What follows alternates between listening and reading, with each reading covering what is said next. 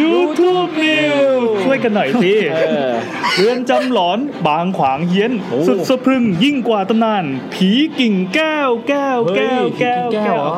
น่อยแก้วนี่ยังไงครับคือพยายามจะพูดถ่วงเวลาให้เพลงมันจบที่เกียรติกดหยุดจากไทยรัฐนะครับไทยรัฐออนไลน์ก็พาดหัวว่าทุกที่มีตำนานชาวบ้านเล่าความเฮี้ยนโพ3ต้นในเรือนจำบางขวาง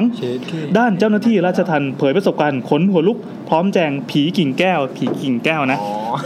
เหมือนกิ่งกล่องแก้วไงแต่นี่ผีกิ่งแก้วจริงน่ากลัวเขาบอกว่าเฮ้ยจริงๆเขาเป็นแค่เรื่องเล่าจาก3ล้อปอดแหกนะจากประเด็นก็คือเขาก็ทำลิงก์อันหนึ่งเป็นบทความเรื่องการประหารชีวิตนักโทษนะว่ายังเป็นข้อถกเถียงในสังคมไทยนำมาสู่ความคิดเห็นที่หลากหลายว่าเราควรจะมีการประหารหรือไม่ประหารอะไรก็แล้วแต่นะเมื่อย้อนดูตำนานเรื่องเล่าของเรือนจำบางขวางซึ่งไม่ได้เกี่ยวอะไรแต่เขาอยากทำสกู๊ปก็มีเรื่องราวลี้ลับมากมายจนกลายเป็นเรื่องเล่าสุดหลอนที่ทำให้ใครหลายคนต้องผวาก็ไปสัมภาษณ์ชาวบ้านนะครับเป็นนายทะกลแล้วกันทะกลหรือถกรอวะ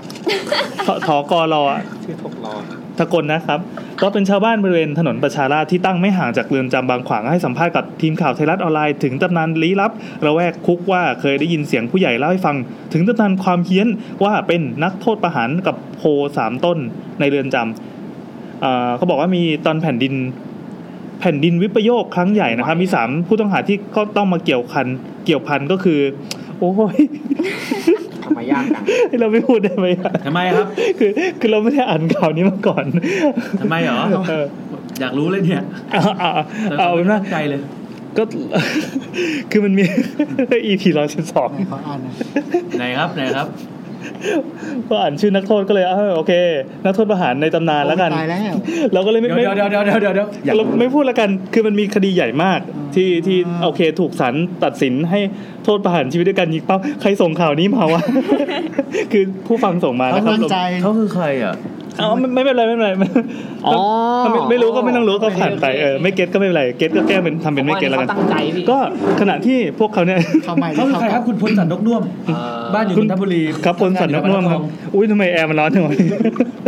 เขาคือใครครับผมไม่จำไม่ค่อยได้คือเอางี้นักโทษประหาร3คนเนี่ยเขาก็ยืนยันว่าตนเองไม่ได้เกี่ยวข้องกับคดีแต่ด้วยอำนาจของศาลสูงสุดคือตัดสินไปแล้วอะไรไปแล้วผ่านกระบวนการยุติธรรมของประเทศเราไปแล้วทำให้ทั้ง3คนไม่สามารถลิ้นพันกันเลยฝืนชะตากรรมแล้วก็สรุปว่าเขาก็ไปขออ้อนวอนกับผู้คุมซึ่งเป็นเจ้าหน้าที่ของกรมราชทัณฑ์ว่าเมื่อทั้ง3คนสิ้นชีพแล้วนะขอให้ปลูกต้นโพไว้3ต้นให้จัดไว้ว่าแปลนของมันคือเป็นสามเหลี่ยมก็ไว้ในเรือนจำบางขวางเมื่อทั้ง3ถูกประหารชีวิตด้วยการยิงเป้าไปแล้วตามคำพิพากษาของศาลฎีกานะสรุปว่าต้นโพก็ไม่ได้ปลูกตามคำร้องขอก็จึงเกิดเหตุการณ์ประหลาดขึ้นในเรือนจำนี้ก็ให้เจ้าหน้าที่กรมราชทัณฑ์เนี่ยตัดสินใจปลูกก็คือพอมันเกิดเหตุการณ์อะไรก็ว่าไปแต่เขายังไม่เล่าว่าเหตุการณ์คืออะไรนะนี่คือชาวบ้านเล่าก็ตัดสินใจปลูกต้นโพตามที่นักโทษประหาร3คนนั้นน่ะได้ร้องขอไว้เรื่องราวประหลาดทั้งหมดก็เลยหายไปทุกวันนี้3ต้นเนี้ยก็ยังยืนตั้งตระหง่านอยู่เป็นตำนานเล่าขานในเรือนจำยังไงก็เดี๋ยวหลังจาก EP นี้เราก็คงจะได้ไปดูของจริงกันถ้าคุณสันนกน่วมนะครับจะได้ไปต้นโพต้นที่4ดีวะผมไม่ว่างปิดไอ้นั่นให้สนิทเลยเดี๋ยวไอติมละลายปักป้ายว่าคุณสันนกน่วมอยู่ที่ต้นไม้คนสันนกน่วมนะครับต้นไม้ตามวัดนอกจากนี้ก็มี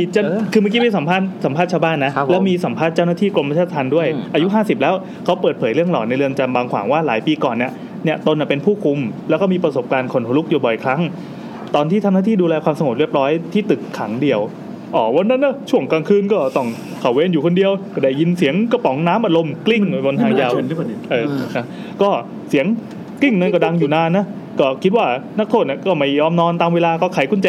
จะเดินไปเข้าไปดูไปตบกระบาลอะไรนี้ซะหน่อยนะแต่ก็พอก้าวขาไปปั๊บกดตกตะลึงเพราะฝั่งที่ขึ้นไปเนี่ยไม่มีผู้ต้องขังอยู่เลยแม้แต่คนเดียวแล้วก็ไม่พบกระป๋องน้ำอัดลมด้วยก็เลยรีบเดินลงมาด้วยแบบอาการเกร็งและมือที่เย็นเฉียบปวดขี้นะเขาก็ละไว้ไม่งั้นเดี๋ยวจะหลุดธีมก็เพื่อนผู้คุมอีกคนก็เล่าว่าก็ตอนนั้นเป็นช่วงพักก็เลยอยู่ข้างล่างใช่ป่ะลูกน้องก็นอนอยู่ห้องชั้น2พอกลางดึกลูกน้องเนี่ยลุกขึ้นมาเข้าห้องน้ำซึ่งจะต้องเดินผ่านห้องขังในบรรยากาศที่เต็มไปด้วยความมืดตอนนั้นสายตาก็เพ่งไปตามทางเดินข้างทางก็พบว่าเงาประหลาดคล้ายกับผู้หญิงเนี่ย ลอยตัวว้าทะลุห้องกงทะลุลูกกรงห้องขังต่อหน้าต่อตาแหวดอย่างเงี้ยแม้ว่าจะเป็นเวลาสั้นๆเนี่ยก็ทำให้ผู้คุมเนี่ยหวาดกลัวแล้วไม่กล้าขึ้นไปชั้น2ได้เลยเขาก็เลยโอเคผีกิ่งแก้วตอนแรกที่เป็นตำนานใช่ป่ะเหมือนนักข่าวคนเนี้ยเดินไปถามว่าพี่มีเรื่องผีอะไรมาเล่าไหมมันผมอ่ะเขาก็เลยเล่าคือแต่ละเรื่องเป็นตำนานที่ไม่ค่อยได้เกี่ยวกันนะโอเคคราวนี้มาผีกิ่งกล่องแก้วนะครับตำนานเนี้ยต่างออกไปจากตำนานที่มีการเล่าต่อกันมานานซึ่งตำนานมีอยู่ว่าภายหลังที่มีการประหารชีวิตนางกิ่งแก้วนะครับเป็นผู้ต้องหาคดีฆาตกรรมเด็กชายวัย6 ขวบวิญญาณของเธอเนี่ยก็ยังวนเวียนอยู่แถวบริเวณเรือนจำด้วยความเคี้ยนที่พูดถึงมากที่สุดก็คือเรื่องของ3ล้อที่ถูกผีกิ่งแก้วเนี่ยหลอกขณะที่วิ่งอยู่แถวหน้าวัดบางแพรกใต้ก็คือแม่ค้าวัย63ก็เล่าต่อว่าคือหน้าวัดบางแพรกเนี่ยคืออยู่มาตั้งแต่เกิดแล้วยืนยันว่าไม่เคยพบเห็นสิ่งลี้ลับที่คนต่างพูดกันส่วนเรื่องผีกิ่งแก้วน่าจะเป็นเรื่องเข้าใจผิดเรื่องจากมีอยู่ว่าผู้หญิงคนหนึ่งเนี่ยได้ไปขึ้น3ล้อตอนนั้นกลางคืนแล้วทั่วบริเวณหน้าวัดเนี่ยเงียบมืดสนิททำให้คนปั่น3ล้อเกิดความกลัวจึงก้มลงหยิบอาวุธที่ซ่อนอยู่ใต้รถเพื่อไว้ป้องกันตัวให้อุ่นใจขณะเดียวกันผู้หญิงที่ใช้บริการน่าแบบเห็นท่าไม่ดีแล้วคิดว่าคนปั่น3ล้อจะหยิบอาวุธขึ้นมาทำร้ายจึงตัดสินใจกระโดดลงจากรถแล้ววิ่งหนีคนปั่น3ล้อก็ก้มไปหยิบอาวุธหันมาไม่เจอใครชิบหายผีเป็นแบบช็อตตลกรถไอ้นนท์แล้วแบบสับใหญ่เลยแลนช์อาร์มสตรองก็3คนนั้นชื่ออะไรว่ะแล้วกินกล่องแก้วสรุปก็เป็นตำนานไปสรุปว่าทั้งหมดเนี้ยที่เล่าเรื่องผีกิ่งแก้วพาดหัวมาคือผีกิ่งแก้วไม่มีจริงด้วยใช่แล้วไม่มีตำนานผีกิ่งแก้วนี่ผมไปอ่านมาพอดียังไงคือกิ่งแก้วเป็นพี่เลี้ยงของเด็กคนหนึ่งที่อายุ6 ขวบอะครับอันนี้มีตัวตนจริงผมคือสงสัยแล้วไปตามหามาครับทำไมสงสัยเรื่องอะไรนี้คืออ่านมาก่อนเหมือนผมไปเจอตำนานแบบผีที่วางขวางชื่อแบบกิ่งแก้วอะไรเงี้ยมีศาลเจ้าแม่กิ่งแก้วด้วยนะก็ผู้หญิงเนี่ยเป็นที่เรือนจำเนี่ยเหรอใช่ทำไมแล้วก็คือเรื่องนั้นคือผู้หญิงเนี่ยโดนใส่ร้ายว่าเป็นคนฆ่าเด็กทั้งเด็กที่เขาเลี้ยงเองเป็นเหมือนแบบเขาเลี้ยงเด็กคนนี้จนรักนะคือเลี้ยงมานานตั้งแต่เด็กจนอายุ6 ขวบแต่ที่เด็กคนนี้โดนฆ่าโดยผมจำไม่ได้ว่าใครฆ่าเนี่ยมันไม่รู้ว่าเป็นญาติฝ่ายเป็นทางพ่อญาติทางแม่อะไรเงี้ยตัวเองก็โดนโยนมาแล้วใช่ตัวเองก็เป็นแทะโยนมาคือเหมือนพ่อแม่ทะเลาะกันแล้วก็แบบโกรธแค้นจะเอาลูกกลับมาแล้วแบบว่านี่มันลงซีอุยเลยป่ะวะไม่แน่ใจหมายถึงความผิดหมายถึงเรื่องการโดนใบสีใช่ไหมก็ประมาณนั้นก็เลยแล้วก็โดนว่าเนี่ยคนนี้เป็นคนฆ่าก็เลยโดนจับเข้าคุกแล้วก็ศาลตัดสินประหารชีวิตคือผู้หญิงนี้ก็แบบว่าบอกตลอดว่าเราไม่ได้ฆ่าจนกระทั่งวันที่ประหารก็ยังบอกว่าไม่ได้ฆ่าสุดท้ายแล้วพอตายไปเสร็จปุ๊บคนก็ได้ยินเสียงแบบผู้หญิงคนนี้มานั่งอยู่ตรงกำแพงเรือนจำแล้วก็แกว่งขาแล้วบอกเขาไม่ได้ฆ่าอะไรเงี้ยคนก็จะเห็นอยู่ตลอดเวลาเลยอะไรเงี้ยคือเรื่องสั้นๆเนี่ยมันนี้จริงมันมีรายละเอียดลองเสิร์ชดูว่าเป็นแบบตำนานผีกิ่งแก้วดูนะเหมือนถามแม่ค้ารถได้ไหมคะไม่ได้ค่ะไม่ได้วะไม่ใช่ความดีรับมาแพงค่ะนั่นแหละก็ข่าวเมื่อกี้เราไม่ย้อนไตเติ้ลให้นะครับถ้ามีใครที่อยากรู้จริงๆหรือพยายามจริงๆก็ไปย้อนดูได้เราไม่ช่วยแล้วนะครับก็ช่วยเราด้วยละกันช่วยคุณพลสันนกนวลด้วยเจอสวัสดีค่ะไปจบเลยชีวิตตกลงไม่รู้ใช่ไหมว่าใครไม่รู้โอเคมันมีคดีประหารในตำนานของประเทศเราอันหนึ่งนี่ไงเอสไงมังกี้ดีเอสระดับนั้นเลยระดับนั้นเลยอะไรวะกับมังกี้ดีเอสไงกับไม่รู้จะพูดยังไงโค้ดดีโรเจอร์ไงไม่รู้จะพูดยังไงมันไม่ได้เอาไปคอร์ดไม่ต้องออฟแล้วไลน์มาเฮ้ยไลน์ไม่ได้มันไลน์คุณพลสันนกนุ่มไลน์หาผมเลยนะครับไม่ว่าไลน์เนี่ยรัฐบาลอ่านได้มีโค้ดโรเจอร์มีหนวดขาวมีโอ้ระดับนั้นเลยไม่ใช่ดิอันนี้มันยิ่งกว่านั้นอีกระดับแบบไอ้เจ้าแห่งโจรสลัดที่โดนประหารอ๋อโกโรเจอร์ไงใช่คนนี้ใช่ไหมไม่ใช่ระดับ S S นี่ริ้วล้อใช่ไหมโอเคเสิร์ชเองนักโทษพอแล้วไม่ต้องอ่านออกเสียงโอเคเดี๋ยวพิมพ์ให้ก็โคตรเข้ากับ EP นี้แล้วปกของ EP เลยมาอะไรวะย้ำเนี่ยแทนที่คนเขาจะไม่อยากรู้มีรูปไม่ต้องอ่านออกเสียงมาครับเข้าต่อไปครับ YouTube New ช่วยกันอ่านใหม่1 2 3 YouTube New ดีไอ้นั่นจะแค่อยู่ข้างหลังกูไม่น่าเปิดอ่านเลยพอแล้วคนลุกจริงๆอุ้ยหนูน้อยคุยกับใครหมายถึงใครหนูนัทนะครับคุยกับใครคุยกับแม่ซื้อคุยกับแม่ซื้อเดี๋ยวเราหายใจเข้าออกหรือก่อนโอ้ชิบหายแล้ว ดนตรีมันจบแล้วเลยอ่านพาดหัว นายนัทเรืองฤทธิ์นะครับนายนัทเรืองฤทธิ์นะครับกับพลสันนกนุ่มนะครับเราได้2จำเลยแล้วครับก็มีโทรศัพท์มาว่ะพิซซ่ามาส่งแล้วคือข่าวเนี้ยเมื่อประมาณวัน2วันที่ผ่านมาเป็นข่าวดังมากเราเลยไม่ได้อ่านพาดหัวเลยเอาเป็นว่าคนลุกหนูน้อยคุยกับใครบอกเป็นน้องสยองหนักได้ยินเสียงตอบกลับครับมีใครได้ดูข่าวนี้มั้งไหมมีใครได้ดูคลิปนี้ไหมจริงๆมันก็ไม่เชิงเป็นข่าวหรอกมันก็เป็นเหมือนเป็นคลิปนึงที่ถูกปล่อยมาในโลกโซเชียลแล้วก็สำนักข่าวต่างๆก็ไล่คว้าตะคุบเพราะว่ามันเจ๋งดีมันน่ามาทำเป็นข่าวดีก็อันนี้จากเว็บกระปุกนะครับกระปุกไฮไลท์เขาบอกว่าเป็นคลิปชวนหลอนคุณแม่พาลูกสาวกลับบ้านแต่จู่ๆลูกคุยกับพลังงานบางอย่างคือแบบพลังงานศักดิ์พลังงานกล ก็บอกน้องอยากไปด้วยพอบอกว่าน้องอย่าตามมาได้ยินเสียงตอบว่าครับชัดเจนก็คือภาพจาก Facebook นะครับครูจุทักษพรแล้วก็มีคลิปของต้นฉบับเนี่ยก็คือสามารถกดลิงก์เข้าไปดูได้ต้นฉบับนั่นแหละแต่เราอ่านข่าวให้ฟังแล้วกันคือล่าสุดนะครับวันที่18กันยายน61คุณแม่รายหนึ่งซึ่งใช้นามว่า Facebook ครูจุทักษพรได้โพสต์คลิปวิดีโอขณะรับลูกสาวกลับจากโรงเรียนแต่ว่าลูกน้อยเนี่ยก็คือเป็นเด็กเลยนะเหมือนเด็กอนุบาลเองมั้งแล้วก็ใส่ชุดนักเรียนที่กระโปรงเป็นลายสก๊อตเสื้อขาวปกเป็นสก๊อตนิดนึง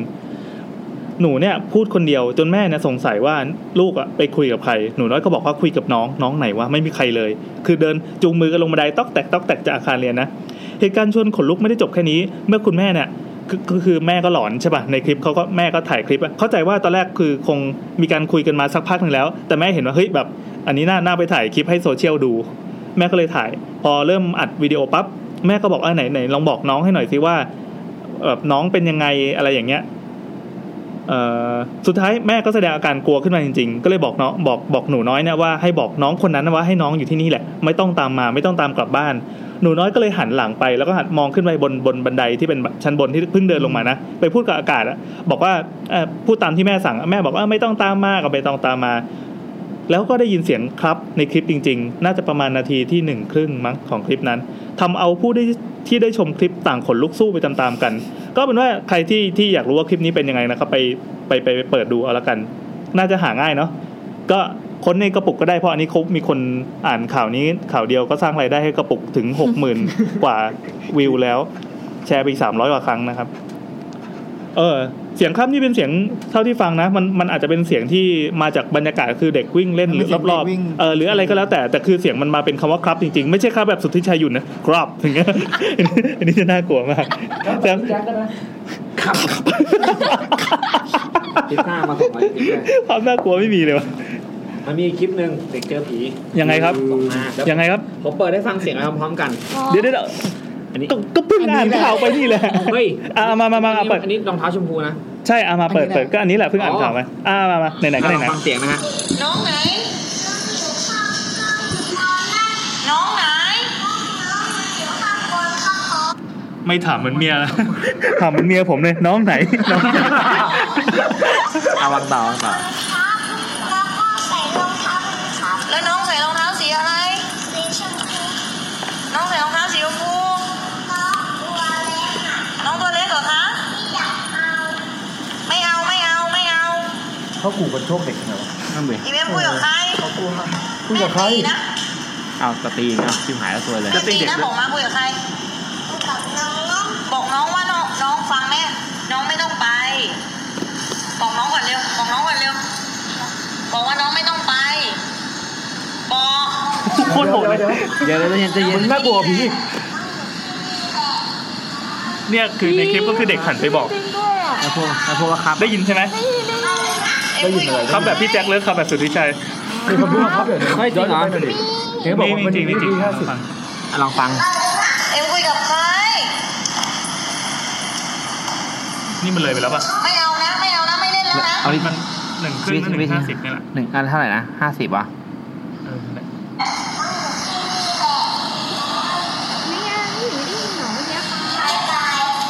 ไหนวะเดี๋ยวถ้าถอยไปนิดนึง50ขออีกได้ละน้องอยู่ที่นี่แหละโอ้ยเย็ดเคใช่เต็มคราฟลอยมาคราฟอย่างเงี้ย อ่ะเยเคนั่นแหละครับก็เป็น YouTube News ของคืนนี้ โอเคคือเราไม่คิดว่าข่าวแรกมันจะนำพาเข้าสู่บรรยากาศของรายการเราเร็วขนาดนี้ตอนแรกคิดว่าจะเลยเหยไปก่อนเข้ามาเลยครับเราตัดเข้าสู่รายการเลยดีกว่านะนะครับคุณปุณศักดิ์ครับนั้นเรื่องวิทย์ครับลงข้างในครับ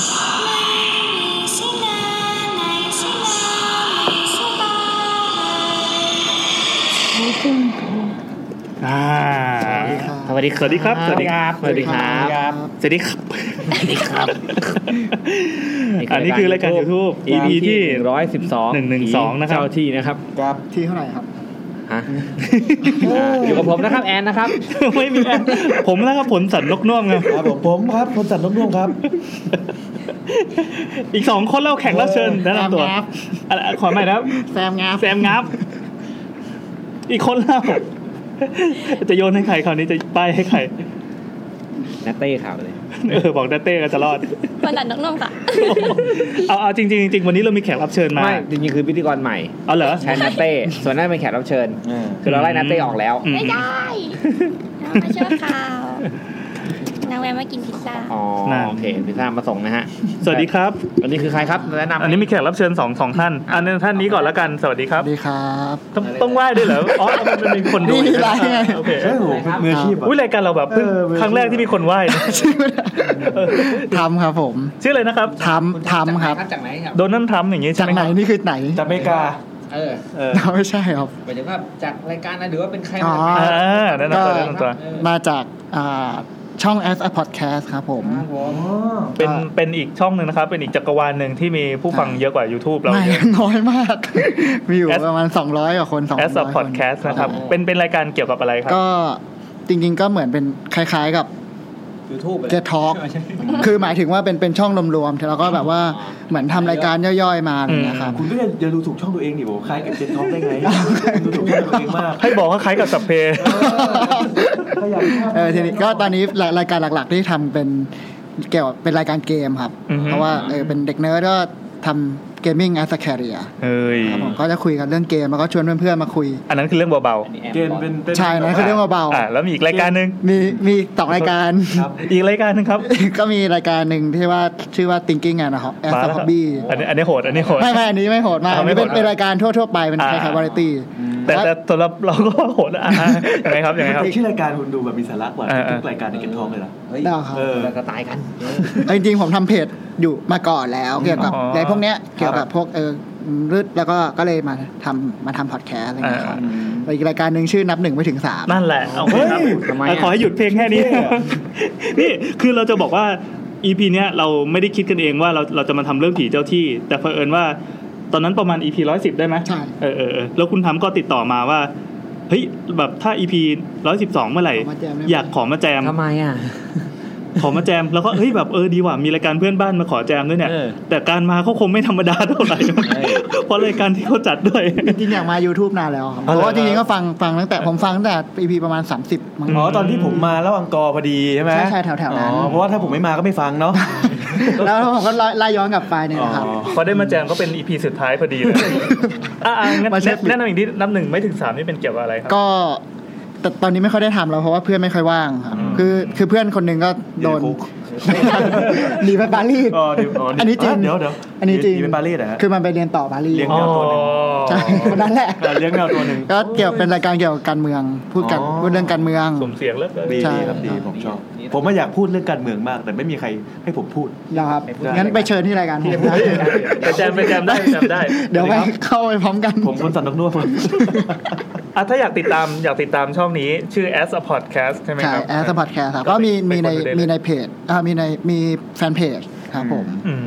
As a Podcast AS Space AS 2ตัวตูด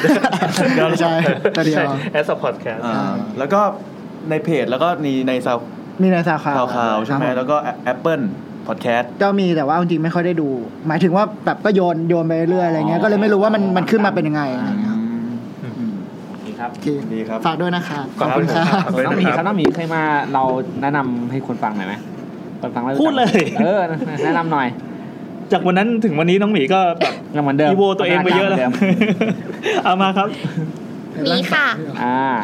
เคยมาตอน EP ที่สมัย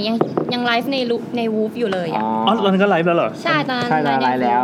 บ้านน้าแอนไงตอนนั้นผมยังตามไปกลับไปดูเลยอ๋อ what ใช่แล้วก็หายไปเกือบน่าจะเกือบปีเลิกฟังด้วยป่ะเลิกแล้วฟังอยู่ตลอดเฮ้ยจริงตลอดเลยใช่ไม่ได้คอมเมนต์นะพี่แล้วแล้วไม่หมายถึงว่าแบบเวลาพูดถึงใน Twitter อุ้ยแซมมันยังไม่ฟังเลยแล้วตอนฟังได้เหรอน้องฟังในพอดแคสต์อยู่คือน่าจะเกินปีแล้วเพราะตอนนั้นน้องหมีมาพร้อมอาจารย์อะไรนะที่เอาดาบมาด้วยใช่ๆๆอ๋ออาจารย์สุประเดชใช่เนี่ยเราก็เลยเชิญน้องหมีมาอีกรอบนึงแต่เราไม่เชิญอาจารย์สุประเดชมาอาจารย์ดาบฟันเราเอาเชิญเลยครับอาจารย์ทำมาแทนนะผมแล้ววันนี้ครับเรามีพิซซ่าส่งมาแต่ที่ทุกคนอวยพรกันเราได้พิซซ่ามาแล้วครับว่ะโอ้ยน้องหมีมาเราไม่ได้เปิดซิงเกิลแบบมาหน่อยที่มาหน่อยไม่เอาได้ที่เปลี่ยนสาวไฟอยู่ลึกละไม่ให้น้องหมีทำเสียงเลยไม่เอาเฮ้ยทำไมอ่ะไม่เอาคือไม่เอาพิซซ่าอ๋อ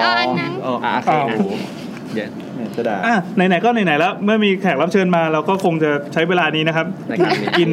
พิซซ่ากันวันนี้เรามีใส่โซดอินไหมครับไม่มีนะไม่มีใครกล้าโฟนนะครับเขาพูดว่าหังเลยครับเดี๋ยวคุณ EP นั้นก็โฟนมา EP ที่เราเซ็นเซอร์เขาไปที่ตัดตอนนี้เขาโทรมาเขาไม่โทรมาเล่านะพอแล้วเขาโทรมาเตือนเดี๋ยวจะอันนี้เมื่อคืนฝันว่าติดคุกยังไงครับในฝันนั่งเหมือนจริงมากพี่อยู่นี่ก็ฝันว่าติดคุกเฉยเลยยังไงในฝันก็คือผมอยู่ในคุกแล้วแบบเป็นคุกที่แบบว่าไม่มีแบบตอนเดินเข้าไปอะไรไม่โดนคืออยู่ในคุกแล้วแบบว่าเอามือล้วงตูดอะไรไม่มีคืออยู่ในคุกแล้วคุกก็แบบแต่ว่าห้องโทษเป็นเหมือนนักโทษแบบเดินเหมือนเราอะไรเงี้ยนักโทษที่ไม่น่ามีพิษมีภัยอะไรเงี้ยแต่ว่าในคุกก็แบบมันก็เป็นลูกกรงใช่ไหมแล้วก็บอกว่ามันมีแบบซ่วมอยู่ตรงกลางที่ไม่มีหาอะไรปิดเลยสภาพในคุกนะไม่รู้ไปจำเรฟเฟอเรนซ์นี้มาจากไหนอ่ะก็คือเราก็อยู่ในคุกมีลูกกรงแล้วแบบมีเวลากินข้าวเป็นเวลาบ่าย 3ต้องเข้ามานอนแล้วอะไรเงี้ยอันนี้คือซ้อมก่อนนะใช่แล้วนอนบ่าย 3ใช่บ่าย 3นี่ให้กูนอนแล้วนั่นรีบนอนทำไมวะอยู่ในคุกนะคุกไม่ต้องเรียนหรือเปล่ากินนมก่อนนอนป่ะใครที่บ่นง่วงก็เป็นเข้าคุกดูบ้างได้นะแบบทำงานแล้วง่วงจังคือไงดีในฝันก็แบบโอ้โหที่ทำไมเหมือนจริงจังมากคือตอนตื่นขึ้นมาโอ้โหที่กูไปเล่นคุกมาจากไหนวะเนี่ยไม่ได้ความฝันมันคือเห็นอนาคตเงี้ยอนาคตนางสังหรณ์ EP นางสังหรณ์เฮ้ยเรามาพูดเกี่ยวกับ EP นี้กันก่อนไหมว่าเกี่ยวกับอะไรยังไงก็ EP นี้เกี่ยวกับเจ้าที่เจ้าทางที่อยู่ประจำบ้านหรือว่าจริงมีเรื่องคล้ายๆกันประมาณนี้พี่คือหมู่บ้านผมมียามเล่าเลยได้ไหมหรือว่าเกินก่อนขอกินก่อนนะพี่อันทำไม่ได้พี่อันทำไปก่อนก็ได้ไม่งั้นมันจะได้แอมต้องมีคนหนึ่งเสียสละเล่าเว้ยโอเคต้องมีเล่าอะไรฟังหน่อยเล่าหมดพี่นัทดูดิแล้วการมีแขกรับเชิญมาเนี่ยมันไม่ได้ช่วยทำให้เราหายเหนื่อยขึ้นได้อ่านกินรูปก่อนเลยครับอะไรวะเดี๋ยวได้ปากเต็มเลยนะชี้ด้วยนี่เยิ้มที่มาก็ผีเจ้าที่เจ้าทางที่มันอยู่ในเดี๋ยวเราสงสัยว่ามันเป็นรายการที่เหมือนมันจะมาเกี่ยงกันพูดอะรายการเขาแย่งกันพูดเนี่ยดีว่ะผีเจ้าที่เจ้าทางก็เป็นผีที่แบบว่าที่อยู่ในศาลพระภูมิหรือว่าอยู่ในสิ่งศักดิ์สิทธิ์ต่างๆอยู่ในสถานที่ที่เราอยู่ใช่ไหมในห้างแล้วก็ยังมีก็มีความเชื่อว่ามีเนี่ยก็จะอาจจะมีบางที่อาจจะมีศาลมีสัญลักษณ์บางอย่างที่ให้เจ้าที่ทางเขาอยู่ปกป้องดูแลคุ้มครองเราอะไรก็ว่าไปนั่นก็เลยเป็นที่มาของ EP นี้ครับรอดแล้วกูเมื่อกี้คือไม่ได้จะเล่าเรื่องนะจะเล่าปูใช่ไหมเฮ้ยมันก็มีเรื่องเล่าที่คือผมไปถามยามหมู่บ้านผมหมู่บ้านใหม่ใช่ไหมหมู่บ้านใหม่เฮ้ยมีเหรอไม่ใช่หมู่บ้านผมไม่ได้ผีหรอกแต่ผมถามว่าพี่เป็นยามมาเนี่ยพี่เคยเจอผีไหมยามเขาต้องเวียนไปเรื่อยๆป่ะใช่ประมาณ3 เดือนเปลี่ยนทีก็แบบว่าบอกก็เขาเคยไปอยู่หมู่บ้านนึงเป็นหมู่บ้านใหม่คล้ายๆกับผมคือแบบมันค่อยๆสร้างเป็นเฟสมี3เฟสอะไรเงี้ยหมู่บ้านนั้นก็เป็นหมู่บ้านใหม่เพิ่งมีคนมาเหมือนว่าเปิดเฟสนึงมีประมาณ100 หลังอะไรเงี้ยเขาก็มาอยู่เฝ้าที่เหลือก็ยังสร้างอยู่เขาปิดเป็นโซนไว้พี่ก็มีก็แบบว่าก็เห็นคือเขาจะต้องตรวจทุกๆ1 ชั่วโมงคือกลางวันจะมีกะยาม3 คนเลยกลางคืนเหลือ2 คนจำนวน2 คนแล้วก็คนนึงอยู่ที่ป้อมมีคนนึงคอยปั่นจักรยานตรวจทุกๆ1 ชั่วโมงด้วยความที่หมู่บ้านมันยังเฟสไม่เยอะมากก็เขาก็ปั่นไปแค่2 ซอยก็ครบเฟสแล้ว2 ซอยครึ่งก็ครบแล้วอีกครึ่งนึงมันติดไว้เข้าไม่ได้ก็ปั่นกลับมาอะไรเงี้ยทีนี้ตอนที่เฟส1สร้างเสร็จไม่เป็นไรพอเฟส2เริ่มสร้างเนี่ยเขาก็เริ่มเจอเรื่องประหลาดพี่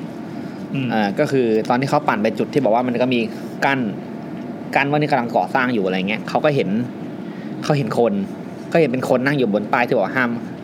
ป้ายกั้นคือเป็นรั้วป่ะหรือว่ามันเป็นแค่ป้ายไม้เป็นโซนแบบเหมือนเปิดประตูไม้เข้าไปก็เป็นโซนที่ต้องก่อสร้างแล้วก็เห็นคนนั่งเขา แต่ชื่อมาคนงานก่อสร้างครับ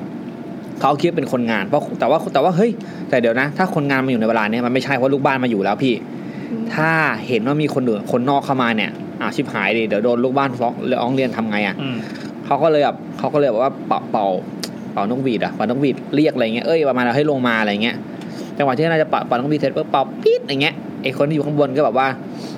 เหมือนรู้ว่ามีคนเห็นเขาอะไรเงี้ยเขาก็หันมามองพี่แล้วก็หายไปเลยหายวับหายคือตอนแรกเขาคิดว่ากระ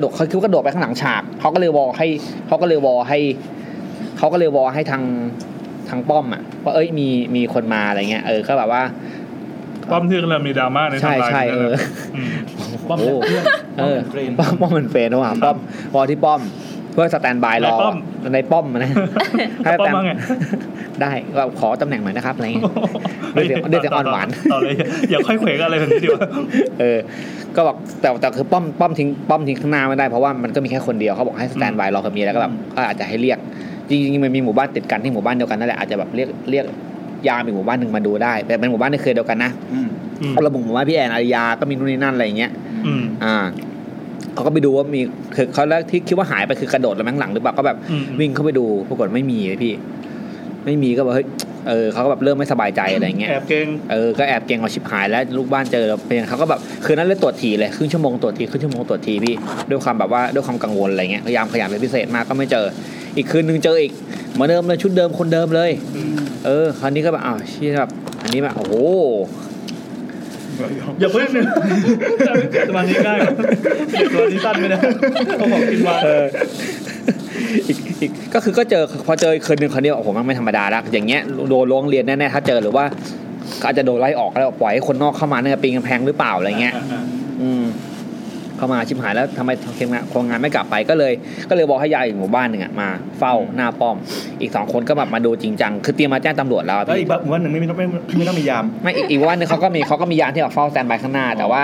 ก็ยังไม่ต้องตรวจคือรีบมาดูตรงนี้ก่อนแล้วก็เตรียมมาแจ้งตำรวจแล้วว่ามันเกิดอะไรขึ้นอะไรเงี้ยแต่ต้องแจ้งนิติก่อนอะไรเงี้ย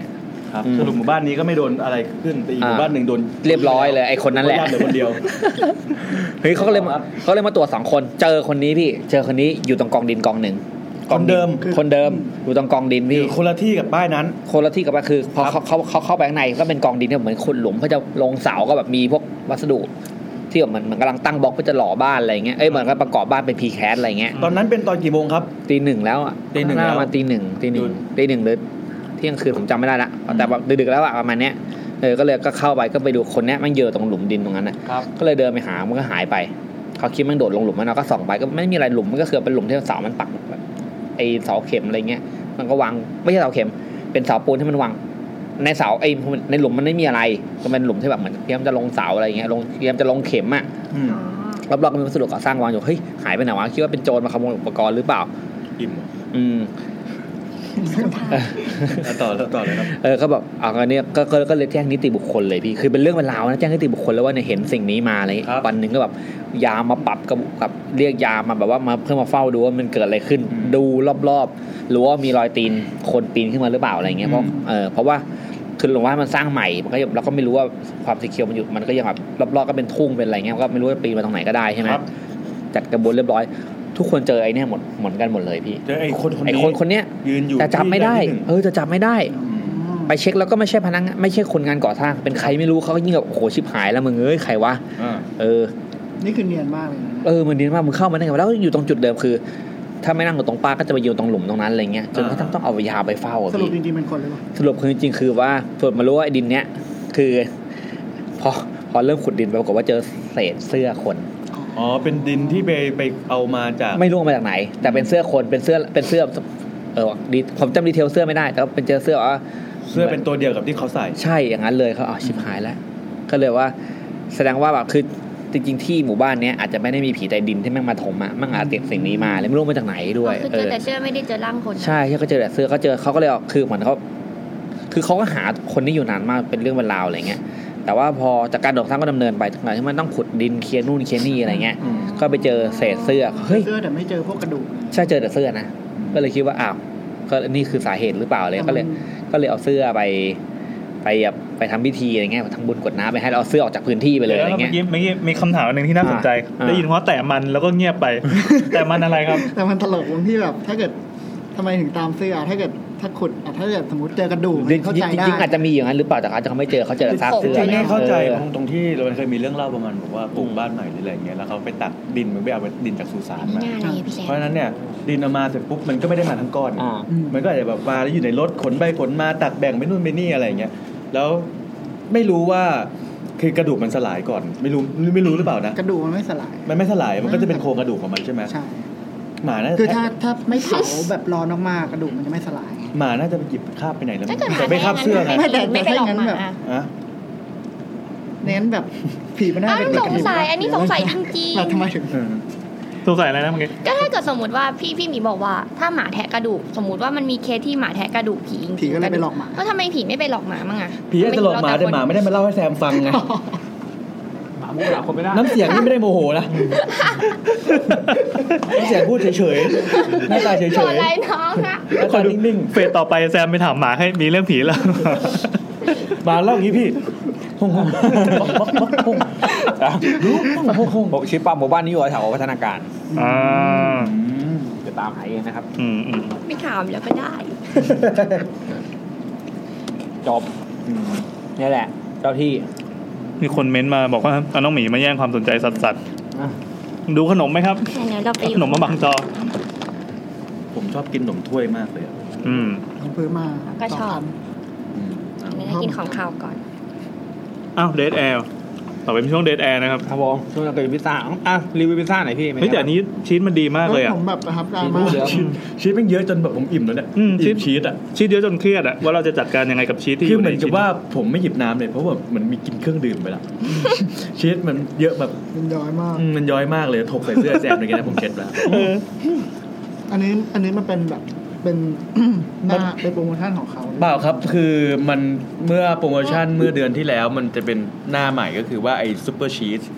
แล้วเห็นแซมมันเคยสั่งมาแล้วก็คือซุปเปอร์ชีสมันไม่ใช่แค่ดับเบิลชีสหรือว่าชีสอะไรวะสองเท่าหรือว่าเอ็กซ์ตร้าชีสอะไรนะอันนี้คือซุปเปอร์เลยโคตรเลยคือมันตัวแป้งกับตัวหน้าครับปกติพิซซ่ามันจะติดกันแต่อันนี้มันเหมือนมีชีสขั้นอยู่ตรงกลางแล้วเวลามันเป็นชีสประเภทไหนก็ไม่รู้แหละแต่เวลามันร้อนๆน่ะกัดทีเสร็จปุ๊บชีสแม่งไหลเยอะเป็นลาวาออกมาเป็นลาวาออกมาแล้วจะเลอะเทอะมากกินแล้วจะเสียบุคลิกมากเวลาไลฟ์เนี่ยใช่เต็มห้องเลยเนี่ยห้องถ่ายลิงก์คอมบิเนชั่นสเปซเมื่อกี้ถ้าใครดูน้องหมีนะครับสามารถกรอกลับไปดูช่วงที่แบบลิ้นชีสแบบเยอะเต็มแบบคำแรกที่ผมกินเข้าไปอ่ะไม่ได้เตรียมใจไม่เตรียมใจไม่ทะลักแบบเต็มปากแนะนำครับตอนนี้เห็นมีสงครามพิซซ่าอยู่เนี่ยที่มันเป็นโฆษณาที่มันเป็นแป้งดำอ่ะที่พิซซ่าฮัทบอกว่าแป้งดำแป้งกูดำเจ้าคอมมิวนิสต์บอกว่าดาร์กกว่าโดมิโน่บอกว่าอย่าเข้าสู่ด้านมืด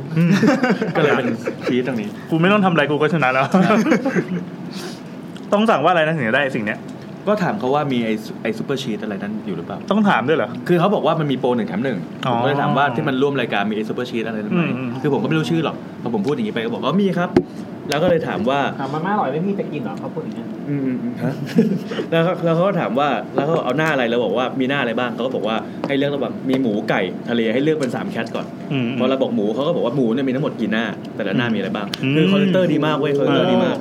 ดีคุยรู้เรื่องกับแซมเยอะคือโดมิโนมันเป็นบริษัทพิซซ่าที่ประหลาดถ้าเราโทรสั่งอ่ะมันจะได้โอเคตามที่เราอยากได้แต่ถ้าใช้ในเว็บหรือในแอปมันเหี้ยมากจริงๆเคยลองมาแล้วหลายครั้งคือประสบการณ์การใช้เว็บหรือแอปพลิเคชันมันกากมากทั้งระบบการกดไปดูหน้าโปรโมชั่นหรืออะไรก็แล้วแต่การมิกซ์หน้ากันอะไรเงี้ยไม่เวิร์กโทรเอาแล้วเพิ่งเห็นในทวิตที่โดมิโนมันทำแคมเปญที่เมืองนอกว่าใครสักโดมิโนมาแล้วกินฟรีอ๋อเหรอสักโดมิโนแล้วกินฟรีกี่ชิ้น100 ชิ้นหรืออะไรไม่รู้แหละแล้วคนมาวันแรกคนแม่งสักไป100 กว่าคนเดี๋ยวมันก็เลยมันฟรีเนื่องในโอกาสอะไรคือเขาทำแคมเปญเป็นแคมเปญของเขาตอนแรกเขาวางแคมเปญถึงปลายปีบอกว่าใครสักเป็นโลโก้เนี่ยโดมิโนพิซซ่าอยู่ที่ตัวสักไม่ใช่สักแล้วคุณสามารถกินฟรีได้เลยคราวเนี้ยแม่งคนก็สักมาประมาณ100 กว่าคนอ่ะมันก็เลยลดจากปลายปีถึงสิ้นเดือนนี้900มาเพราะจริงๆอ่ะโลโก้มันสวยนะถ้ามันอยู่บนตัวอะไรอย่างเงี้ยเป็นรูปโดมิโนใช่ลองสักเป็นเจ๊เกียวดิสักเจ๊เกียวขึ้นรถฟรีอย่างเงี้ยแต่เป็นหน้าเจ๊เกียวนะเป็นหน้าเจ๊เกียวแล้วมันต้องอยู่กับเราตลอดเลยนะสักยาอมตาตะขาบ5 ตัวเลยไอ้โหเฮ้ยเผาแม่ประนอมมั้ย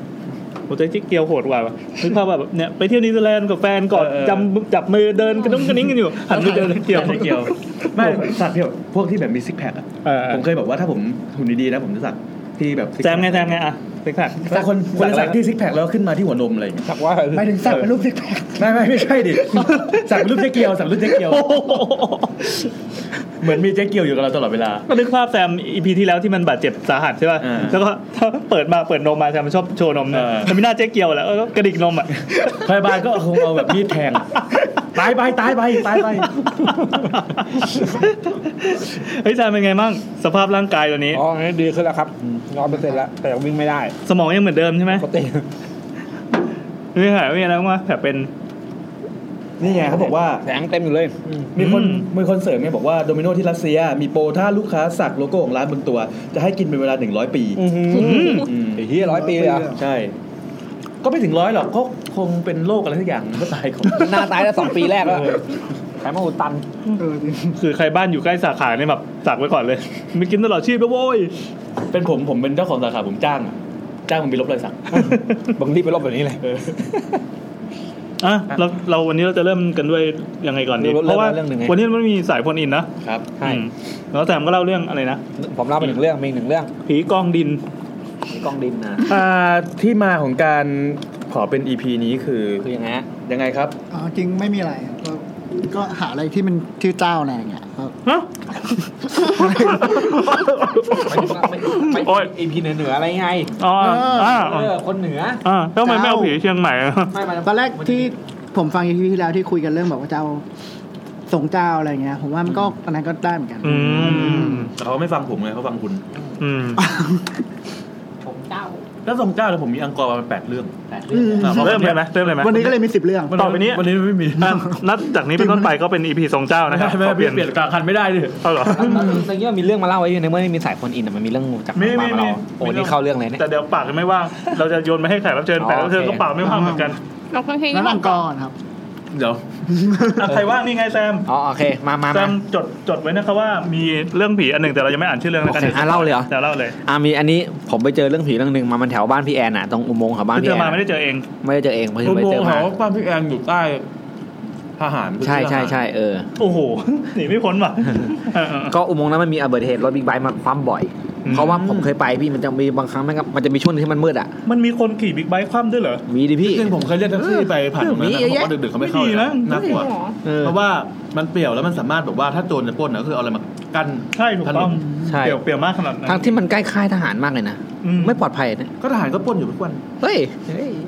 ไม่ถึงทหารบางนายก็จะมีทั้งร้ายและดีเป็นทุกอาชีพ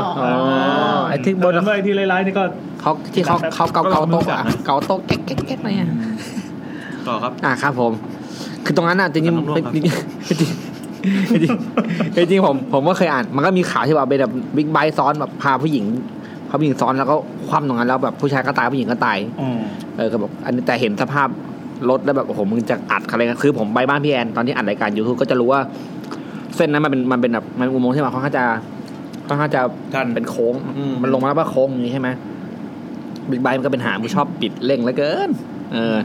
ผมชอบอัดอุโมงค์นั้นนะเพราะว่ามันทางมันโค้งสวยดีดีนะแต่มันจะมีช่วงที่มันมืดแป๊บนึงพี่ตรงนั้นแหละแล้วแบบพี่แป๊กก็อัดไปแล้วก็แบบไปล้มแล้วก็แบบไปจอดตรงมุมมืดนั่นแหละเฮ้ยจริงเหรอคุณเล่นต่อแล้วก็ล้มก็คือผู้ชายก็ตายผู้หญิงก็ตายนั่นแหละก็คือตายคู่แล้วก็จริงๆมีหลายศพมากๆ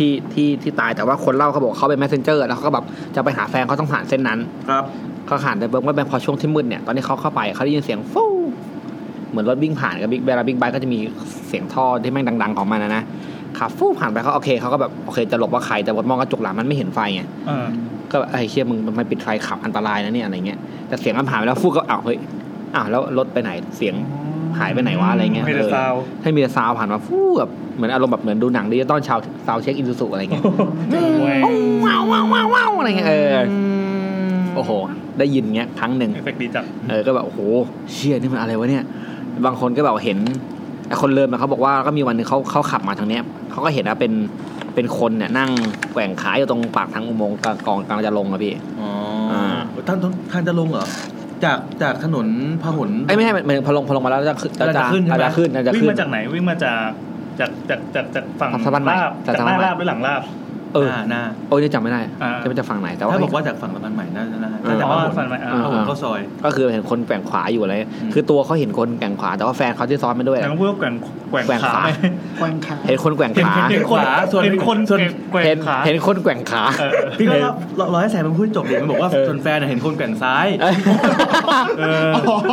เห็นแกว่งคนละข้างไงช่วยกันเห็นคนแกว่งขวาจะมายากจังวะเห็นคนแกว่งขาเดี๋ยวคุณทำครับคุณทำครับดูเป็นวิชาการที่สุดแล้วเห็นคนแกว่งขาเสียจริตไปแล้วไอ้ผมพูดไอ้เห็นคนแกว่งขา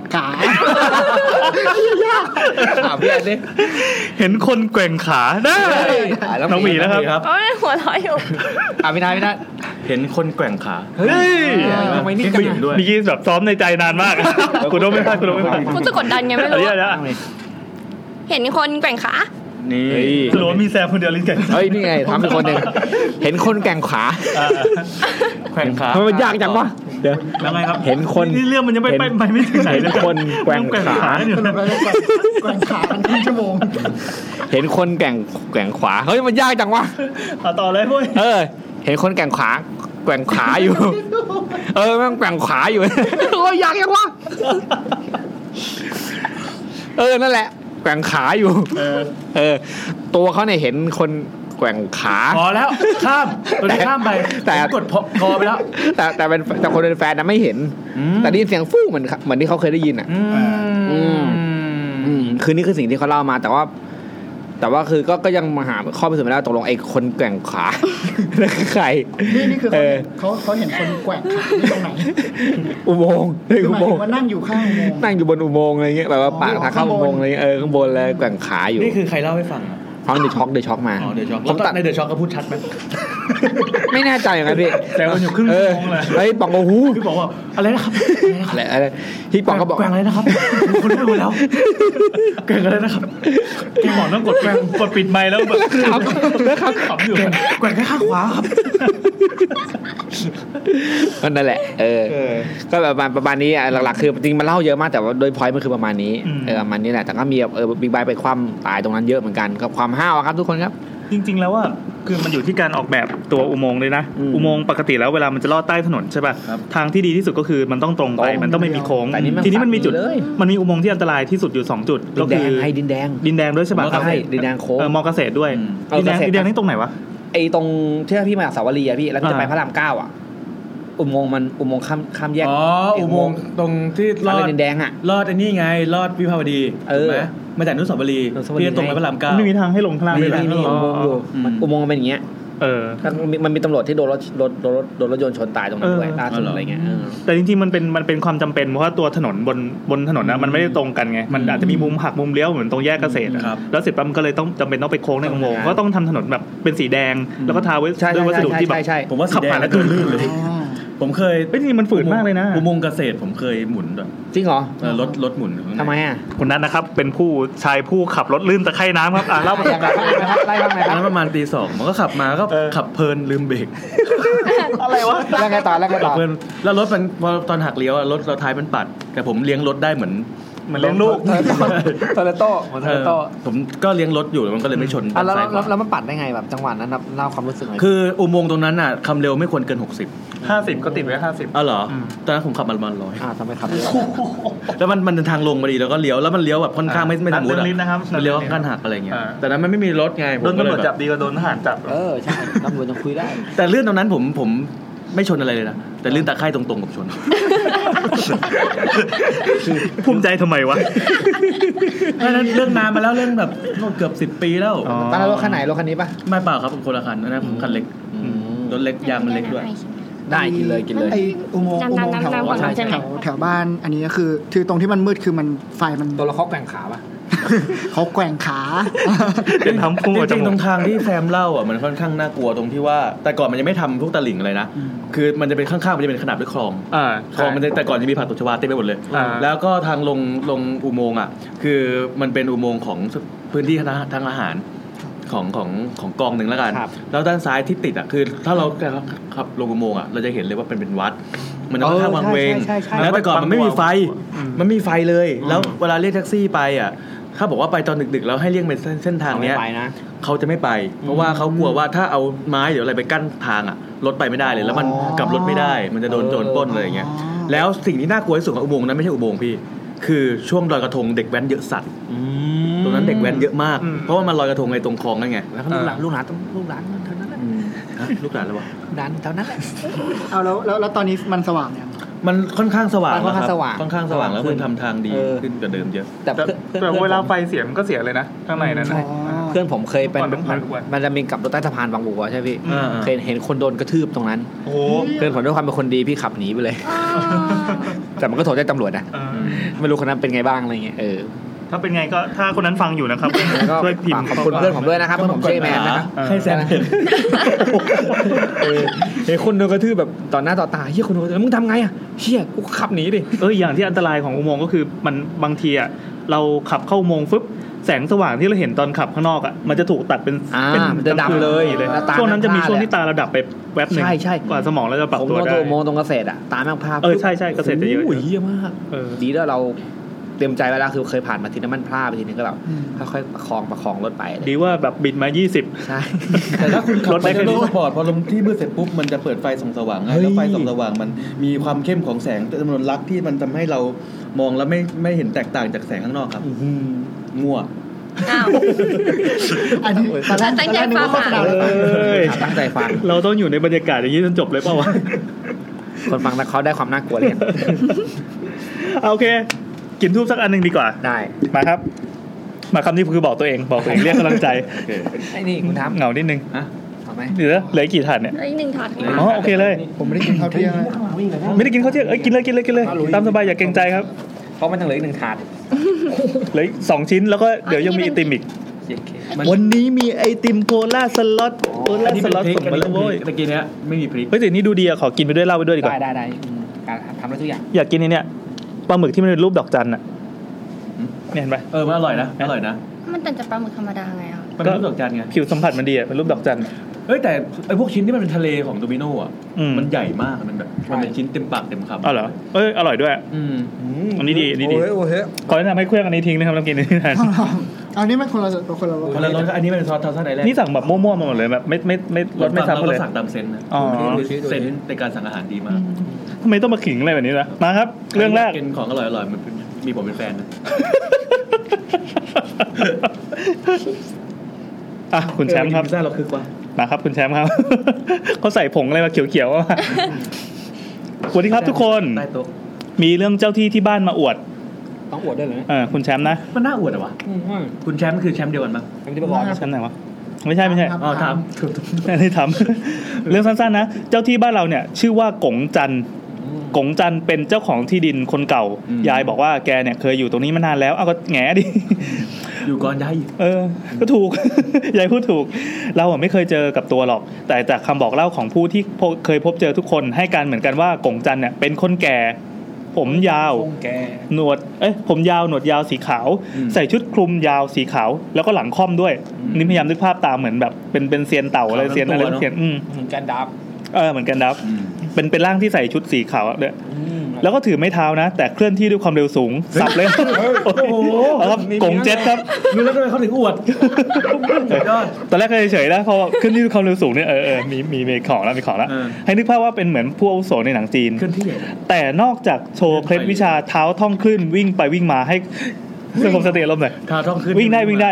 ให้คือเป็นโซนิกเลยนะอยู่ข้างหน้าสามารถแบบปื๊ดปาดได้อะไรเงี้ยให้คนเห็นกงก็ไม่ค่อยทำอะไรก็อยู่กันอย่างสงบสุขดีไม่มีอะไรแบบจ็อบของกงคือวิ่งให้ดูวันของกงคือวิ่งเก็บ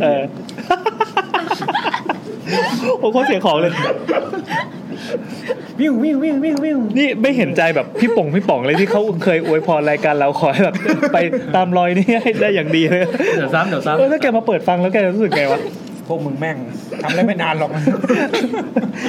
ก็จะมีก็ตอนที่ใครเนี่ยที่ทำอะไรไม่ขออนุญาตก่อนเช่นปลูกบ้านซ่อมบ้านตัดต้นไม้ถ้ามีการไม่มีการเข้าพบกงที่ศาลก่อนสิ่งที่ทำนั้นก็จะมีแต่อุปสรรคทำไม่เสร็จมีคนเจ็บตกต้นไม้ตะปูตำก็คือ แต่ถ้าใครขออนุญาตกงแล้วสามารถแบบหลับตาตอกสปูเอาตีนไปลองก็ได้อะไรเงี้ยไม่ใช่เว้ยก็คือเจ็บไข้ได้ป่วยกันทุกครั้งแม่เราเนี่ยก็จะมีหน้าที่คอยชี้แนะว่าจะต้องไปทำการไหว้ขอกงก่อนเพราะว่าครอบครัวเราเนี่ยอยู่ตรงนี้มานานสุดก็จะรู้เรื่องดีมีอยู่ครั้งนึงคนที่เช่าบ้านก็เล่าให้ฟังว่าตัวคนนั้นน่ะเขาตั้งวงกินเหล้าส่งเสียงดังอยู่หน้าบ้านจู่ๆลูกมะพร้าวจากตรงศาลกงเนี่ยมาตกใส่หลังคาบ้านตูมลูกมะพร้าวตกที่โฮโรชิมะแม่เราเนี่ยก็ทำหน้าที่เดิมก็ไปถึงปั๊บลูกมะพร้าวตกชี้แนะเลยว่าแบ่งกันกินไม่ใช่เว้ยไปขายที่ลูกรู้ว่า30 บาทก็ชี้แนะว่าเนี่ยจะมากินเหล้าอะไรกันก็บอกกงก่อนก็กงขอเนียนแจมด้วยไม่ใช่เว้ยก็เขาก็ทำการเข้าคารวะกง1จอกก่อนกินทุกครั้งสรุปว่าใช่นะครับกงขอแจมหลังจากนั้นก็คือกินกันครึ้นเคงสนุกสนานดีก็กงเว้ยอะไรเงี้ยไม่มีอะไรเกิดขึ้นจะมีก็แค่เห็นกงวิ่งเล่นเหมือนเดิมแค่นั้นมันดูแฮปปี้เอนดิ้งมากสรุปว่ากงก็มีหน้าที่สับมันดูแบบเป็นเหมือนเรื่องแบบสตอรี่แบบเป็นแบบแฟมิลี่อ่ะเหมือนผีแคสเปอร์แต่แคสเปอร์แก่แล้วไงเหมือนก็ฟาเธอร์แต่ก็สมมุติว่าเราตายแล้วเราเป็นผีขึ้นมาแล้วต้องเฝ้าบ้านจะต้องกลายเป็นผีเจ้าที่เนี่ยคือทำอะไรไม่ได้นอกจากวิ่งไงจ็อบของเราเน็ตฟลิกให้ผมเหรอต้องดูตอนไหนยังไงก็นั่งดูไปเรื่อยต้องต่อรายเดือนอะไรอย่างงี้ป่ะก็ต่อให้เดือนให้ต่อให้ด้วยเดือนละ100-200หรือว่าเผาเป็นแบบกงเต็กแล้วให้เราไปต่อเองเปิดทีวีค้างไว้เดี๋ยวผมไปนั่งดูเองโอ้เจ้าที่โคตรเปลืองไฟเลยต่อไปเป็นของคุณชะอมส่งมานานยังวะนานแล้วเหมือนกันครับวันตั้งแต่เดือนกรกฎานะครับ เห็นไหมเราไม่ได้ดองแต่ว่าทยอยมาอะไรครับอาทิตย์นี้เพิ่งย้ายห้องมาอยู่แถว Imperial World พระประแดงเห็นชีสป่ะเรื่องชีสก่อนชีสมันอยู่ระหว่างแป้งกับหน้าเห็นป่ะแป้งมันจะเป็นแป้งบางๆแป้งมันบางมากเว้ยแต่ชีสมันหนามากเห็นป่ะนี่ถ้าผมบีบมันกระเด็นใส่ผมไม่อยากกินแล้วอ้วนเอาจริงแบบกินแล้วมันอึนชีสมากเลยอ่ะมันเยอะมากมันไม่มีใครคาดหวังว่า5คนกิน4ถาดใช่ผมว่าถ้ากิน2ถาดด้วยกันอย่างเงี้ยโอเคแต่พอกิน4ถาดแล้วแม่งแบบโหดนี่แหละครับอะไรไม่ได้คิดเท่าไหร่นี่ขนาดคิดนานนะเนี่ยต่อก็ย้ายห้องมาอยู่แถว Imperial World พระประแดงเรื่องอาจจะไม่ยาวเท่าไหร่แต่เล่าให้คนอื่นฟังแล้วเขาขนลุกก็เลยมาแชร์ให้ชาว YouTube ได้ฟังด้วยละกันครับพอดีคุณจะอมเนี่ยเพิ่งย้ายห้องมาแถวนี้เมื่อวันเสาร์นี้เองค่ะเสาร์นี้ก็คือเสาร์ที่เมื่อ2 เดือนที่ผ่านมานะเพราะว่ามาทำงานสาย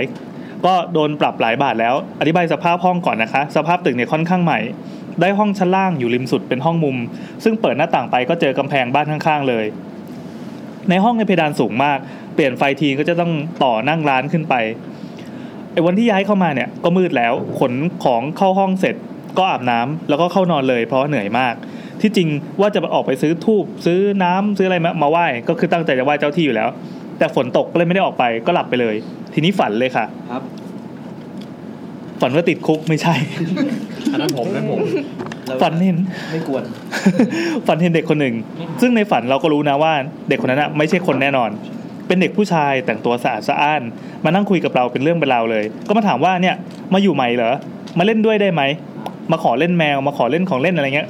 ก็คุยกันได้สักพักจนน้องจะไปแล้วเราก็ถามน้องว่าไม่ไปเกิดเหรอน้องก็ยิ้มแล้วบอกว่ายิ้มเสร็จปั๊บแล้วก็ค่อยๆเฟดจางไปหายไปเลยว้าตอนนั้นน่ะเราก็ตกใจมากนี่คือยังอยู่ในฝันนะก็เลยไปถามคนแถวนั้นเขาก็บอกว่าไม่รู้จักเหรอนั่นน่ะน้องพิทักษ์นะใครคือน้องพิทักษ์ครับมีชื่อด้วยน้องพิทักษ์คืออะไรอ่ะในใจก็คิดนะว่าน้องพิทักษ์ไหนวะคนดังเหรอผมก็คิดด้วยจนตื่นมาค่อนวันก็เพิ่งมานึกได้ว่าอ๋อตึกที่ย้ายเข้ามาเนี่ยชื่อว่าตึกพิทักษ์ตอนที่ประติดประต่อเรื่องราวได้เนี่ยก็ยังขนลุกเองเลยหลังจากนั้นน่ะก็ไปจุดธูปไหว้ศาลเพื่อขอเจ้าที่ก็ขอเข้ามาอยู่ที่ห้องอย่างเป็นทางการพร้อมกับชาเขียว1 ขวด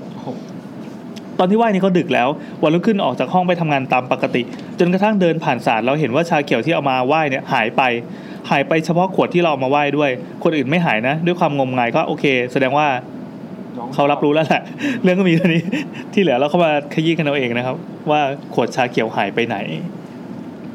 แซมครับขวดชาเขียวหายไปไหน2 เดือนโอ้ขอมีคนถามว่าเก็บมาครบเลยเหรอร้านเจ๊เดือนอะไรครับไทยและขนมไทย นมถ้วยเขาไอตัวข้างล่างมันเหมือนทำจากน้ำตาลสดเลยอร่อยไหมครับอร่อยครับอร่อยแต่มันจริงผมเดินผ่านแล้วได้ลองซื้อมากินอ๋อนี่คือลองไม่ได้แบบว่าเฮ้ยนี่คือร้านในชีวิตอ๋อไม่แต่เดินผ่านสันเจ้าตรงนั้นไงที่มีคนมาถวายมีชาเขียวไหมที่ว่าหายไปเนี่ยมีชาเขียวไหมไม่แต่ไอตัวข้างล่างมันอ่ะเขาเรียกว่าอะไรที่มันไม่ใช่กะทิอ่ะมันแปลกกว่าเจ้าอื่นอ่ะมันเหมือนมันได้กลิ่นน้ำตาลสดนิดนึงมันเป็นเนื้อหนมที่ไม่ใช่ตรงหน้าที่มันข้นมันวาวๆใช่ไหมเราอยากรู้ว่าเขาเรียกว่าอะไรไอเนื้อข้างล่างไม่ใช่ว่ารู้ดีเรื่องอาหารครับต้องรู้ผมไม่ค่อยรู้ไม่ดีครับรู้ละเป็นนักชิมได้เป็นนักชิมครับข้างล่างเป็นพุดดิ้งนะเอาต่อไปเลยไหมต่อเลยครับเดี๋ยวเรื่องต่อไปใครจะเล่าต่อครับเตรียมตัวต่อคิวนะครับเราอยากให้แขกรับเชิญมาขั้นบ้าง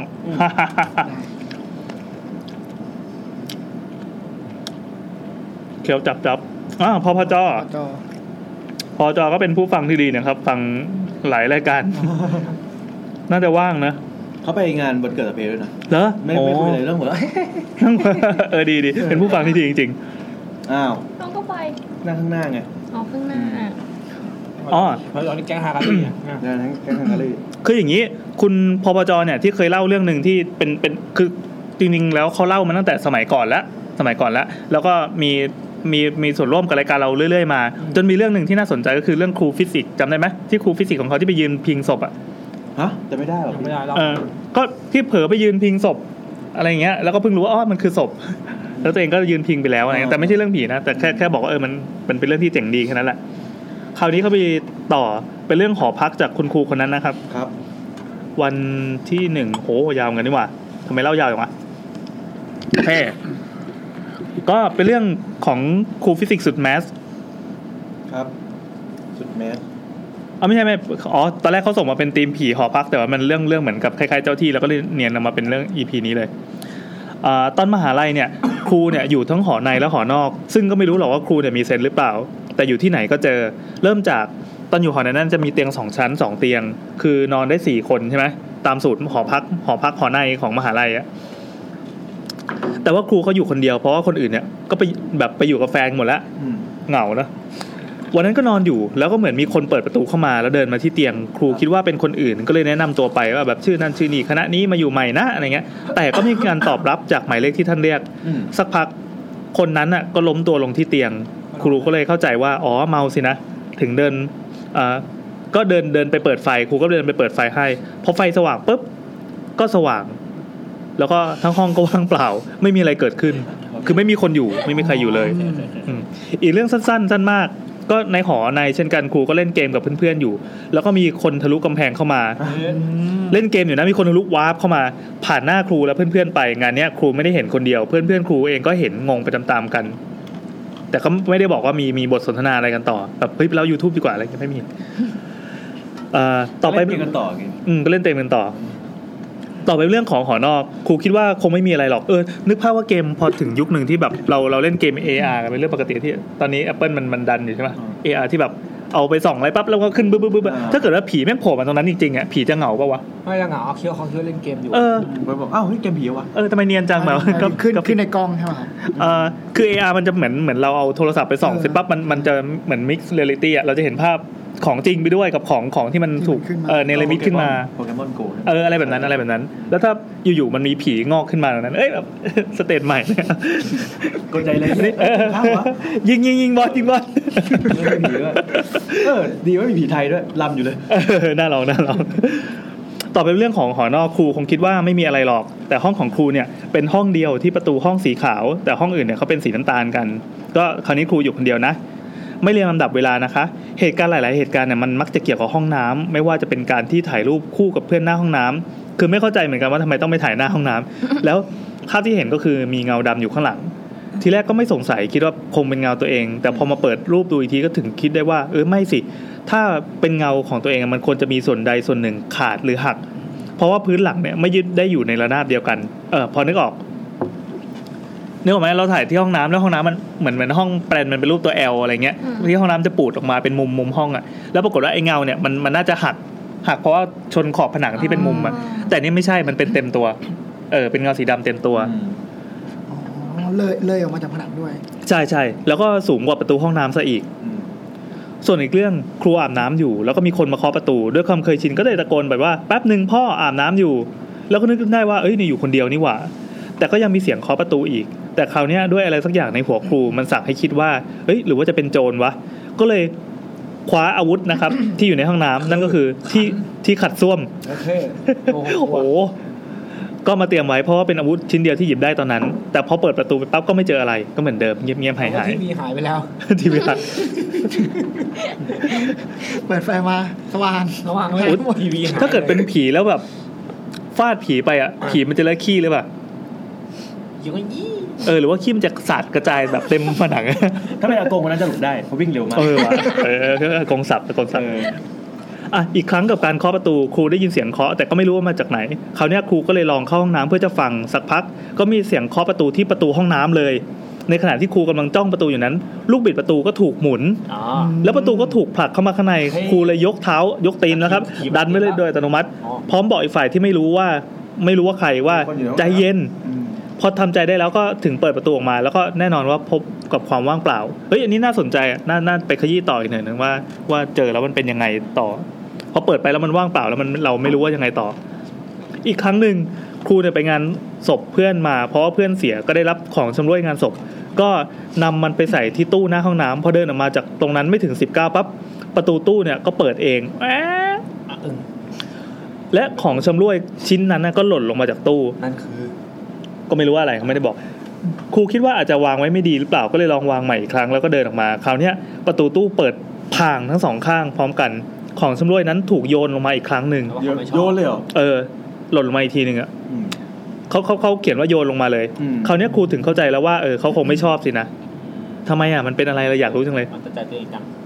ในตอนที่ครูยังนับถือพุทธอยู่นั้นโดยปกติแล้วก็จะสวดชินบัญชรทุกวันแต่วันนั้นดันนึกอะไรก็ไม่รู้จึงอยากสวดคาถาไล่ผีที่วงเล็บว่าที่หนูจำชื่อไม่ได้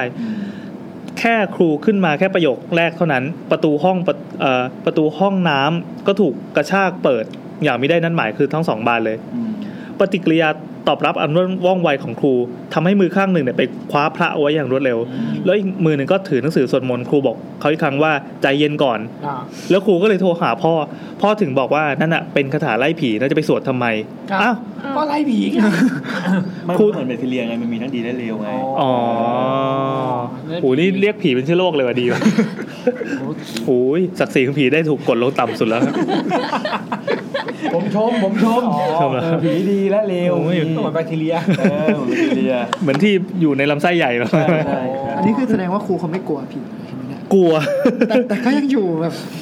นะก็สงสัยเหมือนกันเป็นเรานี่คงแบบคือไม่หาคำตอบก็คงย้ายหอไปแล้วอะไรสู้ผีก็สรุปว่าครูก็เลยเข้าใจแล้วก็บอกกับบางสิ่งในห้องว่าขอโทษนะจะไม่สวดแล้วก็ได้เหมือนดีลกันมีวันนึงครูมีเรียน 9:00 นแต่ดันสมัยครูเป็นนักศึกษาดันตื่นมามันก็ 10:00 นแล้วจึงได้ตัดสินใจว่าไม่ไปเรียนดีกว่าก็เลยนอนต่อก็รู้สึกตัวอีกทีนึงแต่ยังไม่ลืมตานะพลิกตัวกลับข้างพอลืมตาปั๊บคราวนี้เจอผู้หญิงคนหนึ่งนอนอยู่เลยเป็นตัวเลยครูตกใจมากแต่คนคนนั้นบอกว่าตกใจอะไรนอนต่อสิจะไปนอนมึงไม่ควรพูดประโยคนี้ป่ะถ้าครูเชื่อแล้วก็นอนต่อนี่จะเป็นไงวะโอเคอ่านต่อแล้วกันครูก็อึ้งสักพักคืออึ้งเลยเขาก็หายไปครูก็สงสัยแล้วทุกอย่างก็เลยกระชากผ้าปูที่นอนตรงนั้นออกเห็นว่าข้างใต้ตรงนั้นมันเต็มไปด้วยคราบดำของอะไรบางอย่างแต่ก็แค่นั้นเพราะครูก็คลุมผ้ากลับเหมือนเดิมไม่กลัวเป็นไรฝุ่นหรือว่าแบบเป็นภูมิแพ้อะไรเหรอลาเลยอะไรป่ะแล้วก็นอนต่อดีเรื่องราวของห้องครัวไม่ใช่แค่ครูคนเดียวที่เจอแต่เพื่อนที่มาพักเองก็เจอเช่นกันครูเนี่ยอยู่ที่นั่นนานมากไม่รู้ว่าเพราะเป็นครูเป็นคนแบบนี้หรือว่าเพราะอะไรแต่ก็เหมือนอยู่ไปนานๆจนสนิทกันแล้วบางครั้งก็ตะโกนบอกเหมือนกับห้องตัวเองว่าฝากห้องด้วยนะก็มีดีนะมีฟังก์ชันอีกเรื่องนึงของครูหลังจากที่พวกเราเนี่ยหนึ่งในห้องถามไปว่าครูมีเซนส์เหรอคะครูก็บอกว่าไม่รู้สิแต่ไปที่ไหนก็เจอนะที่บ้านยังเจอเลยจึงได้เรื่องนี้ให้ฟังก็เป็นเรื่องสั้นๆแถมให้นะครับขณะที่ครูเล่นเกมอยู่ที่บ้านนั้นมันมีเสียงเด็กวิ่งเล่นกันเจี๊ยวจ้าวครูก็หงุดหงิดจึงได้ตะโกนว่าเล่นเชี่ยอะไรกันวะเนี่ยก็เลยไปถามแม่ว่าเกิดอะไรขึ้นแม่บอกว่าพ่อเนี่ยเพิ่งเอากุมารมาใหม่7ตัว7ต้นคือที่บ้านทำการค้าขายเยอะไปอับดุลมันเอาอับราฮัม มีลูก7 คนจบแล้วครับก็มาเป็นคนแค่แล้ววิ่งกันสมัยนั้นนะสมัยนี้พ่อเขาก็เลี้ยงเป็นฟาร์มแล้วพ่อขายด้วยนี่กุมารไม่ใช่ไส้เดือนอ่ะต่อไปนะโอเคบรรยากาศเริ่มได้แล้วเริ่มกลายเป็นรายการผีจริงๆแล้วนี่เราต้องถือพิซซ่าค้างไว้อย่างเงี้ยปลาหมึกที่เป็นรูปดอกจันก็ยังไม่ได้กินคือทุกทีอ่ะเวลาเริ่มด้วยกลิ่นทูบมันจะเป็นความทรมานของคนเล่าไว้คนอื่นก็นั่งกินกันจับไม่บางทีแบบโอ้ยอร่อยวะเฮ้ยดีว่ะกลิ่นหอมอะไรกำลังอุ่นกันอะไรเนี้ยเราก็ต้องมีหน้าที่คอยแบบมาครับแขกรับเชิญเรายกเวทีนี้ให้ท่านครับมาเร็วเรา2 คนทำมานั่งตรงนี้เลยก็ได้จะได้ใกล้ๆใหม่พี่แอนสลัดเก้าอี้เลยเหรอใช่จะกินขนมละเดี๋ยวเราแนะนำตัวกันสั้นๆอีกทีหนึ่งเผื่อใครที่แบบข้ามตอนแรกไปเพราะคิดว่าตอนแรกไร้สาระอะไรเงี้ยทำครับผมก็ทำพอดแคสต์เพื่อนบ้านค่ะชื่อจริงคือโดนัททำอะไรอย่างงี้ป่ะไม่ทำนี่สะกดยังไงครับทำแบบโดนัททำเลยจริงป่ะใช่ทำไมนี่เป็นชื่อนี้ตั้งแต่เกิดเลยป่ะครับใช่เป็นชื่อที่แม่ตั้งครับเฮ้ยแม่ชอบโดนัททำตั้งแต่ตอนนั้นเลยไม่ตอนนั้นยังสิแม่ชอบเล่นไพ่มันมีไพ่ชื่อไพ่ทำเป็นยังไงครับคล้ายๆถ้าเคยเล่นเกมบอยอ่ะครับเมื่อเด็กๆอ่ะเมื่อก่อนตอนเล่นเกมบอยมันจะมีเกมชื่อทัมบอยเลยแล้วก็ชื่อผมมาจากอันนั้นคือไพ่ทัมมันเหมือนเป็นแบบคล้ายๆโจ๊กเกอร์อย่างเงี้ยถ้าลงแล้วชนะอย่างเงี้ยก็เป็นอัลติเมทประมาณนั้นใช่ก็คิดว่าเป็นแบบธรรมกายอะไรอย่างเงี้ยตอนนั้นยังไม่มีธรรมกายนี่หมู่บ้านเหนือป่ะคิดไม่ออกคิดไม่ทันเลยใช่ได้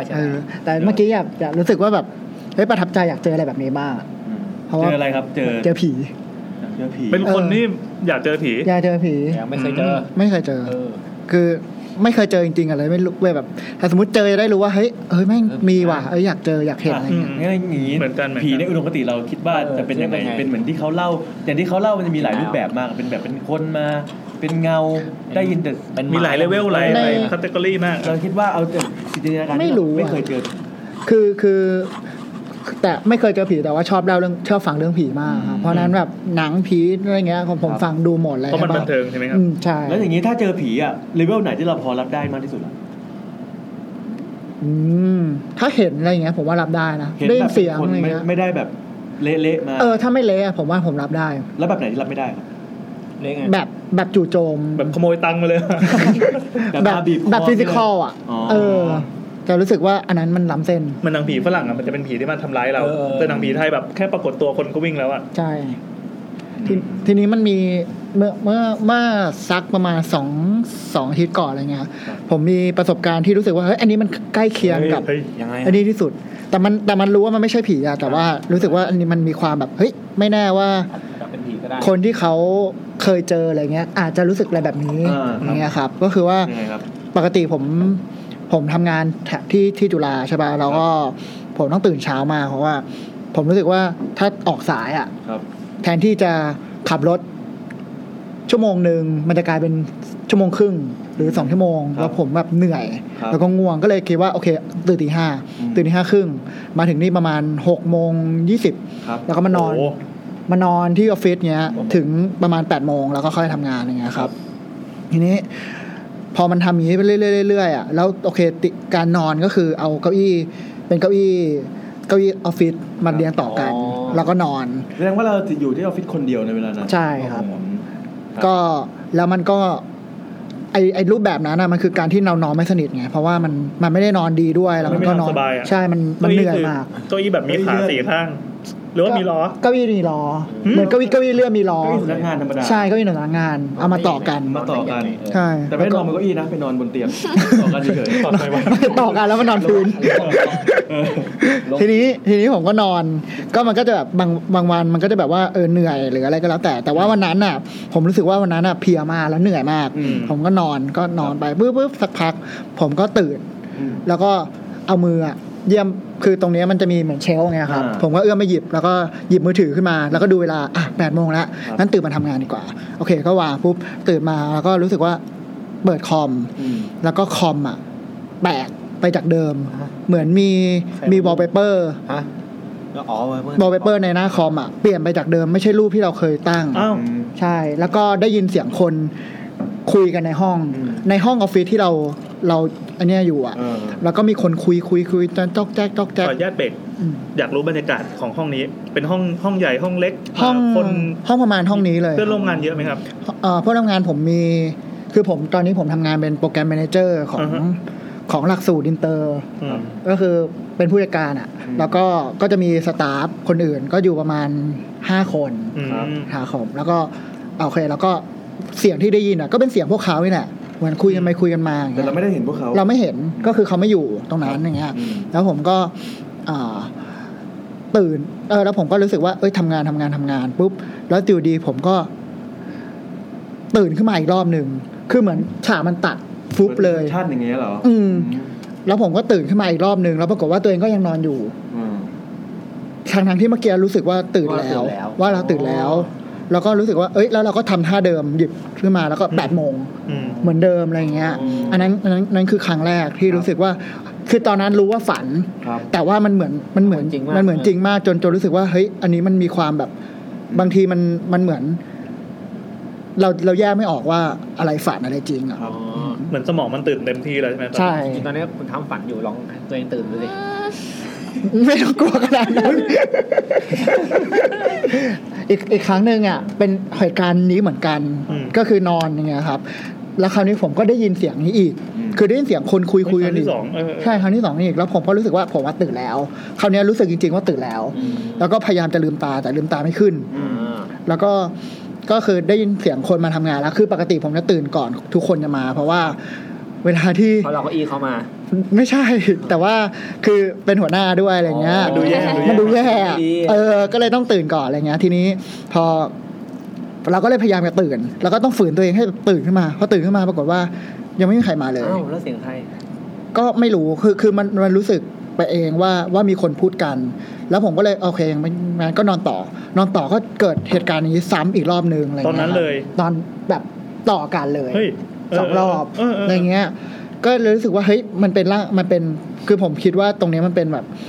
เป็นอาการของร่างกายที่แม่งแบบเพลียมากๆแล้วมันก็แบบกังวลหรืออะไรก็แล้วแต่อะไรเงี้ยแล้วมันแบบมันฮาลูซิเนตตัวเองอ่ะมันก็เลยรู้สึกว่าอันเนี้ยมันแบบ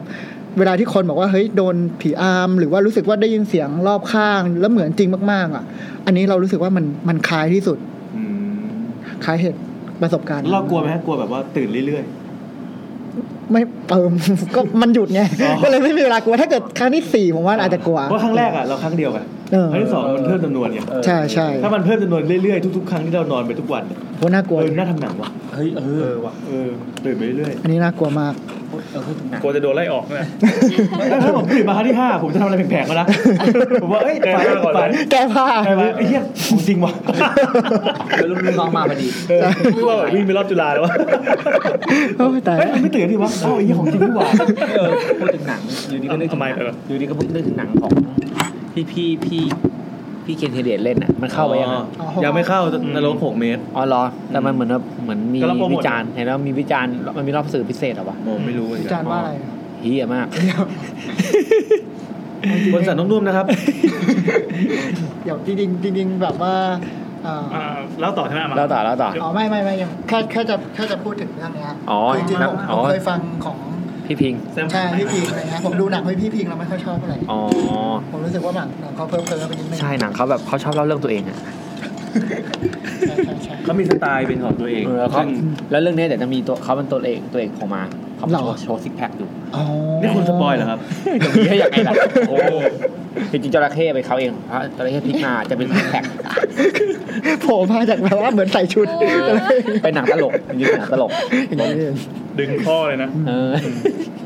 โอเคเดี๋ยวเล่าอันนี้จริงๆมันเข้าข่ายหมิ่นประมาทเลยเปล่าเข้าคือเรื่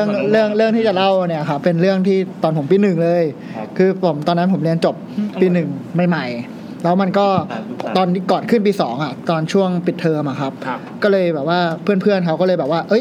ไปเที่ยวกันทีนี้คณะผมก็มีประมาณ200 คนแล้วตอนปี 1มันจะเรียนรวมกันหมดแล้วพอประมาณปี2มันถึงจะแยกภาคไงครับตอนที่เรียนรวมกันมันก็เลยค่อนข้างสนิทกันมันก็แบบเป็นกลุ่มแต่ส่วนใหญ่ก็คือยังแพ็คกันอยู่อะไรเงี้ยแล้วผมก็โอเคเขาก็บอกว่าโอเคไปเที่ยวกันแล้วก็แบบมาจองแบบจ้างไม่ใช่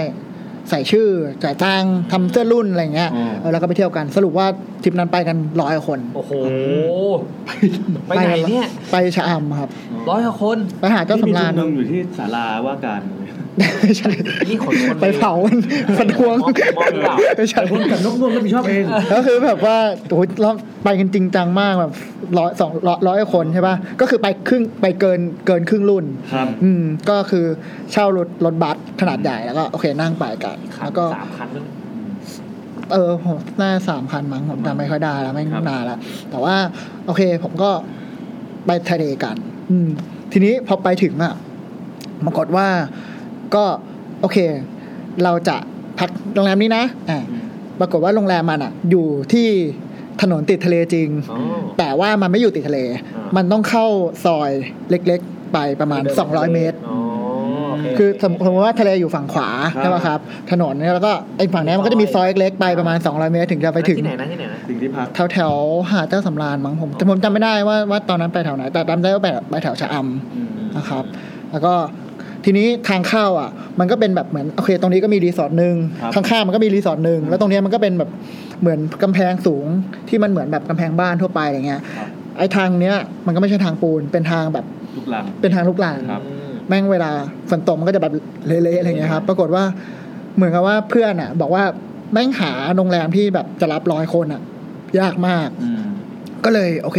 หาที่ถูกด้วยเพราะเราแบบเซฟตังค์กันอะไรเงี้ยเด็กๆนะแล้วก็เอาเงินไปลงกับพวกเราอะไรอย่างเงี้ยเรากินของอะไรเงี้ยก็โอเคสุดท้ายจอดรถปุ๊บทุกคนก็ทยอยเอาคนของเข้าไปตั๊กแต่ลงไร่ข้าวโพดอ่ะลงไปทำลายร้านเขามีคนชงเดินนำได้นะคนจีนไม่เนี่ยจีนแน่ทีนี้พอเข้าไปถึงปรากฏว่าเฮ้ยบรรยากาศตรงนั้นมันแบบมันเปลี่ยนไปจากทะเลเลยคือทะเลมันเป็นบรรยากาศแบบชิลๆอย่างเงี้ยแต่นี้มันแบบมันน่ากลัวมากเลยคือเปลี่ยนเพราะพวกคุณเปล่าอาจจะใช่แบบมีแต่คนหน้าเถื่อนๆไม่ใช่ทีนี้ไอ้รีสอร์ทอ่ะมันเป็นเหมือนเป็นบังกะโลแต่มันเป็นบังกะโลในรูปแบบที่เป็นเหมือนคล้ายๆเรือนไทยแต่เป็นไม่ใช่เรือนไทยผู้เปรียบเป็นบ้านชาวบ้านไทยอ่ะ2 ชั้นท่านล่างก็เป็นใต้ถุนที่แบบเขาให้แบบว่านั่งให้ว่าแล้วข้างบนก็เป็นคนให้คนนอนอะไรเงี้ยครับแล้วก็ตั้งกระจายกันก็โอเคก็ยัดเข้าไปคนละแบบห้องละ5 คน 10 คนแล้วก็ไป10 กว่าคนอะไรเงี้ยก็ยัดกันเข้าไปปรากฏว่าแต่ว่าความน่ากลัวของมันก็คือว่าตรงนั้นอ่ะมันมีความแบบทะมึนอยู่ตั้งแต่เข้าไปแล้วรู้สึกว่ามันทะมึนแล้วก็มันมีคลองเล็กผ่ากลางบ้านอะไรอย่างเงี้ยไม่ได้ผ่ากลางบ้านคือสมมติว่ามันมีคลองรอบแต่เป็นคลองที่มันไม่ค่อยได้รับการดูแลแล้วคลองจะล้างๆหน่อยใช่เราล้างๆหน่อยแล้วก็มีแบบเหมือนพวกแบบพืชในแบบบกอะไรเงี้ยครับทีนี้คลองมันก็ประมาณกว้าง 2-3 เมตรมั้งมันก็กว้างอยู่แล้วก็มีกำแพงมันก็สูงขึ้นไปแล้วคือเขาเหมือนกับว่ากำแพงปุ๊บแล้วก็เป็นรีสอร์ทอื่นกำแพงแล้วก็ค่อยเป็นทะเลแต่ระหว่างที่พักกับคลองไม่มีอะไรกันมีเหมือนเป็นพุ่มหญ้าเล็กๆเฉยๆแต่สามารถเดินลงไปในคลองได้อย่างเงี้ยโอเคทีนี้ก็เราก็โอเคจัดแจงหรือนอนก็แบบว่าเก็บของรายการแล้วก็กินเหล้ากินอะไรกันประมาณสัก 2-3 ทุ่ม 3 ทุ่ม 4 ทุ่มคนแม่งก็เริ่มเมาแหละพอเริ่มเมาปุ๊บผมก็นั่งอยู่ทีนี้ผมก็นั่งอยู่ใต้ถุนบ้านถุนหนึ่งแล้วก็แบบมันก็คือเพื่อนมันก็จะแบ่งเป็นแบบกลุ่มละ 4-5 คนบ้าง10 คนบ้างไปตามบ้านอะไรอย่างเงี้ยครับก็คือนั่งกินกันปรากฏว่าผมก็นั่งอยู่กลุ่มข้างๆอยู่ดีแม่งก็เริ่มแบบว่าโวยวายกันเพราะว่ามันโวยวายบอกว่าเฮ้ยมึงเป็นไรเดี๋ยวมึงใจเย็นอะไรเงี้ยปรากฏว่ามีเพื่อนคนหนึ่งบอกว่ามีผู้หญิงคนนึงยืนอยู่ข้างคลองแล้วเราก็แบบว่ามันก็เล่าว่าเฮ้ยเนี่ยมีคนยืนอยู่นะแล้วก็แบบว่าเขามองมาที่กูแล้วเขาก็ยิ้มให้กูด้วยเขาชอบมึงแน่ๆแต่ว่าคนอื่นก็บอกว่าก็หันไปแล้วก็บอกว่าไม่มีก็คือไม่เห็นทุกคนอื่นไม่เห็นเลยมีคนนี้เห็นคนเดียวอะไรเงี้ยแล้วก็แต่เพื่อนๆก็ไม่รู้ว่านี่คือเมาหรือเปล่าเพราะว่าตอนนั้นทุกคนแม่งเมาหมดแล้วก็เลยก็เลยพยายามแบบว่าเฮ้ยมึงใจเย็นไม่ต้องไปหันไปดูไม่ต้องสนใจเพราะว่าไม่มีใครเห็นอะไรเงี้ยทีนี้ปรากฏว่าก็คุยก็นั่งกินกันไปกินกันมาปุ๊บปรากฏไอ้คนนี้บอกว่าเฮ้ยเขากวักมือเรียกกูอ่ะอ้าวอ๋อแล้วเขาอยากให้กูไปหาเขาอ่ะที่ยังหล่อเหมือนเดิมไปเลยเชิญมึงไปเลยก็เลยเพื่อนก็เลยแบบว่าเฮ้ยกูอยากไปคุยกับเขาอะไรเงี้ย แต่เพื่อนก็เลยแบบว่าเฮ้ยเชี่ยมันไม่มีเว้ยมึงก็เลยแบบว่าจับมือแล้วก็คือกินเหล้ากันเฉยๆใช่ไหมไม่มีอย่างอื่นนอกจากเหล้าใช่ไหมจริงๆมีอ๋อแต่ว่าแล้วแต่กลุ่มใช่แต่กลุ่มนั้นไม่น่ามีมั้งไม่แน่ใจกินอะไรหรอเบียร์พิซซ่าติมอเมริกาโน่ต่อเลยครับก็ทีนี้โอเคเพื่อนก็แบบห้ามกันไว้แบบไม่ยอมให้ลุกไปกันนะครับทีนี้พอถึงจุดนึงปุ๊บต่อเลยครับผมคนนั้นน่ะเขาไอ้เพื่อนก็บอกว่าเฮ้ยเขาเดินเข้ามาหากูแล้วตอนนี้เพื่อนมีท่าทีรู้สึกว่ากลัวว่าอีนี่มันอาการเปล่าอยากไปหาเขาไม่หมายถึงว่าเพื่อนน่ะรู้สึกว่าไอ้เนี่ยอาการหนักแล้วเราทนทำอะไรกันใช่เนี่ยพออันนี้คนนี้บอกว่าพอมันไม่เห็นผู้หญิงคนนี้เขาเดินมาหาเขาแล้วเพื่อนก็เลยแบบว่าโอเคนี่คือแบบดีแล้วก็เลยเอาเนี่ยลากไปขึ้นห้องก็คือแบบว่าโอเคจะให้มันน่ะไปนอนก็คือให้มันไปนอนเลยแต่มันจะแบบเพราะกลัวว่าเดี๋ยวมันจะเกิดอะไรขึ้นอะไรเงี้ยครับสุดท้ายเราก็แค่ใช่ก็มีคนแบบพามันไปนอนปุ๊บพาไปนอนสักพักก็ผมก็นั่งกินกันต่ออยู่ดีประมาณสักครึ่งชั่วโมงต่อมามั้งคราวนี้โวยวายจริงปรากฏว่าเปล่าปรากฏว่าไอ้นี่ลงมาจากบ้านแล้วก็ไปหาแล้วก็จะไปคลองเฮ้อะไรวะเนี่ยจะลงคลองเลยจะลงคลองจริงๆแล้วเพื่อนตอนที่เพื่อนแล้วผมก็แบบมาเห็นตอนที่แบบว่าเพื่อนเนี่ยมันเริ่มแบบล็อกตัวกันแล้วแบบเฮ้ยมึงหยุดทุกคนแบบยื้ออะไรอย่างเงี้ยครับแล้วมันก็โวยวายแบบว่ากูจะไปหาเขากูจะไปอยู่กับเขาเฮ้ยแบบจริงจังมากทุกคนก็แบบตอนนั้นผมก็ยังเมาอยู่แล้วผมก็แบบเชื่อเกิดอะไรขึ้นวะทีนี้ก็มาอันนี้คือคุยทีหลังว่ามีเพื่อนคนนึงอ่ะที่มันนั่งอยู่ใต้บ้านที่มันนอนอยู่อ่ะก็ปรากฏว่าไอเนี้ยมันเดินลงมาอีกรอบนึงแล้วก็เดินดุยจะไปลงคลองเลยแล้วเพื่อนคนเนี้ยคือรู้ว่าอันนี้มันเมาแล้วก็เลยบอกว่าคือก่อนมันมีบ้านตรงนี้แล้วค่อยเป็นคลองมันก็เลยบอกให้บ้านตรงเนี้ยตะโกนบอกให้ไอ้บ้านตรงริมคลองให้หยุดให้จับมันไว้แล้วคนจากตอนแรกก็เลยแบบว่าเอ้ยคนมันก็แบบมาคว้าแขนปรากฏคว้าไม่อยู่เพราะว่า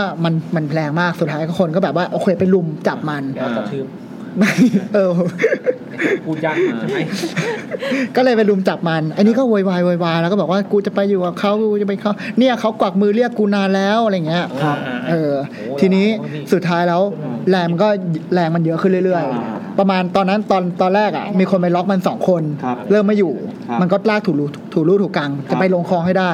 สุดท้ายก็เลยแบบว่าให้เพื่อน4คนหิ้วปีกก็คือแบบหิ้วแขนหิ้วขาแล้วก็จับมันกดลงกับพื้นบ้านแล้วก็นั่งทับเลยก็คือ4คนนั่งทับแขนขาอีกคนนึงนั่งทับตัว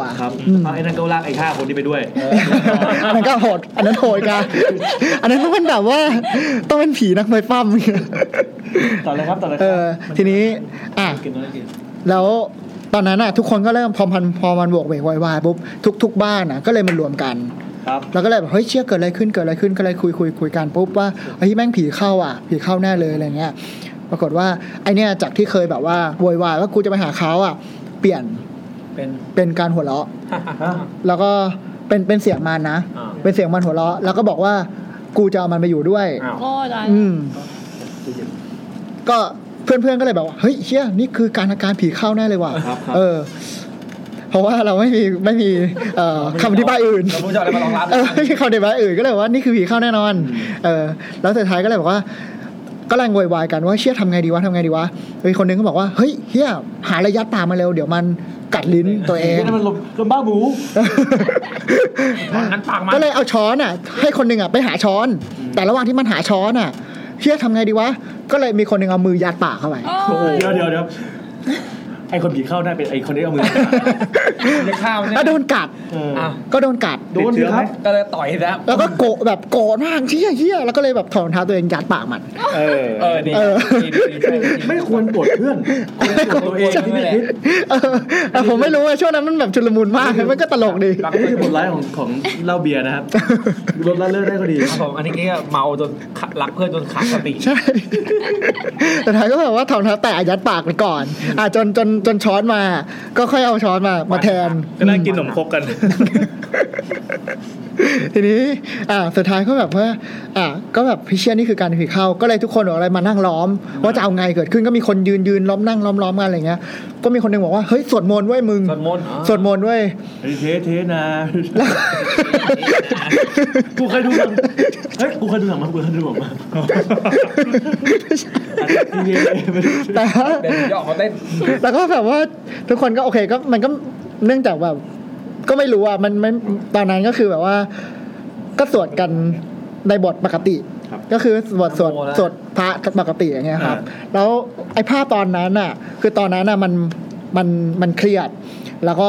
มันก็มีความหล่อๆอะไรของมันอ่ะเพราะนั้นทุกคนตอนนั้นมันเครียดใช่ป่ะแต่เวลาที่เราแบบย้อนนึกกลับไปอ่ะมันตลกมากตอนนี้ผมก็คิดว่ามันตลกมากคือมันแบบเอารองเท้ายัดได้ตลกทุกคนนั่งล้อมกันเหมือนประมาณ100 กว่าคนนั่งล้อมเป็นวงกลมใช่นั่งล้อมเป็นวงกลมแล้วมีคนนึงโดนแผ่ตรงกลางแล้วก็สวดมนต์กันแล้วก็มีคนนึงแบบว่านั่งอยู่ตามแบบขอบไอ้แขนขาของมันใช่ป่ะมีคนนึงนั่งตรงกลางอีกคนนึงนั่งคอยแบบว่าคอยดูหน้ามันอย่างเงี้ยแม่งนึกว่าบูชายันคือผมก็อยู่รีสอร์ทข้างๆคุณที่คุณบอกว่ามีกำแพงกั้นนะไม่ตลกว่าอย่างน้อยเสียงสวดไม่ไปถึงหาดอ่ะเพราะว่าเขาต้องแจ้งตำรวจมันตลกมากเวลานึกไปมีใครถ่ายรูปมั้ยอ่ะไม่มีตอนนั้นทุกคนเครียดหมดโอ้ยคนน่าเก็บภาพเลยถ้าเป็นยุคนี้นะแบบต้องโซเชียลแล้วล่ะมันจะมีแน่นอนสมมุติชื่อไอ้ตั้มผีเข้าเลยแต่ตอนนั้นมันยังไม่มี Facebook ไงมันไม่ไล่ตามฟังเพราะฉะนั้นตอนนั้นมันยังไม่มีโซเชียลเน็ตเวิร์กมันเลยไม่มีการแบบว่าเฮ้ยกูต้องอัดสิ่งนี้ไปยังไม่มีความคิดว่าจะแชร์ใช่ถูกต้องผมไปเที่ยวชะอำกับแฟนอยู่ผมก็ได้ยินเสียงสวดคนนับร้อยพี่ถามเสียงไม่เจอครับเสียงสวดรอบบ้านเลยครับเสียงสวดดังมากคนสวดมนต์เนี่ยแล้วไอคนเนี้ยมันก็แบบว่าตะโกนก็ยังหัวเราะสลับกับบอกว่ากูจะเอามันมาอยู่ด้วยมันต้องไปอยู่กับกูอะไรเงี้ยก็พูดไปเรื่อยหัวเราะอะไรเงี้ยครับแม่งก็ตลกดีแต่ว่าตอนนั้นแม่งคือแบบแล้วในเหตุการณ์สรุปเป็นยังไงวะก็คือเราพอสุดท้ายอ่ะแล้วก็เลิกเล่นไปไม่รู้สึกมันมีอะไรกูแกล้งไม่ใช่แล้วก็สุดท้ายก็มีคนนึงบอกว่าเฮ้ยงั้นเดี๋ยวลองถามแม่ดูเพราะว่าแม่อ่ะเหมือนกับรู้อะไรพวกนี้แต่ว่าบ้านเขาเป็นมุสลิมนะบ้านเขาเป็นมุสลิมมันเขามากเราก็เลยบอกว่าโอเคก็เราไม่มีแบบเราไม่มีทางเลือกอ่ะก็โอเคงั้นเอามีวิธีไหนลองหมดอะไรเงี้ยก็เลยโทรหาแม่เพื่อนก็เล่าให้แม่ฟังว่าเหตุการณ์เป็นยังไงเกิดอะไรขึ้นอะไรเงี้ยครับพอเล่าเสร็จปุ๊บแม่ก็บอกว่าโอเคงั้นเดี๋ยวเอาโทรศัพท์เนี้ยไปวางไว้ข้างหูเขาก็พอเอาไปว่าเอาวางไว้ข้างปุ๊บโทรศัพท์ตัดโทรศัพท์ตัดแบตเงินหมดใช่ก็เลยโทรใหม่พอโทรใหม่ก็วางอีกก็ตัดอีกเป็นอย่างนี้3 รอบก็เลยแม่เลยบอกว่าโอเคงั้นเดี๋ยวโทรใหม่แต่เดี๋ยวขอทำพิธีก่อนแม่เขาก็หายไปประมาณ5 ทีแล้วเขาโทรหาแม่ใหม่แม่หายไปจริงๆตอนอย่างเงี้ยแม่เดี๋ยวเก่งนะแต่จริงแม่คือเปิด YouTube อีกเครื่องนึงเสิร์ชหาบทสวดทีนี้สุดท้ายพอคราวนี้ก็วางได้แล้วแม่ก็เริ่มสวดเป็นภาษาที่ไม่มีใครรู้จักครับเพราะเป็นมุสลิมใช่ป่ะแต่ว่าความน่ากลัวมันอยู่ตรงนี้ครับคือไอ้เพื่อนที่นอนอยู่สวดไปพร้อมกันผมว่าผมไม่มีอังกอร์แล้วสิคือตอนคือด้วยความที่แบบว่าทุกอย่างมันดูแบบนั่นผีมุสลิมเหรอวะนะสรุปแล้วเราไม่รู้คือผมว่าไม่ใช่ผมเกลียดผีที่สวดไปพร้อมกับสวดตามด้วยแบบมันเหมือนมันเป็นการหยามก็แบบทำอะไรก็ไม่ได้ใช่แต่ว่าความแบบถ้าเกิดเป็นบทสวดที่เรารู้จักไม่ว่าเคยอะไรเงี้ยมันก็ยังพอเข้าใจได้ว่ามันเคยได้ยินมาอะไรเงี้ยแต่นี่แม่งสวดเป็นสิ่งที่เราไม่เคยได้ยินมาก่อนอะไรเงี้ยแล้วตอนนั้นทุกคนก็แบบว่ามีความแบบว่าเฮ้ยเชื่อหรือจริงเพราะว่าสิ่งนี้มันไม่น่าเกิดขึ้นได้อะไรเงี้ยเป็นไม่น่าจะเป็นไปได้เงี้ยพอสวดไปสักพักพอแม่สวดจบนี่ก็จบแล้วก็นิ่งแล้วพอสักแล้วแม่ก็บอกว่างั้นเดี๋ยวโชคดีนะไม่แม่ก็แล้วเพื่อนก็ไปคุยกับแม่ก็คือมาคุยทีหลังว่าแม่ก็บอกว่าไม่เป็นไรแล้วก็เดี๋ยวเขาก็ตรงนั้นมันมีศาลอยู่ใช่ไหมมีศาลแบบเป็นศาลพระภูมิเล็กๆเป็นศาลแบบศาลที่แม่งล้างๆหน่อยอะไรเงี้ยครับเป็นศาลของโรงแรมอะไรเงี้ยก็บอกว่าให้เอาเหล้าเอาอาหารไปให้เขาปรากฏว่า แล้วแม่ก็โอเคก็ตามนั้นเพื่อนก็เลยบอกว่าก็หันไปดูแบบไปดูแล้วให้คนไปดูรอบบ้านก็มีศาลจริงๆอยู่ตรงทางเข้าทีนี้เพื่อนมันก็ตื่นขึ้นมาแล้วก็เห็นคนกดมันอยู่เราก็เลยแบบว่ามันก็ตื่นขึ้นมาปุ๊บเราก็ถามว่าเฮ้ยนี่คือเกิดอะไรขึ้นพวกมึงทำอะไรกันเพื่อนคนที่นั่งอยู่ก็ถามว่ามึงเป็นใครมึงบอกใครมึงตอบกูมาเดี๋ยวนี้มึงเป็นใครกูโจ้ไงมาพูดแปดตู้กันสมมติชื่อโจ้ไงนี่ก็บอกว่าโจ้เพื่อนจอยไงมันก็บอกนี่กูโจ้ไงพวกกูเพื่อนมึงไงมึงทำอะไรกันเนี่ยมะม่วงกับมึงไอ้เพื่อนก็บอกว่าตกลงมึงเก็บได้กี่ลูกนะแล้วเพื่อนมันก็เลยตบหน้าแล้วถามว่านี่โจอย่างนี้ใช่ไหมโจใช่ไหมไอ้เพื่อนคนที่โดนกัดอยู่แล้วรู้สึกว่าแค้นมาก่อนมีความแค้นเสร็จแล้วโอเคก็เคลียร์ก็เลยแบบว่าก็แล้วทุกคนก็แบบเฮ้ยเชื่อก็เลยมานั่งจับกลุ่มคุยว่าเฮ้ยเมื่อกี้คือมันเกิดอะไรขึ้นมันน่าอะไรกันอะไรเงี้ยแต่ว่าโอเคก็สุดท้ายก็ไปไหว้ศาลแล้วก็คุยกันว่าแล้วคือด้วยความที่เราจะมา3 วัน 2 คืนก็เลยคุยกันว่าจะอยู่ต่อไหมหรือว่าจะกลับครับสุดท้ายเสียงแตกก็เลยเป็นอยู่ว่าคันนึงกลับอีกคันนึงอยู่ต่อแต่ว่าอยู่ต่อก็ไม่อยู่ที่นี่ก็คือย้ายผมก็ไปอยู่ต่อก็ไปเที่ยวกันต่อตอนนี้รีสอร์ทนั้นยังอยู่ไม่รู้ไอ้โจกลับไหมกลับลองเซิร์ชใน Google ได้ไหมครับอยากผมจำไม่ได้แล้วอ่ะมัน10 กว่าปีแล้วอ่ะผมจำชื่ออะไรไม่ได้เลยที่มาของไอ้โจไม่ได้อันนี้คือแบบเป็นเรื่องดีมากเลยเป็นแบบเป็นประสบการณ์ที่รู้สึกว่านี่แหละที่ใกล้เคียงกับสิ่งที่แบบว่าถ้าจะบอกว่าเฮ้ยมีผีจริงหรือเปล่าเนี่ยอันนี้ดูใกล้เคียงที่สุดเท่าที่ตอนนั้นคือไปนั่งสวดกับเขาด้วยปะสวดทำทุกอย่างที่เขาทำสวดตอนนั้นอายุ18นะตอนนั้นอายุ18 19คือทุกคนมีคนนำสวดไหมคนนำสวดไหมมีเป็นอุปทานหมู่เลยคือทุกคนแบบทำไปพร้อมๆกันเพราะทุกอย่างมันเครียดหมดตอนนั้นตลกดีพอเหตุการณ์คลี่คลายปั๊บทุกคนกลับไปกินเหล้าต่อโอเคกลับไปกินเหล้าต่อก็เหมือนแบบว่าโอเคกลับก็ยังมันยังมีตกค้างอยู่มีความเครียดตกค้างอยู่แต่ก็เฮ้ยไม่อะไรว่าอะไรก็มีคนที่แบบว่าเหมือนแยกย้ายกันไปนอนหรืออะไรเงี้ยแต่ว่าก็มีกลุ่มที่โอเคเฮ้ยมานั่งคุยกันกินข้าวกินเหล้าแล้วก็นั่งคุยว่าเมื่อกี้เกิดอะไรขึ้นอะไรอย่างงี้ต่อแล้วไอ้คนนั้นเขารู้สึกอายไหมหรือว่ามันไม่รู้อะไรเลยมันจำไม่ได้ทำไมปากมีดินเยอะจังแล้วทำไมเพื่อนถึงมือเป็นแผลหลังจากวันนั้นได้ไอ้โจ้แบบว่าไอ้แค่อยากเล่นน้ำอยากเล่นจริงๆนะคือแบบเฮ้ยมันมาอีกแล้วว่ะตบมาเลยโคตรโหดอยากเล่นน้ำโคตรโหดนี่แหละครับสนุกขอบคุณครับก็ต้องมีเรื่องน่าเชิญคุณโจ้มาด้วยเดี๋ยวนี้ไม่สนิทแล้วน้องมีเรื่องเล่าแย่ไม่ของมีเรื่องสั้นๆเองไม่ได้เจอเองเป็นเรื่องตอนที่เพื่อนมานอนบ้านติดได้เลยนะครับมันอาจจะละลายนิดนึงใช่คือคืนก่อนหน้านั้นน่ะแบบไปเที่ยวกันแล้วก็กลับมาบ้านก็เลยให้เพื่อนนอนบ้านอะไรเนี่ยไปยืนอยู่ข้างคลองใช่ไหมเนี่ยไม่ใช่ไปแค่กินข้าวเย็นแล้วก็กลับมาแล้วคือหมีอ่ะนอนห้องตัวเองข้างบนชั้นบนแล้วเพื่อนๆนอนข้างล่างเพราะว่ามันมีฟูกอยู่กับโซฟาเตียงแล้วคือขี้เกียจยกขึ้นไปข้างบนมันหนักยกไม่ไหวก็เลยให้พวกมันนอนข้างล่างแล้วคือหมีมีทำงานตอนเช้าแล้วเพื่อนคนนึงอ่ะขับมอเตอร์ไซค์ก็เลยคิดว่าโอเคงั้นถ้าตอนเช้าอ่ะมึงมีธุระไปทำงานก็ออกไปพร้อมกันแล้วก็ให้ทิ้งกุญแจบ้านไว้ให้เพื่อนอีก2 คนตอนจะออกอ่ะให้ล็อกบ้านให้แล้วค่อยเดี๋ยวค่อยไปเอาทีเนี้ยมันมาเล่าให้ฟังทีหลังจากนั้นเป็นเดือนเลยว่าโอ้ต้องมีดัดกรอบเลยไม่เมื่อยเฉยไม่คือตบหน้าตบเลยไม่ก็คือคุยกันเหมือนกับคุยกันในแชทนี่แหละแบบเรื่องผีทั้งอย่างนึงแล้วมันก็บอกว่าตอนแรกก็ไม่ค่อยเชื่อแบบก็รู้แค่ว่ามันก็คงมีแหละแต่ว่าไม่เคยเชื่ออย่างสนิทใจจนบอกว่าล่าสุดอ่ะมีเหตุการณ์ที่ทำให้เชื่อขึ้นมาครับก็เลยถามว่าเจออะไรมาเล่าให้ฟังหน่อยบอกว่ามันไปนอนบ้านเพื่อนแล้วเจอไม่ใช่บ้านเราใช่ไหมก็เลยคิดว่าแบบมึงไปนอนบ้านใครวะเพราะว่าปกติอ่ะมันก็จะมีแค่บ้านหมีที่มันมานอนก็เลยแบบบ้านกูเหรอแล้วบ้านกูมีอะไรไม่เหรออะไรเงี้ยมันก็บอกว่ารู้ได้ไงอ่ะเอาก็ ก็ล่าสุดก่อนที่มันจะไปต่างจังหวัดคือมันย้ายบ้านไปอยู่ต่างจังหวัดถาวรมันก็มาบ้านหมีเป็นบ้านสุดท้ายอ่ะก็ต้องเป็นบ้านหมีแล้วแหละอะไรอย่างเงี้ยก็เลยถามว่าไปเจออะไรมาที่บ้านเนี่ยนะมีอะไร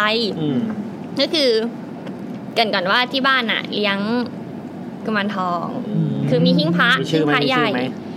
พ่อป้าบอกว่าชื่อกุมารากับกุมารีเป็นผู้ชายกับผู้หญิงค่ะ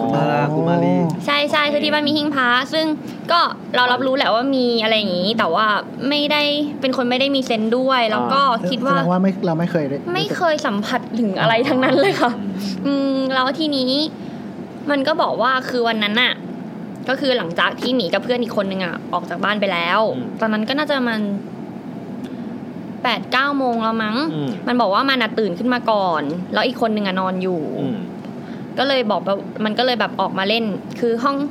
ถ้าให้เทียบอะห้องสมมุติว่าห้องเป็นตัว L อะค่ะบ้านแผนสมมุติว่าเป็นบ้านเป็นตัว L อย่างนี้ L เล็กหรือ L ใหญ่ครับ L ใหญ่ค่ะ L เล็กมันจะตรงๆเลยพี่L ใหญ่ก็คือถ้าเกิดตรงห่างตรงปลาย L ด้านบนถ้าเป็นตัว L เป็นไม่อันนี้คือตัว L ด้านสั้นหรือด้านยาวด้านยาวด้านในสุดของด้านยาวอ่ะจะเป็นห้องที่เพื่อนนอนแล้วพอตรงออกมาจะเป็นห้องกินข้าวแล้วพอเลี้ยวมาทางซ้ายจะเป็นห้องนั่งเล่นเป็นมีทีวีอะไรเงี้ยมีโซฟาคือบ้านหมีอ่ะห้องพวกนี้จะกั้นด้วยประตูเลื่อนที่เลื่อนเองเฮ้ยอัตโนมัติ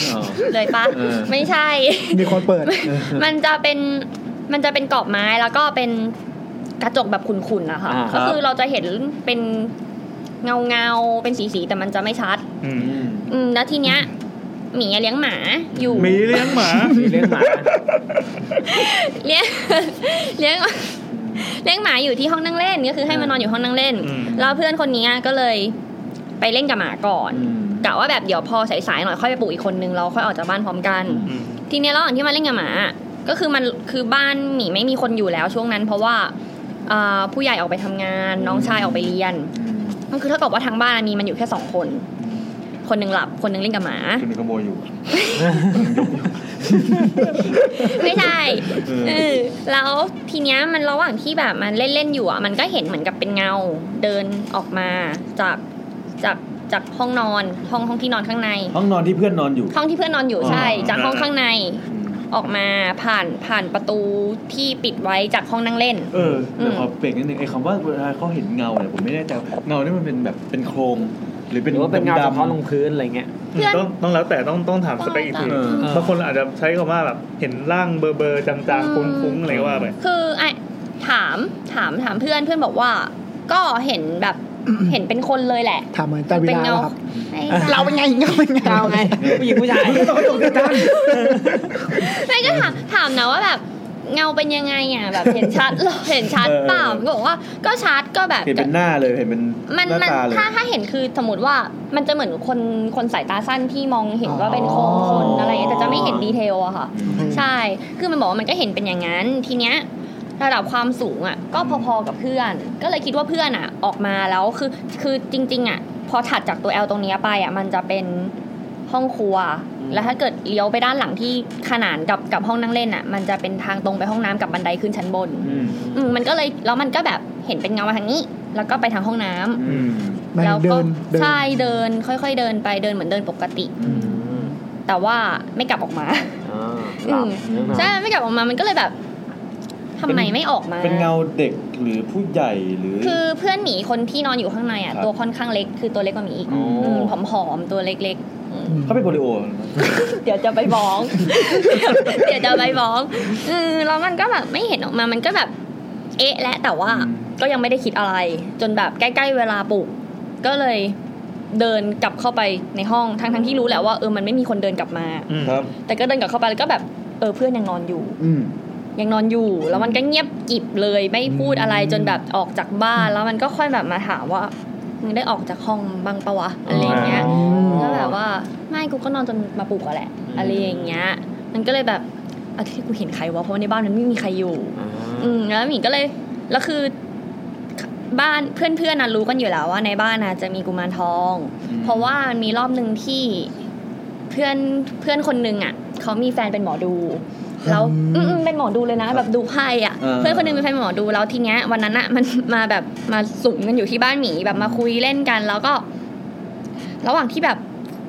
มันดูหมอกันอยู่อ่ะคนที่เป็นเพื่อนอ่ะนี่พี่แอนก็มาชอบดูพยาบาลใช่เดี๋ยวนะดูไพ่เรื่องอะไรจะพีกอ่ะแบบว่าจีนตัดหรือแบบแมงวันเกาะโทรทัศน์คือแบบเพื่อนหมีก็แบบเหมือนกับหันมากระซิบแบบว่าแบบมึงบ้านมึงแบบมีกุมารทองป้าอะไรอย่างเงี้ยก็เลยบอกว่ามีมันก็ถามว่าแบบกี่คนบอก2คนมันก็บอกเมื่อกี้ตอนแบบจอดรถหน้าบ้านแล้วจะเข้าบ้านอ่ะแฟนมันทักขึ้นมาว่าที่บ้านนี้มีกุมารทองด้วยหรออะไรอย่างเงี้ยแบบเห็นอยู่2คนอะไรอย่างเงี้ยแล้วหมีก็เลยแบบเห็นกันอย่างงี้เหรอวะเพราะว่าอยู่มาเป็น10ปียังไม่เคยแบบเห็นอะไรเลยไม่รับรู้อะไรเลยแต่ว่าก็ตอนย้ายบ้านมาใหม่ๆอย่างเงี้ยคุณยายเคยแบบขึ้นมาจากต่างจังหวัดแล้วก็มานอนก็คือนอนในห้องเดียวกับที่เพื่อนนอนกันนั่นแหละค่ะใช่ไม่เคยเจอใช่แล้วก็คือแบบว่าเขาก็เหมือนกับบอกว่าดึกคืนแรกๆที่เขามาก็เหมือนแบบมีเด็กมาแกล้งดึงขาวิ่งเล่นกันอยู่ในบ้านใช่อะไรอย่างเงี้ยมีก็เลยแบบก็เลยคิดว่าก็คงจะมีแหละแต่ว่าเราไม่เจอเองซึ่งดีแล้วหมาเจอไหมไม่ถึงหมาเจอไม่ถึงว่าหมาเนี่ยปกติอะไรเงี้ยแบบเหมือนว่าเล่นกากานี้มันไม่ปกติอยู่แล้วเคยเห็นคลิปหมาไม่ปกติไม่แต่ว่าอันนี้ก็ไม่รู้นะคือช่วงแบบตอนเอาหมามาเลี้ยงตอนเด็กๆอ่ะมันจะไม่ค่อยเห่าแล้วมันมีช่วงนึงอ่ะไม่รู้มันพบมันเริ่มโตหรือเปล่าหรืออะไรอย่างเงี้ยคือหมีก็จะอยู่ไอ้ห้องนั้นแหละคือตอนนั้นนั่งเล่นคอมอยู่ในห้องนั้นแล้วก็หันออกไปหันไปทางประตูที่จะต้องเปิดปิดออกจากห้องอ่ะแล้วก็อุ้มมันอยู่มันก็แบบเด้งตัวแล้วก็เห่าใส่ทางประตูใช่เห่าอะไรก็ไม่รู้แล้วแบบช่วงนั้นเป็นช่วงที่หลอนมากเพราะอยู่บ้านคนเดียวแล้วก็อยู่กับหมาแล้วหมาก็แบบเห่าอะไรก็ไม่รู้ใช่จนรู้สึกว่าต้องเปิดประตูทิ้งไว้อ่ะเพราะว่าถ้าปิดแล้วก็ไม่รู้เกิดเห็นเงาก็ไม่สนุกโอเคแล้วพอเปิดประตูทิ้งไว้มันเห่าไม่มีมันก็มีเห่าบ้างไม่เห่าบ้างก็เลยรู้สึกว่าคงไม่เป็นอะไรหรอกมันก็คงเป็นของมันอย่างนี้แหละมันไม่เจอผีมันเสียสติมันเจอจิ้งจกหรือเปล่า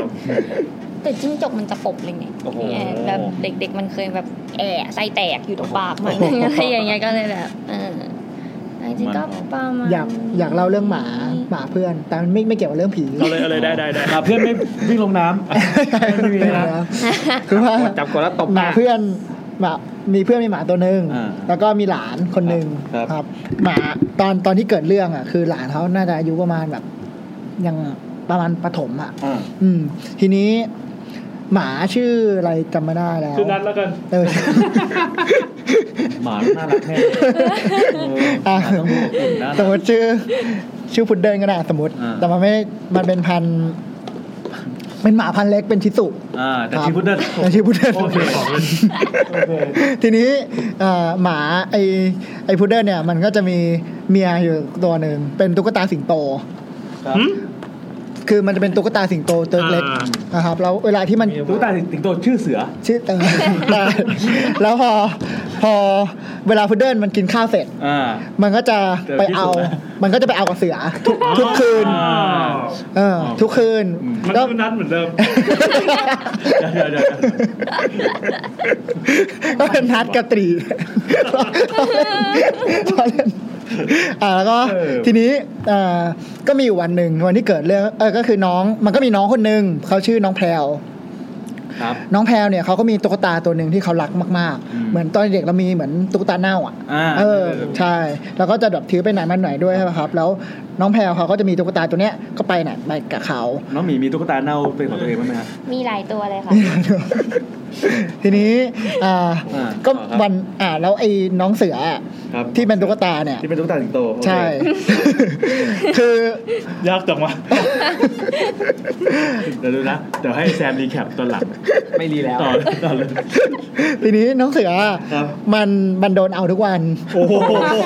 เพราะฉะนั้นมันก็จะมีแบบคราบเกิดขึ้นวันมีวันนึงที่บ้านเขาก็เลยเอาไปซัก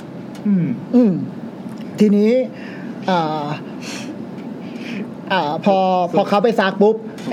อ้พุดเดิ้ลก็กินข้าวเสร็จก็จะไปเอา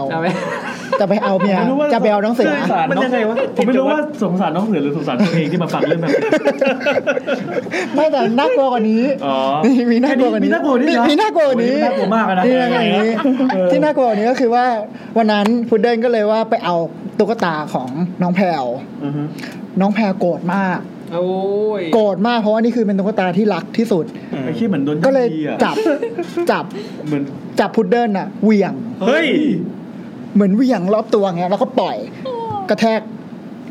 ผมเข้าใจความรู้สึกน้องแพรวเพราะว่าตอนที่ผมตอนเด็กๆอ่ะผมดูบางกรหยกก็เห็นฉากเซียวเหลิงนึ่งโดนนักพจน์หนวดมาหลอกว่าเป็นพระเอกแล้วก็แบบนั่นแหละโอ้โหอยากเหวี่ยงอย่างนี้ได้เหมือนกันนั่นแหละก็คือไงปกติแบบกินข้าวเสร็จแล้วก็ดูทีวีแล้วก็ดูมังกรหยกเนี่ยเหรอไม่แต่ก่อนมันมังกรหยกมันช่อง3ไฟจะดูดแล้วนะ4 โมงเย็นแล้วตอนเด็กกลับมาหลังจากเรียนไงก็เจอมังกรหยกแล้วสมัยนั้นเจอนึ่งแบบเป็นผู้หญิงที่แบบสวยมากเป็นผู้หญิงที่ควรที่จะเอาไว้ในโหลแก้วยังไงก็ชักปลาก่อนนะไม่ใช่ผมไม่ได้ทำอะไรสิแล้วเจอนักพจน์หนวดที่หน้าตาขืนกามมาอะไรเงี้ยมาต่อเลยครับเหวี่ยงหมาแล้วก็เหวี่ยงน้องพุดเดิ้ลตายเลยน้องพุดเดิ้ลไปชนผนังแล้วคอหักตายทำไมอ่ะนั่นแหละความน่ากลัวของโอ้โหอาหารจริงคือเรื่องอาหารเฮ้ยแต่โหดมากไอ้เหี้ยแต่หมาก็แบบน้องพุดเดิ้ลที่เป็นน้องพุดเดิ้ลที่เป็นชิสุใช่จริงชิสุเป็นหมาที่มัน alert แล้วมันขี้เงียนแล้วหลังจากนั้นน้องแพรวเป็นอะไรไหมโดนใครว่าเลยก็มันไม่ได้เป็นอะไรป่ะหมายถึงว่าน้องแพรวแบบก็จะว่าอะไรมันก็เป็นหมาที่บ้านใช่ไหมครับหมายถึงเขาคงมีอะไรกันแหละแต่ว่ามันก็ไม่ได้เป็นเรื่องแบบรุนแรงอะไรขนาดนั้นเพราะว่ามันก็เด็กด้วยอ่ะแล้วตุ๊กตาตอนนี้ตุ๊กตาตัวนั้นยังอยู่ที่ไม่รู้เสียไอ้นี่ไปแล้วไม่รู้ผมไม่ได้เป็นบ้านผมก็ไม่รู้ไงถึงแม้อดีตเธอผ่านเลยมาฉันจะรับเธอไว้เองตอนนั้นนี่เรื่องนานยังครับนานแล้วครับประมาณผมว่ามี10 ปีแล้วโอ้ยอย่างนี้โอ้อย่างนี้น้องแพรวก็มหาลัยแล้วดิน่าจะใกล้ๆละเมื่อพี่แอนนั้นพูดมองผมด้วยสายตาแบบนั้นผมถามไม่มีอะไรนะต้องสนใจอะไรแบบนี้แหละผมถามไม่มีอะไรเลยจบครับผมเรื่องสนุกหมดเลยสนุกสนุกเอาเรื่องจากบ้านนี่จบแล้วเหรอเดี๋ยวอ่านต่อมีเรื่องเล่าอีกเหรอนี่คือแบบจะเป็นการไล่ไกลๆมีเรื่องเล่าไหมมี2-3เรื่องไม่เป็นถึงคุณอ๋อมีไหมเรื่องอะไรอ่ะเรื่องผีเหรอใช่ครับมารายการนี้ก็ต้องเล่าเรื่องผีก็มาทำผีแล้วผีดิครับไม่มีคุณจะไปเล่าเรื่องนายกอะไรไม่มีเรื่องตะกี้เรื่องน้องพุดเดิ้ลยังไงกามาลมสยองอยากให้แบบว่าพวกอะไรอ่ะเดอะช็อคอะไรเขาตั้งชื่อเรื่องไม่ถ้าเดอะช็อคตั้งชื่อมันจะชื่อเป็นเพลงมันจะโค้ดเลยแหละเป็นโค้ดมาเป็นหนังฮ่องกงเลยโอเคมาต่อไปเรื่องของคุณอะไรวะคุณไอบังเอิญนะครับแต่ตอนนี้ก็เอาขนมไปแจกกันหน่อยได้ไหมไม่ไหวอิ่มเลยป่ะอิ่มมากแต่ผมขอลองกินนี่หน่อยความอิ่มไม่ทรมานมากพี่มีอะไรที่อยากกินสามารถเอากลับบ้านได้นะครับเราอิ่มมากเลยเพราะดันสั่งพิซซ่ามาเยอะนิ่งเลยกลับมาสู่กลิ่นทุ่มนะครับคุณไอบังเอิญเรื่องนี้นานหลายปีแล้วเป็นช่วงที่แม่เนี่ยไปเปิดร้านอาหารแถวย่านเจริญรัตน์แถวไหนอะเจริญรัตน์คือตรงไหนเจริญรัตน์ไม่รู้จักละแถวเหมือนจะแถวพันพุทธอะไรอย่างงี้ป่ะผมไม่แน่ใจคุณอยู่คุณเซิร์ชเลยรักเนี่ยเป็นรักเป็นตึกแถวรักนี่คือลักษณะใช่ไหมลักษณะเป็นตึกแถว4 ชั้นครึ่ง2 คูหาที่ทุบให้ต่อเชื่อมกันอาจจะเป็นตึกที่ดูแล้วไม่น่าจะเจออะไรแบบนี้มันอาจจะไม่ได้เป็นเพราะว่าตัวตึกเก่าไม่ได้เป็นตัวตึกแต่ว่าอาจจะเป็นเพราะสถานที่ก็ได้มั้งคือไม่รู้ว่าพนักงานที่ร้านเจอบ้างไหมนะแต่ว่าคนรอบตัวเราเจอหมดเริ่มจากตัวเราก่อนละกันครั้งแรกที่เจอก็คือช่วงเปิดร้านแรกๆแม่เนี่ยมีไอเดียว่าจะทำชั้น2ให้เป็นห้องสำหรับลูกค้า VIP ชั้น2เนี่ยพอเดินขึ้นไปปั๊บประตูของห้องเนี่ยจะเยื้องกับทางขึ้นลงบันไดประตูเป็นแบบครึ่งบนก็คือครึ่งบนเป็นกระจกครึ่งล่างเป็นไม้เป็นประตูแบบที่เราเห็นตามสถานที่ราชการบ่อยๆนะหรือว่าเป็นแบบตามโรงพยาบาลอะไรที่ข้างบนเป็นกระจกข้างล่างเป็นไม้ถ้าเปิดประตูจะแบบแง้มๆเนี่ยกระจกก็จะสะท้อนเห็นของที่อยู่ในห้องนั้นได้วันนั้นกลับมาจากเรียนก็ขึ้นบ้านตามปกติ ชั้นบนสุดเนี่ยคือที่พักของครอบครัวเราพอขึ้นถึงชั้น2ปั๊บก็เห็นเงาสะท้อนในห้องว่าพี่ของเราเนี่ยกำลังหาของอยู่ในนั้นในใจก็นึกสนุกเดี๋ยวไปแกล้งให้ตกใจเล่นดีกว่าแต่อีกใจก็อยู่ช่างเถอะไม่เอาดีกว่าก็เลยละจากการแกล้งพี่แล้วก็เดินขึ้นบ้านไปพอเดินมาถึงชั้น4ปั๊บเปิดประตูห้องไปก็เห็นแม่เนี่ยยืนคุยกับพี่อยู่นี่ก็นิ่งไปเลยแล้วก็ถามตัวเองว่าอ้าวที่เห็นในห้องเมื่อกี้ใครวะแล้วถ้าไปทักแล้วถ้าหันมาแล้วไม่ใช่พี่ล่ะสำหรับตัวเราเนี่ยจะเจอแบบเล็กๆน้อยๆตลอดเช่นอยู่ๆก็ได้ยินเสียงเครื่องซักผ้าทำงานพอเดินไปดูปั๊บก็เห็นว่าเครื่องซักผ้าเนี่ยไม่ได้เสียบปลั๊กเป็นคนที่ชอบเอามือถือเข้าไปเปิดเพลงเวลาอาบน้ำมีอยู่ครั้งหนึ่งมีเบอร์แปลกๆโทรเข้ามาแล้วก็ไม่มีเสียงพูดอันนี้คิดว่าน่าจะเป็นความบังเอิญมากกว่าแล้วก็มีเหตุการณ์ที่เกิดขึ้นในชั้น2อีกก็คือเกิดขึ้นทั้งกับแม่แล้วกับน้องชายเราซึ่งจะขอเล่าในส่วนของน้องชายก่อนละกันเพราะว่าตอนนั้นเราก็อยู่ในเหตุการณ์คือแม่เนี่ยก็ยกเลิกโปรเจกต์การทำห้อง VIP ชั้น2ไปแล้วก็เปลี่ยนให้เป็นห้องนอนแม่ซะเลยจะได้สะดวกเวลาขึ้นลงเรากับน้องเนี่ยชอบเข้าไปเปิดแอร์นอนเล่นในห้องแม่ซึ่งวันนั้นก็เหมือนกับวันอื่นๆแต่ติดที่เป็นวันพระเรานอนคุยโทรศัพท์กับเพื่อนก็เล่าเรื่องผีนั่นนี่ไปตามภาษาทำไมคนที่แบบเล่าเรื่องผีแล้วอะไรเขาจะต้องแบบชีวิตจะต้องวนเวียนอยู่กับการฟังเรื่องผีด้วยเนี่ยเราเล่าเรื่องผีผ่านโทรศัพท์ได้ค่ะตลกว่างเลยนะเพื่อนเล่าเรื่องผีนั่นนี่ไปตามภาษา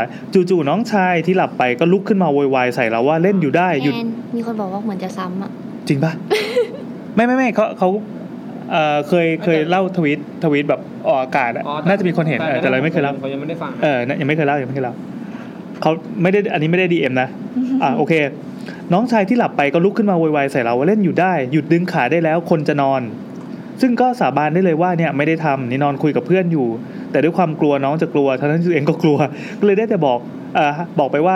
ขอโทษไม่แกล้งละนอนเถอะเพื่อนตัวดีก็ไม่อยู่เป็นเพื่อนกันก็ชิงขอตัวไปนอนเฉยก็ทิ้งให้เนี่ยนอนระแวงอยู่คนเดียว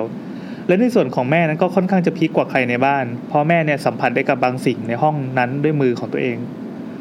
เรื่องก็คือแม่เนี่ยนอนหลับอยู่ตอนนั้นเช้าแล้วแหละแต่แม่รู้สึกเหมือนเตียงเนี่ยมันมีการขยับแบบคนลุกจากเตียงขึ้นไปแล้วแบบมันจะฟูเฟื่องมันจะชึบนิดนึงตอนนั้นไม่รู้ว่าแม่คิดอะไรก็ถึงได้ยื่นมือไปจับแล้วก็เป็นแขน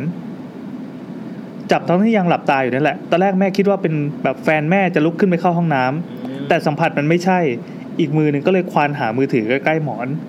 ตาก็ไม่กล้าจะลืมกลัวว่าจะเห็นอะไรที่ไม่ควรเห็นสุดท้ายพอหาอะไรไม่เจอปั๊บก็เลยรีบตะโกนเรียกหาเราพอนี้เข้าไปก็แม่ก็ถามว่าพี่กวางอยู่ไหนเหรออะไรเงี้ยก็ไม่มีใครอยู่นี่ก็บอกว่าเขาดูหนังอยู่ข้างล่างไม่ขึ้นมาเลยมีอะไรหรือเปล่าแม่ก็ไม่ตอบรู้แต่รู้ว่าแม่เนี่ยเลิกลากมากเลยจนเวลาผ่านไปหลายวันแม่ถึงจะยอมมาเล่าว่าเกิดอะไรขึ้นทุกนี้ตึกนั้นก็ยังมีคนอยู่นะแต่ไม่รู้ว่าเขาจะเจออะไรแบบนี้กันบ้างไหมโอเคจบสนุกมากต่อไปเป็นเรื่องมีเรื่องนึงเกี่ยวกับเวียงจันทร์ใช่ป่ะใช่อยากฟังเลยมาจำได้ไหมเรามีผู้ฟัง YouTube ที่เป็นคนลาวคนนึงที่ตอนนั้นเขาเคยเล่าเหมือนคล้ายๆไปเจอแสงประหลาดที่เจดีย์วัดหรืออะไรเก่าๆพระปรางเก่าอะไรเงี้ยคือคนนี้ใช่ไหมใช่คือคนเดียวกันเขาเป็นคนลาวนะครับเวลาเล่าเนี่ยเขาแบบพิมพ์ไทยไม่สะดวกเขาก็เลยจะใช้พิมพ์ด้วยเสียงก็อ่านมาให้โอเคก็ตึ๊ดชื่อคุณหมีเหมือนกันน้องหมีสวัสดีครับใช่คุณหมีพี่แอนผมให้น้องหมีอ่านได้ไหมน้องหมีอ่านไหมมาน้องหมีอ่านเรื่องของคุณหมีนะครับแต่เขาเป็นผู้ชายอ่ะไม่เป็นไรคุณหมีแบบพูดลาวได้ไหมน้องหมีพูดลาวได้ไหมพูดไม่ได้อ่ะน้องหมีอ่านอะไรครับนั่นนะวันที่16กันยางั้นเดี๋ยวขอแทรกนิดนึงก่อนเราคือจริงๆไม่อะไรมากแต่ว่าแค่อยากเล่าให้ฟังตอนที่ไปลาวแล้วมีผีป่ะไม่ได้มีไม่ได้เจอผีแต่ว่าเจอแค่รู้สึกว่าบรรยากาศของโรงแรมที่ไปลาวมันน่ากลัวเรารู้สึกว่าตรงไหนของลาวครับคือผมไปตอนนั้นคือผม นั่งรถไฟไปที่หนองคายแล้วขี่จักรยานไปฝั่งลาวเท่ก็แล้วก็ขี่ไปนอนเวียงจันทร์คืนนึงแล้วก็ขี่ไปวังเวียงอีกคืนนึงขี่วังเวียงเลยใช่โอ้โหถูกขี่อยู่ประมาณ9ชั่วโมง 8-9 ชั่วโมงแต่ตอนนั้นยังฟิตอยู่ตอนนี้ไม่ฟิตแล้ว แต่ว่าคือไอ้โรงแรมที่นอนที่เวียงจันทร์นะครับมันเป็นแบบมันเป็นคือผมไปคนเดียวใช่ป่ะแล้วมันมีเตียง2เตียงห่างกันประมาณแบบสมมติประมาณเตียงปุ๊บแล้วก็มี1.5 เมตร แล้วค่อยเป็นเตียงอีกอันนึงแล้วไอ้เมตรครึ่งตรงนี้มันก็กว้างมากใช่ป่ะแล้วก็ห้องแต่ว่าห้องโดยรวมกว้างมากจริงๆอย่างเงี้ยแล้วก็ห้องเนี่ยมันไม่ได้เป็นห้องปิดแบบ 100% นะครับก็คือว่าขึ้นไปเหมือนมันมีผนังขึ้นไปปุ๊บแล้วข้างบนตรงผนังอ่ะข้างบนก่อนที่มันจะไปถูเพดานอ่ะมันจะเป็นช่องเปิดแล้วเวลาที่เรานอนมันเป็นช่องลมหรือเปล่าครับหรือว่ายังไงมันเป็นช่องลมครับหรือว่าเป็นแค่ยอดผนังเฉยๆแล้วก็มีหลังคามาปิดไม่ตีฝ้าคือจริงๆมันมีหลายชั้นเพราะฉะนั้นไอ้ห้องเนี้ยห้องที่ผมนอนมันอยู่ชั้น2แล้วมันก็จะมีชั้น2ชั้น3ชั้น4ขึ้นไปอีกแต่ว่าไอ้มันเหมือนกับว่ามันเป็นห้องในคล้ายๆกับเป็นตึกแถวแต่ก่อนที่มันจะสุดถึงเพดานน่ะมันเป็นช่องเปิดแล้วตรงที่ผมนอนอ่ะมันก็เป็นเตียงใช่ป่ะแล้วก็แบบก็เหมือนคนอื่นก็คือแบบโอเคเราก็จะไปเอาของไปวางไว้เตียงนึงกันในให้ความรู้สึกแบบโอเคสบายใจทีนี้ความที่แม่งรู้สึกว่ามันไม่รู้มึงออกแบบได้ยังไงถึงเจ๋งขนาดนี้ก็คือว่าไอ้ช่องเปิดเนี้ยมันเห็นบันไดโอ้โหเพราะฉะนั้นเราจะเห็นตีนคนน่ะเดินขึ้นเดินลงโอ้โหตลอดเวลาแล้วมันแบบในคือเรารู้แหละว่านี่คือคนแต่แบบในใจเนี่ยแม่งแบบทำไมกูต้องเห็นสิ่งนี้ในห้องนอนที่เรานอนด้วยอะไรนั่นแหละกับที่น้องหมีครับไม่มีผีไม่มีก็เล่าแล้วน้องหมีเล่าครับน้องหมีแต่โรงแรมที่เราไม่ได้เป็นอย่างนี้กันหมดนะครับมันต้องหันมาด้วยมาอันนี้คือตั้งแต่ตรงนี้แล้วหรือว่าเริ่มเรื่องแรกเอาตั้งแต่ข้างบนเลยก็ได้ครับโอเคก็เขาบอกว่าความจริงผมรู้จัก YouTube ตอนฟังจากตอน X with Cat ผมจะออกผมจะออกแนวแบบเหมือนพี่แทนนะครับคือไม่เชื่อว่าผีมีจริงแต่เชื่อว่าประสบการณ์เห็นผีมีจริงแล้วผมก็จินตนาการสูงซะด้วยสิก็กลัวๆอยู่ว่าวันไหนสมองไม่ปกติสิ่งที่เห็นก็คงจะแบบล้ำเกินจินตนาการมากๆก็พอมาเขาก็บอกว่าเริ่มเรื่องแรกเลยครับเรื่องนี้แฟนผมเล่าให้ฟังก็คือพี่ชายของแฟนอ่ะแกไปวัดที่ใกล้บ้านแล้ววันนั้นมีครอบครัวนึงเขามาทำบุญที่วัดพอดีครอบครัวนั้นเขาก็เลยเหมือนกับเล่าให้ฟังว่าเกิดอะไรขึ้นทำไมถึงมาทำบุญคนที่เป็นสามีของครอบครัวนั้นเขาไม่รู้ไปไหนมาอาจจะไปบ้านญาติหรือไปงานที่ไหนมาก็ไม่รู้แล้วกลับบ้านตอน5 ทุ่มพอขับรถมาถึงแถววัดเขาเรียกวัดดังกล่าวว่าชื่อวัดหนองไฮอยู่ที่นครหลวงเวียงจันทร์ตรงแถวเขตถนนที่จะออกไปทางสถานทูตอเมริกาที่เวียงจันทร์เขาบอกว่าขับรถมาอยู่ดีๆก็มีคนมาขอขึ้นรถด้วยเต็มเลยครับนั่งทั้งข้างหน้าข้างหลังแล้วคนที่ขึ้นมาก็ชวนเขาคุยถามนั่นถามนี่ก็คุยกันไปเรื่อยๆแล้วคนในรถก็บอกว่าให้เขาขับตรงไปเขาก็บอกว่าเขาก็ไม่รู้นะว่าคนกลุ่มนั้นเป็นใครแต่เหมือนสติหลุดก็เลยขับตามที่เขาบอกแต่สิ่งที่รู้สึกได้ก็คือถนนมันมืดแล้วก็วังเวงแปลกๆแถมบางช่วงเหมือนขับรถผ่านอุโมงค์ทั้งที่จริงๆแล้วถนนเส้นนั้นน่ะมันก็มีไฟริมทางอยู่แล้วก็ไม่มีอุโมงค์อะไรแกก็ขับไปอย่างนั้นละครับไม่ถึงบ้านสักทีคนในรถก็บอกว่าขับตรงไปถนนมืดก็ไม่ต้องกลัวเพราะว่าไฟหน้ารถสว่างอยู่อะไรประมาณนี้ทีเนี้ยเมียที่บ้านก็เริ่มเป็นห่วงแล้วก็สงสัยว่าสามีทำไมไม่กลับบ้านมาสักทีก็เลยโทรตามเหมือนพี่แอนเลยอ่ะเราไม่รู้แล้วบอกให้ขับตรงไปเหมือนขับลอดอุโมงค์แถวราชดาบอกว่าเฮ้ยมันมืดนะเขาบอกว่ายังมืดไม่พอก็เลยโทรตามแต่ปรากฏว่าไม่รับสายพอไม่รับอะค่ะเขาก็เลยโทรหาที่สามีไปเขาก็บอกว่าคุณสามีน่ะขอกลับตั้งแต่ตอน5 ทุ่มแล้วแต่ตอนเนี้ยน่ากลัวจะหัวแตกแต่ตอนเนี้ยจะถึงตี 3เมียบอกว่ายังไม่เห็นถึงบ้านเลยนี่คนเล่าพี่แอนมันบอกว่าไปจัดพอดแคสต์เปล่าจัดที6 ชั่วโมงก็เลยเป็นห่วงมากโทรหากู้ภัยให้เขาช่วยออกตามหาพอกู้ภัยขับรถไปตรงถนนที่สามีควรจะขับกลับอะค่ะเขาก็แจ้งว่าเห็นรถสามีอะขับวนอยู่ที่เดิมประมาณ 5-6 รอบแล้วเรียกยังไงก็ไม่จอดไฟหามุมกลับรถฝ่ายเมียรู้อย่างนั้นก็เลยเตรียมตัวออกไปดูว่าเกิดอะไรขึ้นตัดภาพเผื่อมีโจร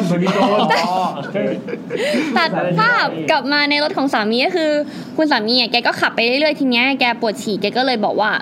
ขอแวะหน่อยนะแล้วก็จอดตรงริมถนนแล้วก็ลงไปฉี่พอยืนอยู่ดีๆก็มีคุณยายแก่ๆโผล่มาจากไหนก็ไม่รู้ในมุมมืดยายหมดมูดก็คือตอนตี 3อ่ะมีคุณยายแก่ๆโผล่มาแล้วก็บอกว่าอย่ากลับขึ้นรถนะส่วนทางคนในรถอ่ะก็รีบก็บอกว่าแบบให้รีบขึ้นมาขับรถต่อได้แล้วก็คือแบ่งแย่งกันยายบอกว่าไม่ให้ขึ้นคนบนรถก็บอกให้รีบขึ้นมาขับต่อได้แล้วนะยายก็บอกว่าแบบอย่าไปแล้วก็ยื้อกันไปยื้อกันมาอย่างเงี้ยจนสุดท้ายยายแก่จับแขนคุณสามีแล้วก็แบบเอาฝ้ายผูกแขนมาจากไหนก็ไม่รู้มามัดแขนให้เขาโอ้โหยายโคตรแข็งแรงอะหลังจากถูกเอาฝ้ายผูกแขนให้แล้วก็ปรากฏว่าเมียมาถึงพอดีก็เลยมาเห็นตอนจังหวะนั้นจังหวะที่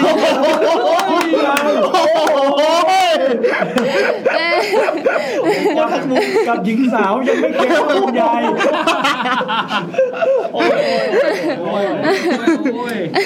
นี่ก็เลยชวนสามีขึ้นไปที่รถไปดูว่าเกิดอะไรขึ้น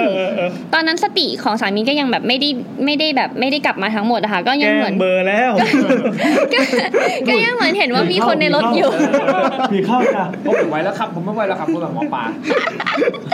ก็บอกว่าเหมือนกับเขาก็แบบยังเห็นว่ามีคนในรถอยู่แล้วก็คิดว่าแบบเมียตัวเองเป็นใครก็ไม่รู้ที่มาขึ้นรถเพิ่มก็เลยพยายามจะไล่เมียลงจากรถแกงบ้าเพราะคิดว่าเป็นใครก็ไม่รู้ไงนี่ชอบมุกนี้แล้วอยากรู้ชะตากรรมแล้วแบบเมียเห็นท่าไม่ดีก็เลยพูดออกไปว่าแบบไม่ว่าจะเป็นใครก็ตามที่นั่งอยู่ในรถคันนี้มาทางไหนให้กลับไปทางนั้นเลยจากนั้นน่ะหลังจากพูดจบก็เหมือนกับสามีจะได้สติแล้วก็สามารถขับรถกลับบ้านได้พอตื่นเช้ามาก็เลยรีบมาทำบุญที่วัดก็เลยมาเจอกับคนละทีเนี้ยตอนขับผ่านมาตอนช่วงเช้าจำได้ว่าตรงไหนที่พี่แกยืนจอดฉี่ก็เลยมาดูตอนกลางวันจะเห็นว่าตรงนั้นเหมือนมีศาลพระภูมิอะไรสักอย่างอยู่ก็เลยเดาๆกันว่ายายแก่ๆนั่นอาจจะเป็นเจ้าที่ที่มาช่วยแล้วแกก็เล่าต่อว่าคนที่ขึ้นมาบนรถมีเป็นทั้งแบบทหารทั้งเหมือนคนงานก่อสร้างขึ้นมาเต็มเลยแล้วนี่อันนี้เรื่องที่2ต่อเลยไหมคะพี่ต่อเลยครับเรื่องที่2นะคะอันนี้ได้ไปนั่งฝั่งตรงนั่งฝั่งหรือนั่งฟังนั่งตรงสถานที่เกิดเหตุจริงเลยเรื่องเกิดขึ้นนานแล้วตอนนั้นผมยังเรียนอยู่ช่วงม.2 ครับก็10กว่าปีมาแล้วน้าผมไปทำงานอยู่ที่เขื่อนแล้วพอผมปิดเทอมก็มักจะไปอยู่ที่นู่นเพราะว่ามันมีที่ให้เที่ยวเล่นเยอะอยู่ในแคมป์ของพนักงานเขื่อนนั่นแหละครับก็มีสระว่ายน้ำมีสนามกอล์ฟมีสนามเทนนิสแล้วก็สะดวกสบายครบถ้วนเลยปิดเทอมก็เลยจะไปเล่นตรงนั้นได้บ่อยแล้วทางน้าผมตำแหน่งเขาจะต้องมอนิเตอร์พวกระบบเขื่อนทีนี้มันจะมีจุดที่ต้องไปเฝ้ายามนอกแคมป์2จุดสลับกันไปมาแล้วก็มีจุดนึงมีจุดนึงเป็นสถานีเอาไว้เหมือนเป็นสายส่งไฟฟ้าขนาดใหญ่เป็นสถานีในการเชื่อมสายส่งอยู่ที่ท่าแขกทงยาหรือเปล่าไม่ใช่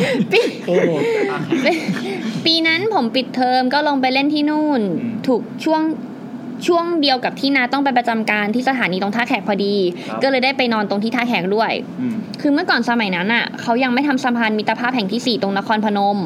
ก็เลยทำให้ตรงสถานีส่งไฟฟ้าจะอยู่นอกเมืองออกมากว่า10กิโลแล้วก็เปี่ยวมากอยู่กลางป่าแต่ปัจจุบันไม่เปี่ยวแล้วครับเพราะว่าเขามีสะพานมิตรภาพข้ามนครพนมกับท่าแขกแล้วไปนอนที่โน่นคืนแรกก็โดนเล่าเรื่องผีให้ฟังเลยเพราะว่าลุงยามบอกว่าเรื่องเพิ่งเกิดขึ้นสดๆร้อนๆเมื่ออาทิตย์ที่แล้วก็คือมีเพื่อนของน้านั่นแหละที่มาประจำการตรงนี้เมื่ออาทิตย์ที่แล้วเพิ่งจะไปทำบุญเสร็จยามแกก็เลยเล่าให้ฟังว่าวันนั้นเกิดอะไรขึ้นยามเล่าให้ฟังว่าเจ้าหน้าที่ที่มาประจำการเมื่ออาทิตย์ที่แล้วคือยามเขาจะเรียกคนที่มาประจำว่านายก็คือเป็นพนักงานชั้นสูงกว่า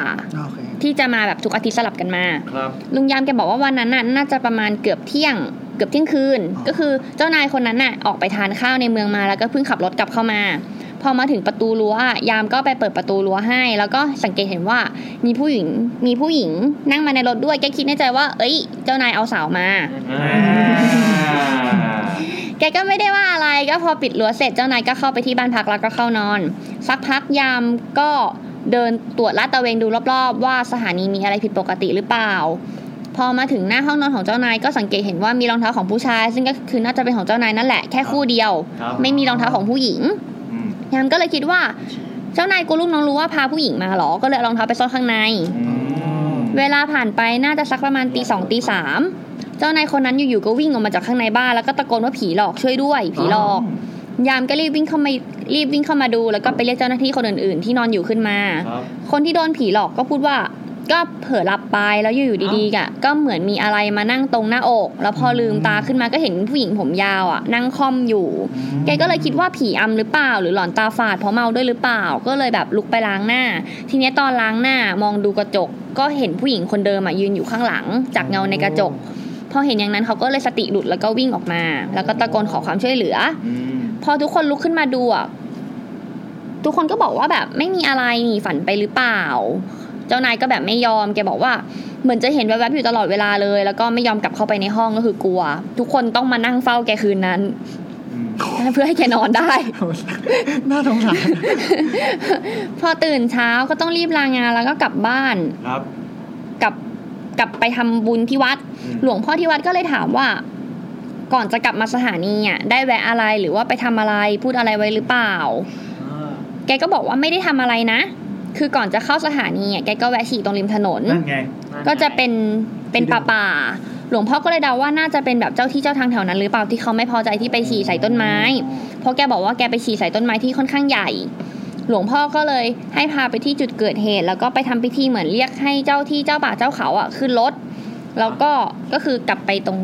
ที่พักใช่เรียกให้ขึ้นรถแล้วก็ต้อง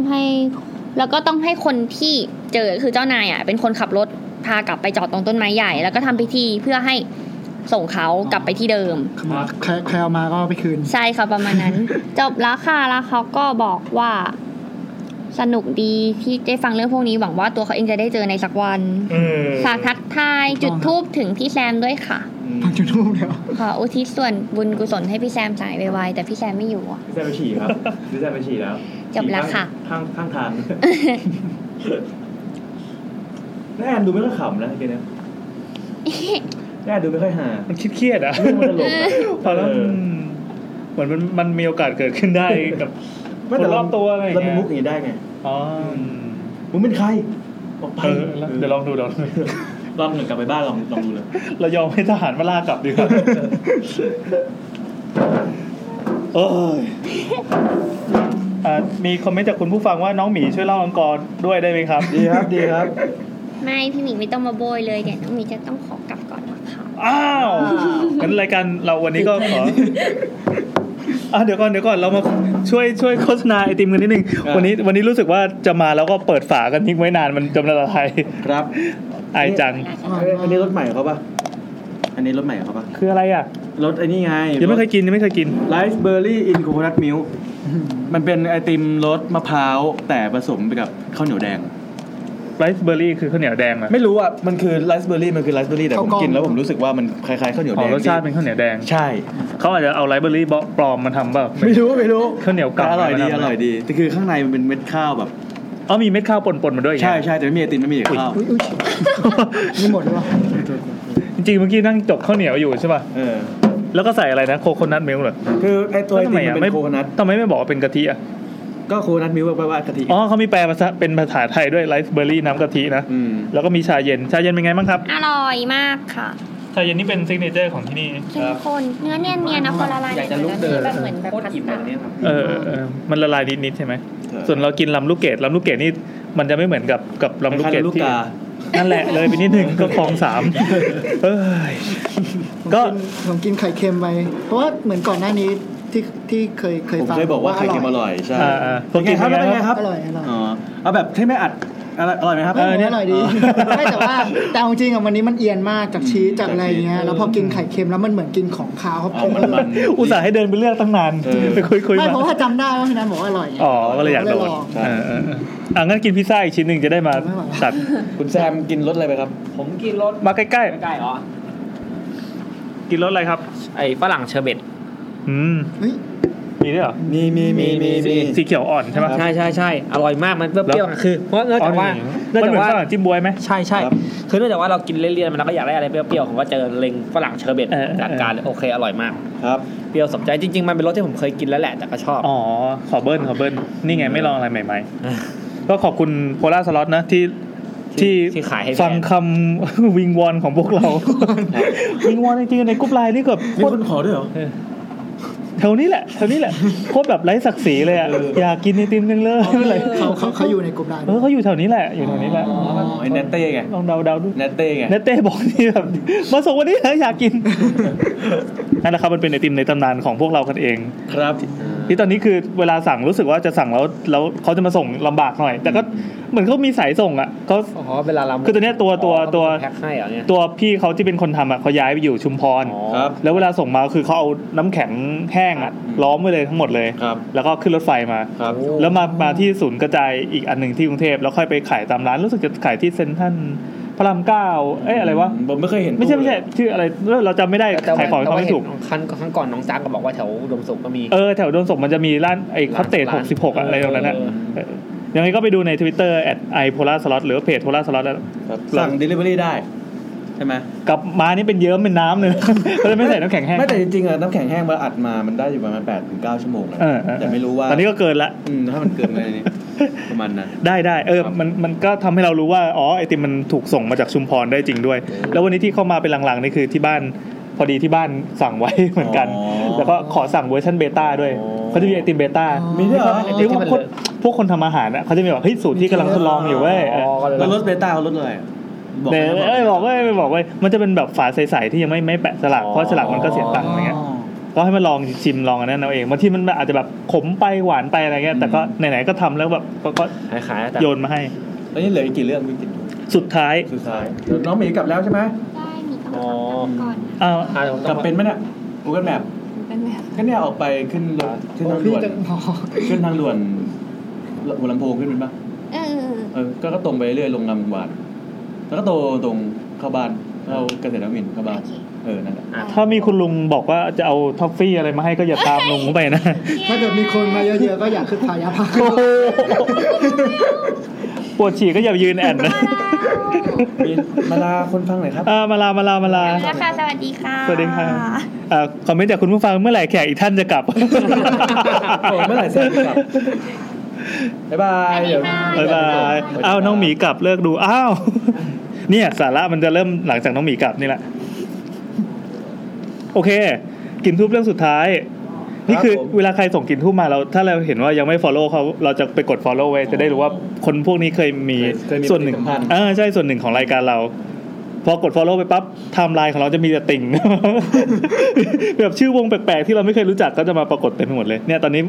สาระสำคัญส่วนใหญ่ของ YouTube นะเวลากดดูไทม์ไลน์จะมีแบบเป๊กผลิตโชคเป็นอะไรเงี้ยหมดเลยดีจะได้รู้ว่าทาร์เก็ตเราชอบอะไรโอเคเรื่องสุดท้ายนะครับจากคุณโกคินนิดอกเหรอนั่นแหละแล้วกันเขาบอกว่าสมัยเรายังเรียนมัธยมเนี่ยเป็นเด็กวิทย์คณิตผู้รักการเรียนยิ่งกว่าโอปป้าไม่ว่าเรียนพิเศษจะลึกลับซับซ้อนขนาดไหนก็จะดันด้นไปเรียนให้ได้ขอแค่สอนดีแล้วก็รู้เรื่องก็พอช่วงนั้นน่ะได้เริ่มเรียนคอร์สฟิสิกส์กับครูที่รู้จักกันโดยต้องไปเรียนที่ห้องแถวเก่าๆที่โรงเรียนเนี่ยแกเช่าไว้โดยห้องพิเศษเนี่ยจะเป็นอยู่ชั้นบนสุดก็คือจะต้องปีนบันไดขึ้นไปชั้น4เลยเป็นบันไดชันๆปีนขึ้นไปเรียนทุกเช้าวันเสาร์ทั้งที่ร่างกายเนี่ยสังขารง่วงมากจนบางทีกลัวตกกระไดกลิ้งลงมาเป็นผีเฝ้าตึกเหมือนกันคือบางทีเขาพิมพ์สะกดมาไม่ค่อยเป๊ะเราต้องซ่อมให้เป็นออโต้คอลเลกต์นะอาจจะช้านิดนึงออโต้คอลเลกต์แต่วัยนั้นอ่ะ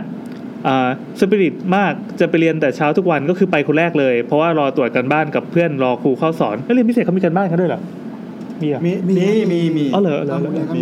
เราไม่ได้ไปเรียนพิเศษ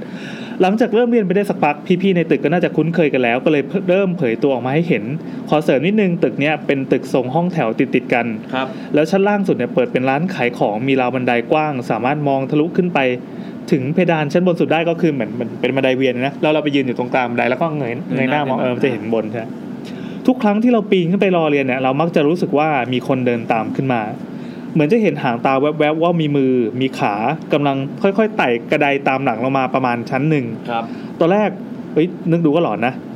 ตอนแรกนึกว่าเพื่อนเนี่ยมาเช้าก็เลยจะรอขึ้นไปพร้อมกันเลยปรากฏว่ารอสักพักก็ยังไม่เห็นมีใครเลยก็เลยเดินลงไปหาจริงจังมากเพราะมั่นใจว่ามีคนเดินตามขึ้นมาแล้ว ระหว่างชั้นเนี่ยคือเป็นห้องปิดไม่น่าจะมีคนที่สามารถเดินเข้าไปได้เราก็งมงายไปตามภาษาว่าพี่ๆในตึกชัวเรียกผีว่าพี่นะหลังจากนั้นก็แก้ทางมาให้สายขึ้นจะได้มีคนเยอะๆไว้อุ่นใจแล้วหลังจากนั้นเพื่อนเราคนหนึ่งที่มาเรียนที่นี่ไม่มานานก็เล่าให้ฟังว่าสมัยก่อนห้องชั้น2ชั้น3เนี่ยมันไม่ได้ล็อกนะแต่เคยมีเด็กที่หลบเข้าไปสูบบุหรี่ครูก็เลยปิดไว้นายคนนี้เองก็เลยเปิดข้างในนั้นมีรูปพี่ๆขาวดำตั้งอยู่ 2-3 รูปอ๋อเป็นรุ่นพี่เป็นพี่อะไรอย่างเงี้ยป่ะครับไม่แน่ใจว่าเป็นรูปใครเหมือนกันนะครับเพราะว่าไม่ได้ถามต่อเพราะว่าพี่ๆเขาขึ้นไปแค่บันไดเป็นเพื่อนเราไม่ได้ทำอะไรมากจนกระทั่งเราเนี่ยย้ายเข้ามาเรียนมหาลัยที่ต่างจังหวัดเทอมล่าสุดเราก็ได้ไปเรียนวิชารวมที่ตึกคณะอื่นซึ่งเราก็ได้เห็นเหตุการณ์ขึ้นบันไดคล้ายๆกันนี้พี่บันไดคนใหม่เนี่ยทำเราเดจาวูมากค่ะพี่บันไดเอ๊ะช่วง 7:00 นกว่าๆเนี่ยทุกคนจะต้องขึ้นบันไดหรือไงฮ่าๆๆพี่คนใหม่เนี่ยเขาจะทำให้เราตื่นเต้นกว่าตรงที่ว่าเขาจะให้เห็นแวบๆว่าอยู่ชั้นล่างสุดแล้วก็แวบขึ้นมาอยู่ใกล้ตัวมากมีการวาร์ปตอนแรกอยู่ชั้นล่างวับขึ้นมาอยู่ชั้นใกล้ใช้เวลา 2-3 วิคือเป็นคนปกติเนี่ยสามารถเดินมาถึงตัวเราได้เลยแล้วก็หายต่อมไปเลยค่ะไม่มีอะไรเกิดขึ้นคือมาให้ตื่นเต้นเล่นๆวอร์มหัวใจยามเช้า คือเมื่อเช้าเราเนี่ยมั่นใจมากว่าไม่มีใครเพราะว่าตั้งใจฟังเสียงเดินเสียงคุยแต่ดันมาแค่แขนกับชายกระโปรงก็เลยมั่นใจว่าที่คณะเนี้ยน่าจะมีพี่ๆอยู่ก็มาเล่าแค่นี้แหละค่ะจบแล้วครับขนมอะไรอร่อยดีอ่ะอะไรอ่ะเขาผมถามเขาว่าอะไรนี่คืออะไรแมลงขนมไข่ปลาไม่เคยกินเลยไม่เคยกินมันเป็นอะไรมันเป็นแป้งครับเลยลองซื้อมาชิ้นแต่อันนี้ต้องรีบกินนะไม่งั้นมะพร้าวจะเสียทำไมสีมันดูเหมือนเป็นฟักทองเลยฟักทองก็พอตอนแรกผมมองกันผมนึกว่าลูกตาลรสชาติเป็นไงเป็นแป้งเป็นโมจิป่ะเป็นแป้งหวานๆครับแล้วก็ตัดด้วยมะพร้าวที่เปรี้ยวแล้ว เดี๋ยวเราจะเริ่มขี้แตกกันทำไมแซมไปส่งน้องหมีนานจัง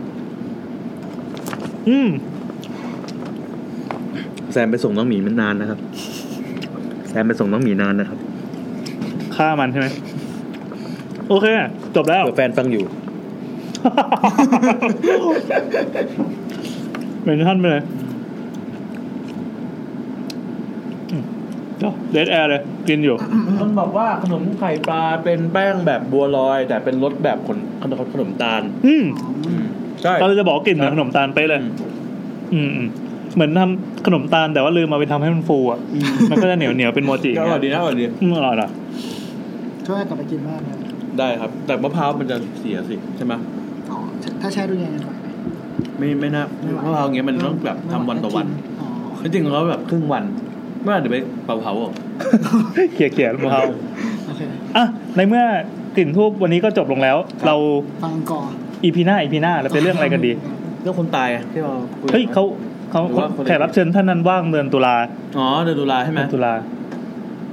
EP หน้าEP หน้าเห็นใครบอกว่ามันครบรอบวันสำคัญอะไรสักอย่างนึงวันนี้ครับมานั่งนี้เลยมาไปเลยครับพอนั่งปั๊บเราจะกลายเป็นน้องหมีอันน้องหมีมาแล้วครับน้องหมีเองคอมเมนต์เลยดูน้องหมีเองไม่ไหวว่ะคือมันเป็นครบรอบวันที่รถแก๊สคว่ำที่เพชรบุรีจริงๆอ่ะรถแก๊สคว่ำวันที่20เท่าไหร่วะวันจันทร์แต่เราอัดวันพุธถือว่าครบรอบแล้วกันแต่จริงๆเรื่องเหตุการณ์รถแก๊สเราเหมือนละคุยกันไปละเอียดแล้วน่าจะเป็น EP ประสบการณ์เฉียดตายอะไรสักอย่างที่ผ่านมาไม่นานนี่เองงั้นเป็นเรื่องผีตายโหงป่ะตายโหงเหรอตายโหงมันน่าสนใจทำนานอยู่ได้คือไอ้ผีที่ตายด้วยวิธีไม่ปกติไม่ได้ตายตามธรรมชาติเนี่ยคือมันมีเคสที่ทำให้ไอ้คนเราสามารถเจออะไรอย่างนี้ได้อาทิตย์หน้าเนเต้มายังอาทิตย์หน้าไม่รู้ว่าน่าจะมาแล้วนะมาแล้วนะก็เดี๋ยวนัทเต้จะทำกันบ้านแล้วพูดเป็นอย่างละเอียดนะครับอย่างละเอียดเกี่ยวกับเรื่องของ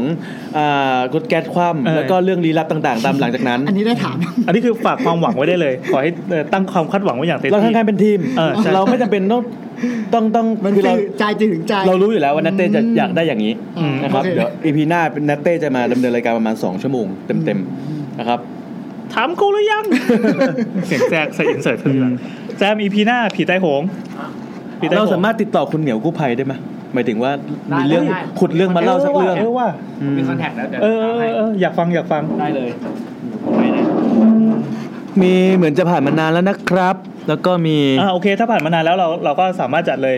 ผีตายโหง EP หน้าพอดีมันเป็นเหตุครบรอบเหตุการณ์รถแก๊สด้วยที่หน้าครับผมก็เดี๋ยวผมหาเรื่องผีตายโหงมาไล่ไม่ถึงเหตุการณ์ของโหงเดี๋ยวผมให้นัตเต้มาหานี่แล้วนะเรื่องเป็นสกู๊ปเลยสกู๊ปของใครที่ได้ยินตรงนี้แก๊สใครฟังถึงตรงนี้นะครับทวิตไปหาซิกฮาร์ดนะครับบอกว่าแบบหนูรออยู่พี่หนูรออยู่จะบอกว่าที่นาทีที่เท่าไหร่นะ2.18 ชั่วโมงนะครับนี่นัตเต้ได้ให้คำสัญญาไว้แล้วเมื่อกี้มีเสียงแทรกว่าครับครับส่วนแซมเดี๋ยวให้ลองไปติดต่อคุณเหมียวดูว่ามีเรื่องอะไรเล่าได้เลยโอเคแล้วทั้งหมดก็เป็น YouTube ประจำ EP นี้อังกอร์จะจบหรือเปล่าไม่ไวจังทำไมอ่ะมันช่อง3มันออกศุกร์เสาร์อาทิตย์ไงแล้วเดี๋ยวนี้ละครมันทำแค่14-15 ตอนเองอุ้ยตัว2มันก็แบบว่าก็5 วีค4 วีคมันก็จบแล้วโคตรไวอันนี้แอสพอดแคสสามารถเอาไปทำได้นะครับเทคโนโลยีล้ำสมัยที่สามารถลอกเลียนแบบได้ท่านแบบฮะ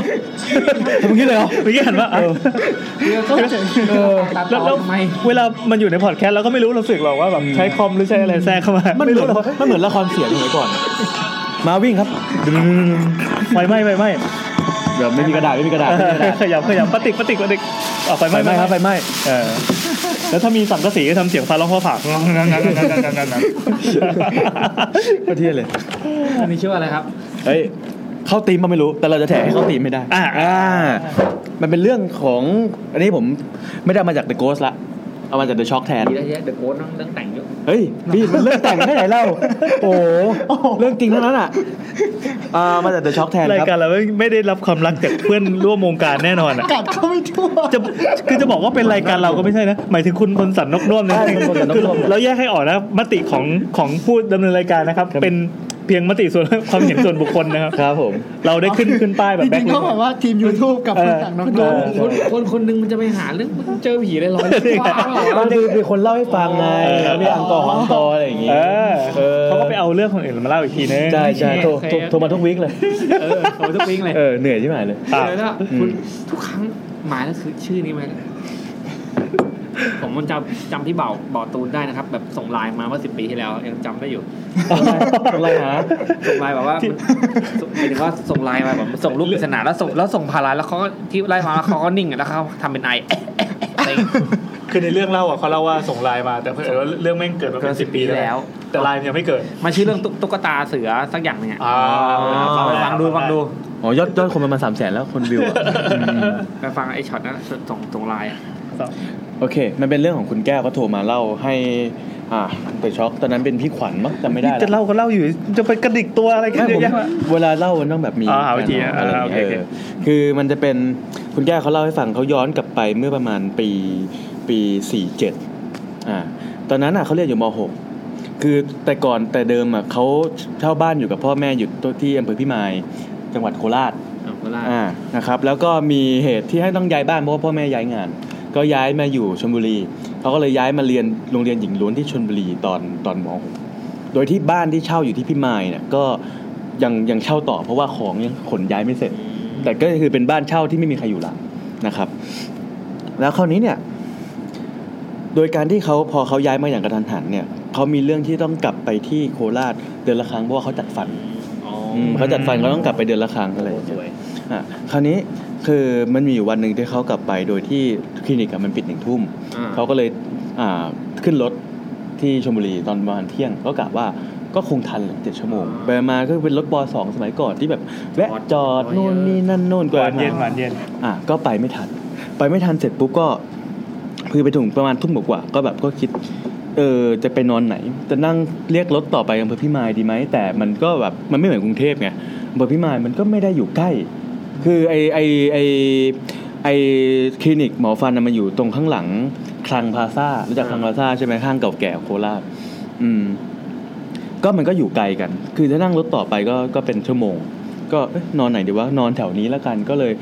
จะไปนอนกับเพื่อนก็ไม่ได้เพราะว่าเพื่อนอยู่หอที่เป็นหอใน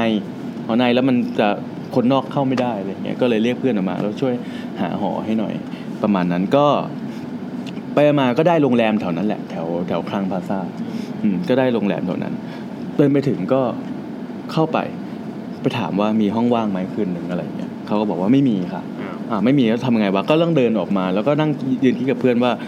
หรือว่าจะกลับพี่มายดีวะกลับไปนอนหรือว่าจะหาโรงแรมที่ไหนดีที่มันราคาไม่แพงอะไรอย่างเงี้ยยืนคิดได้สักพักก็พนักงานก็เดินออกมาตามว่าแบบมีห้องว่างอยู่ห้องนึงให้เข้าไปนอนให้แบบว่านอนได้อะไรอย่างเงี้ยก็โอเคไปก็ตกลงว่าคืนละ500เข้าไปถึงเสร็จปุ๊บก็คือโรงแรมมันก็เป็นแบบไม่ได้เป็นโรงแรมใหญ่เป็นที่ซุกหัวนอนคืนละ500เดินเปิดประตูเข้าไปมันก็จะมีเตียงนะครับมีห้องน้ำมีตู้เสื้อผ้าเล็กๆแล้วก็จะมีโทรทัศน์ที่แขวนอยู่ข้างบนนะครับก็ด้วยความเหนื่อยอะไรเขาก็เข้าไปแล้วเขาก็นอนสักพักหนึ่งตอนประมาณตี 3เขาสะดุ้งตื่นขึ้นมาปรากฏว่าไฟมันดับคือเขาเป็นคนที่ค่อนข้างกลัวผีเขาก็เปิดไฟเปิดทีวีอะไรทิ้งไว้ก่อนนอนอะไรเงี้ยแต่พอตี 3ตื่นขึ้นมาพบว่าไฟมันดับเว้ยดับเสร็จปุ๊บตอนที่เขากำลังที่จะเดินไปดูตรงคีย์การ์ดที่มันเสียบเอาไว้อะไรอย่างเงี้ยหลวมหรือเปล่าว่าประมาณนั้นระหว่างที่เขาจะเดินไปที่คีย์การ์ดเขาก็ได้ยินเสียงก๊อกน้ำมันเปิดเองสู้ขึ้นมาอย่างเงี้ยเพิ่งเปิดเลยตอนนั้นเลยเพิ่งเปิดเลยเขาก็แบบว่าอ้าวเครียดแล้ววะอะไรอย่างเงี้ยแต่มันด้วยความสลืมสลือหรือแบบง่วงจัดๆเพราะเดินทางมานานๆเขาก็แบบงั้นก็เอาเสียบคีย์การ์ดแล้วรีบๆเปิดไฟแล้วกันอะไรอย่างเงี้ยเขาก็เข้าไปนอนต่อพอนอนต่อได้สักพักเขารู้สึกเหมือนนอนต่อได้10 นาทีเขารู้สึกเหมือนมีเส้นผมเว้ยเส้นผมมาไล่อยู่ตรงคอเขาเหมือนมันจะมีคนก้มมาสักอย่างมันเหมือนมีเส้นผมมาไล่อยู่ตรงคอเขาก็รู้สึกแบบคือคนจะหลับแต่มันเพิ่งหลับตามันก็แบบยังไม่ได้หลับสนิทมันก็แบบเหมือนมีเส้นผมมาไล่ที่คอเขาก็แบบเฮ้ยอะไรวะพอยังไม่ได้ทันหันไปดูหรืออะไรเงี้ยเขารู้สึกว่าเหมือนเขาโดนกอดโดนกอดเลยโดนกอดจากข้างหลังโดนกอดจากข้างหลังแต่มันกอดแบบไม่ได้แบบขอกอดหน่อยมันกอดแบบรัดมันกอดแบบรัดมันกอดแบบรัดแล้วเขาก็แบบเขาก็แบบว่าไอ้เหี้ยขยับตัวไม่ได้เว้ยอันนี้คือเขานอนตะแคงนะนอนหันหลังให้ประตูห้องผมจะแรกฟิลคิดว่าแบบกอดไม่เขากอดรัดก็กดรัดที่เรื่อยๆรัดที่เรื่อยๆแล้วเขาก็แบบหันไม่ได้ทำไงดีว่าหันไม่ได้สักพักเขาได้ยินเสียงกระซิบมาข้างๆหูคิดว่าเสียงกระเซาไม่ใช่เสียงกระซิบมาข้างๆหูประมาณแบบมึงเป็นใครมึงเป็นใครมึงมานอนที่นี่ทำไมรู้ไหมที่เนี่ยเตียงกูเสียงผู้หญิงผู้ชายเสียงผู้หญิงครับเสียงผู้หญิงว่ามึงรู้ไหมมึงรู้ไหมว่าที่เนี่ยเตียงกูไม่ให้นอนออกไปอะไรอย่างเงี้ยเขาก็แบบสะดุ้งแบบสะดุ้งตื่นมาแล้วเขาก็วิ่งออกไปเลยวิ่งออกจากห้องไปเลยแล้วก็วิ่งลงไปที่ล็อบบี้บอกว่าไม่นอนไม่ได้แล้วนอนไม่ได้แล้วซึ่งไอ้พนักงานที่ดูแลล็อบบี้ตอนนั้นอ่ะมันเป็นคนละคนกับไอ้คนที่ใช่เปลี่ยนกะไปแล้วกับคนที่ให้ห้องนี่ครับบอกว่านอนไม่ได้คือตอนนั้นก็พูดแค่ประโยคเดียวว่านอนไม่ได้จะไม่นอนที่นี่แล้วนอนไม่ได้เลยไอ้เด็กจะนอนแล้วเนี่ยไอ้เด็กที่ล็อบบี้ก็แบบว่าอะไรครับเกิดอะไรขึ้นอะไรที่บอกว่านอนไม่ได้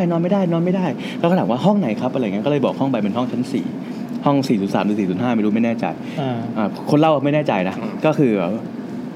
แล้วเขาก็งั้นสักครู่นะครับอะไรเงี้ยเขาก็แบบว่าไอ้เด็กที่ล็อบบี้ก็หันไปคุยโทรศัพท์กับใครไม่รู้สักพักหันกลับมามันไม่มีห้องให้นอนแล้วครับอะไรอย่างเงี้ยไม่มีห้องว่างให้เปลี่ยนแล้วคราวนี้เนี่ย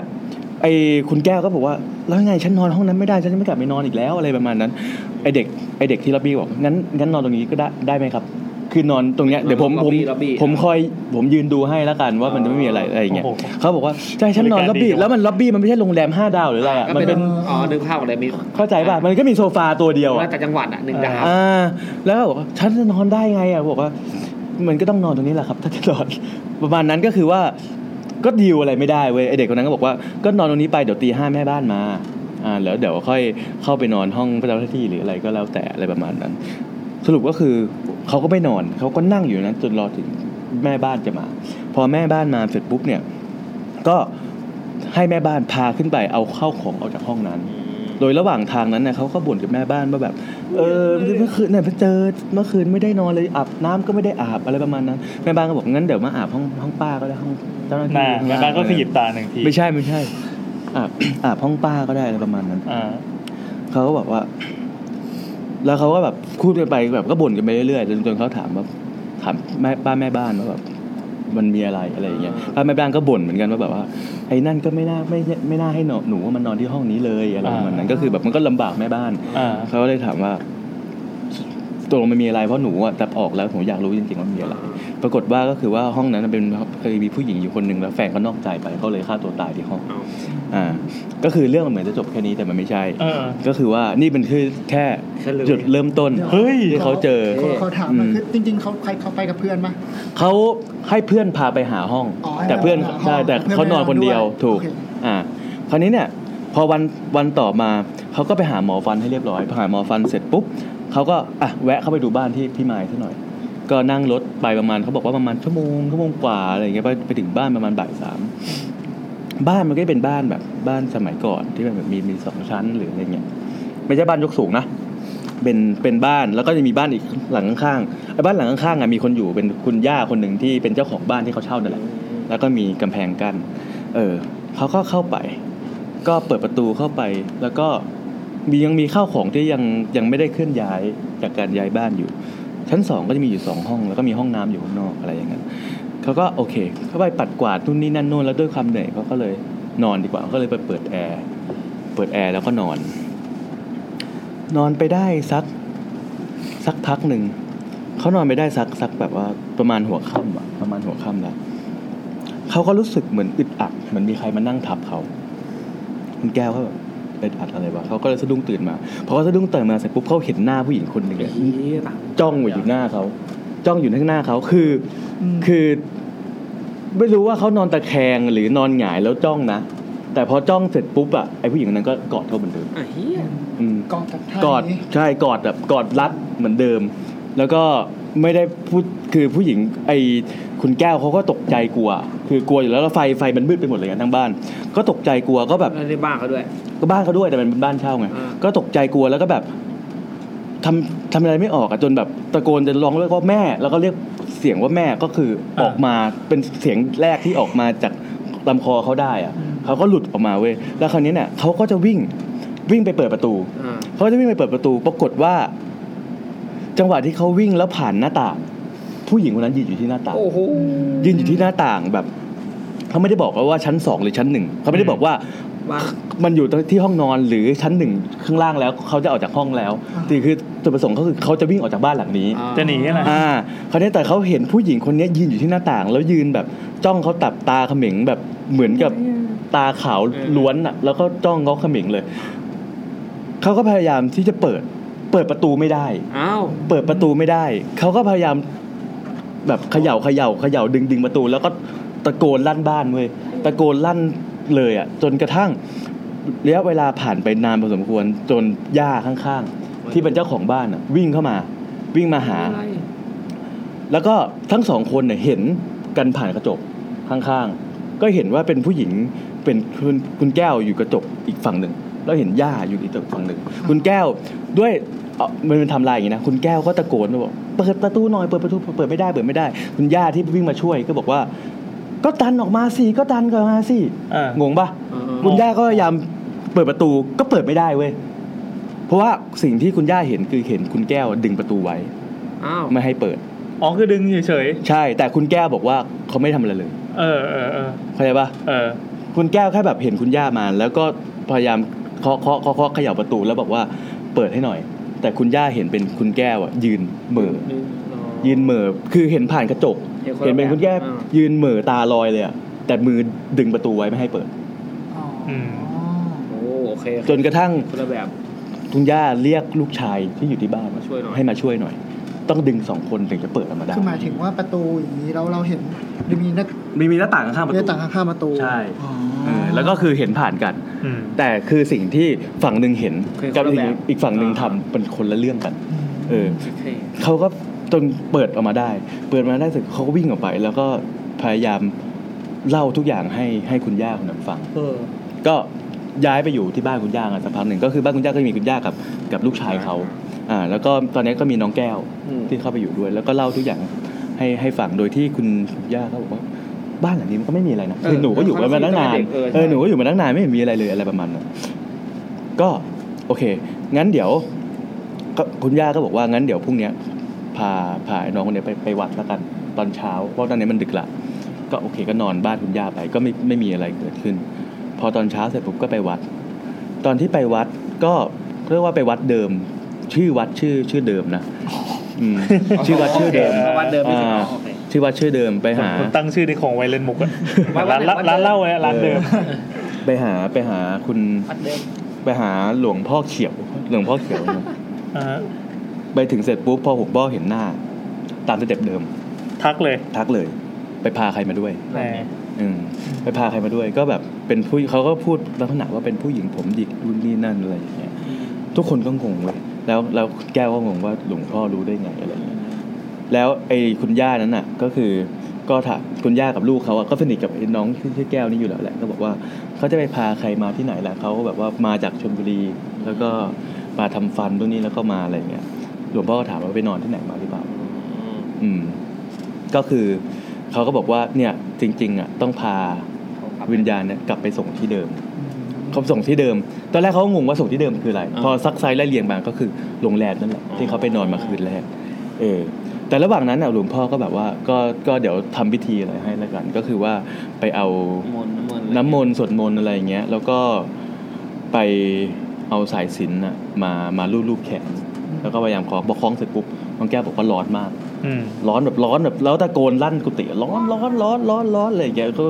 หลวงพ่อก็พยายามก็บอกให้ลูกชายของคุณย่ามาช่วยจับตัวไว้แล้วก็ไปหยิบกระปุกนึงออกมาคล้ายๆเป็นสีผึ้งเลยสักอย่างให้คุณย่าบอกว่าให้คุณย่ามาถูที่หลังคอของน้องเขาคุณย่าก็ถูเขาบอกว่าร้อนหนักกว่าเดิมอีกคุณแก้วก็เล่าว่าร้อนแบบแต่ตอนนั้นน่ะคุณแก้วอ่ะเขาก็คิดว่าตัวเขาไม่เป็นอะไรนะแต่รู้สึกว่ามันร้อนมากๆเลยจนพิธีเขาทำไปแบบนานมากจนเขารู้สึกว่าคุณแก้วรู้สึกปลอดโปร่งขึ้นแล้วก็หายร้อนแต่โดยคุณย่าเขาบอกว่าจริงๆแล้วอ่ะตอนที่คุณแก้วเล่ามาอย่างเงี้ยจริงๆแล้วช่วงเวลานั้นคุณแก้วคือเหม่อลอยตลอดเวลาเหรอมันไม่เหมือนกับสิ่งที่คิดกับสิ่งที่แสดงสิ่งที่เราคิดว่าเราเป็นกับสิ่งที่คนรอบข้างเห็นมันคนละเรื่องกันอะไรประมาณนั้นก็เลยโอเคแล้วถ้าเอาคนนี้กลับไปที่เดิมของเขายังไงหลวงพ่อก็บอกว่างั้นก็ต้องเป็นเอาขันโตกเล็กๆใส่อาหารใส่อะไรอย่างเงี้ยแล้วก็ธูปอะไรเขาก็ไปกันไปที่โรงแรมนั้นไปถึงเสร็จปุ๊บก็เดินไปที่ล็อบบี้ไอเด็กคนนี้ก็เห็นก็จำได้มาทำไมอีกเข้าใจป่ะมาทำไมอีกแล้วก็แม่บ้านคนเดิมอะไรอย่างเงี้ยก็เห็นว่ามันกะกลางวันอยู่แล้วก็เห็นว่าตรงมันเกิดอะไรขึ้นคุณแก้วบอกว่าฉันต้องขึ้นไปห้องนี้เขาบอกว่าขึ้นไม่ได้ไม่ให้ขึ้นไม่ให้ขึ้นคุณแก้วบอกว่าฉันต้องขึ้นเพราะว่าฉันจะไม่พาเขากลับไปที่ชลบุรีฉันต้องพาเขากลับมาที่เดิมอะไรเงี้ยจนสุดท้ายทางโรงแรมก็ต้องยอมก็คือมีไอเด็กไอหน้าฟรอนต์นี้มีแม่บ้านมียามอีกคนนึงแล้วคุณแก้วก็ขึ้นไปทั้งหมด4คนพอขึ้นไปเปิดประตูห้องเสร็จคุณแก้วก็แบบอยู่ๆเขาก็เดินไปเปิดตู้เสื้อผ้าตึ้งแล้วก็เอาขันโตกมาวางแล้วก็เอาธูปมาจุดไหว้อะไรอย่างเงี้ยโดยที่ไอ้รอบนั้นก็เป็นพวกพนักงานโรงแรมเขาก็แบบหน้าเสียแต่จริงๆอ่ะคือไอ้เด็กก็บอกว่าไอ้ security ก็บอกว่าคุณทำอย่างนี้ไม่ได้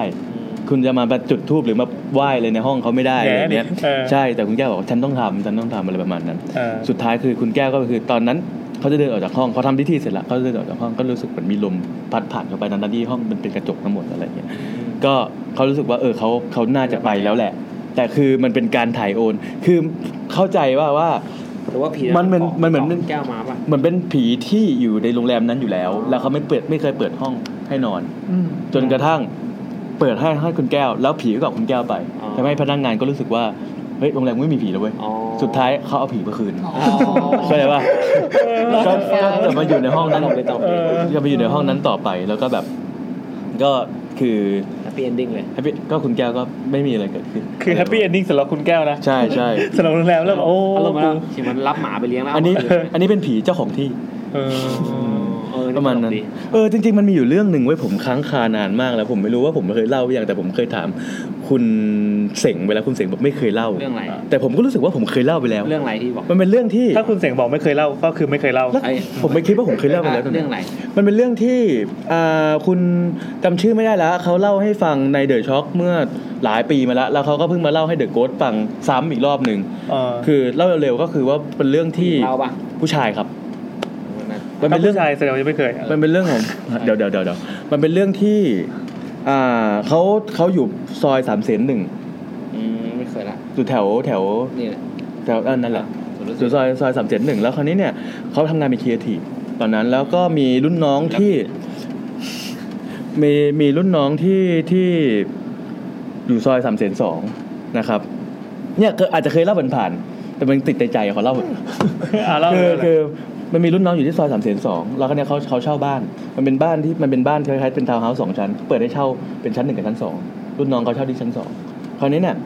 รุ่นน้องเขาก็บอกว่าเนี่ยผมจะย้ายละอยากให้พี่มาช่วยเฝ้าของให้หน่อยแล้วก็บอกว่าพี่สามารถพาเพื่อนมาอยู่เป็นเพื่อนได้นะขอเฝ้าของให้คืนนึงเขาว่าโอเคไปเขาก็เรียกน้องอีกคนนึงอาจจะชื่อน้องเต้มันจะไม่ได้ละก็ให้มาอยู่เป็นเพื่อนหน่อยละกันก็ขับมอไซค์แว้นกันไป2คน2คันไปที่ซอย302ไปถึงก็เจอยามคนนึงที่อยู่ข้างล่างอยู่ๆเขาก็เดินเข้าห้องพักยามไปทั้ง2คนก็เดินตรงขึ้นไปชั้น2ที่เป็นห้องของน้องคนนั้นที่ขอก็ตอนนั้นเป็นครีเอทีฟอ่ะก็นั่งคิดงานเขาต้องเขียนสตอรี่บอร์ดคนเล่าเนี่ยเขาก็ไปนอนอยู่บนเตียงนอนเขียนสตอรี่บอร์ดส่วนไอ้น้องเต้ถ้าจำชื่อไม่ผิดนะก็ขอตัวไปอาบน้ำการอาบน้ำคือทาวน์เฮาส์ห้องนอนกับห้องน้ำไม่ได้อยู่ติดกันคุณต้องเดินออกไปข้างนอก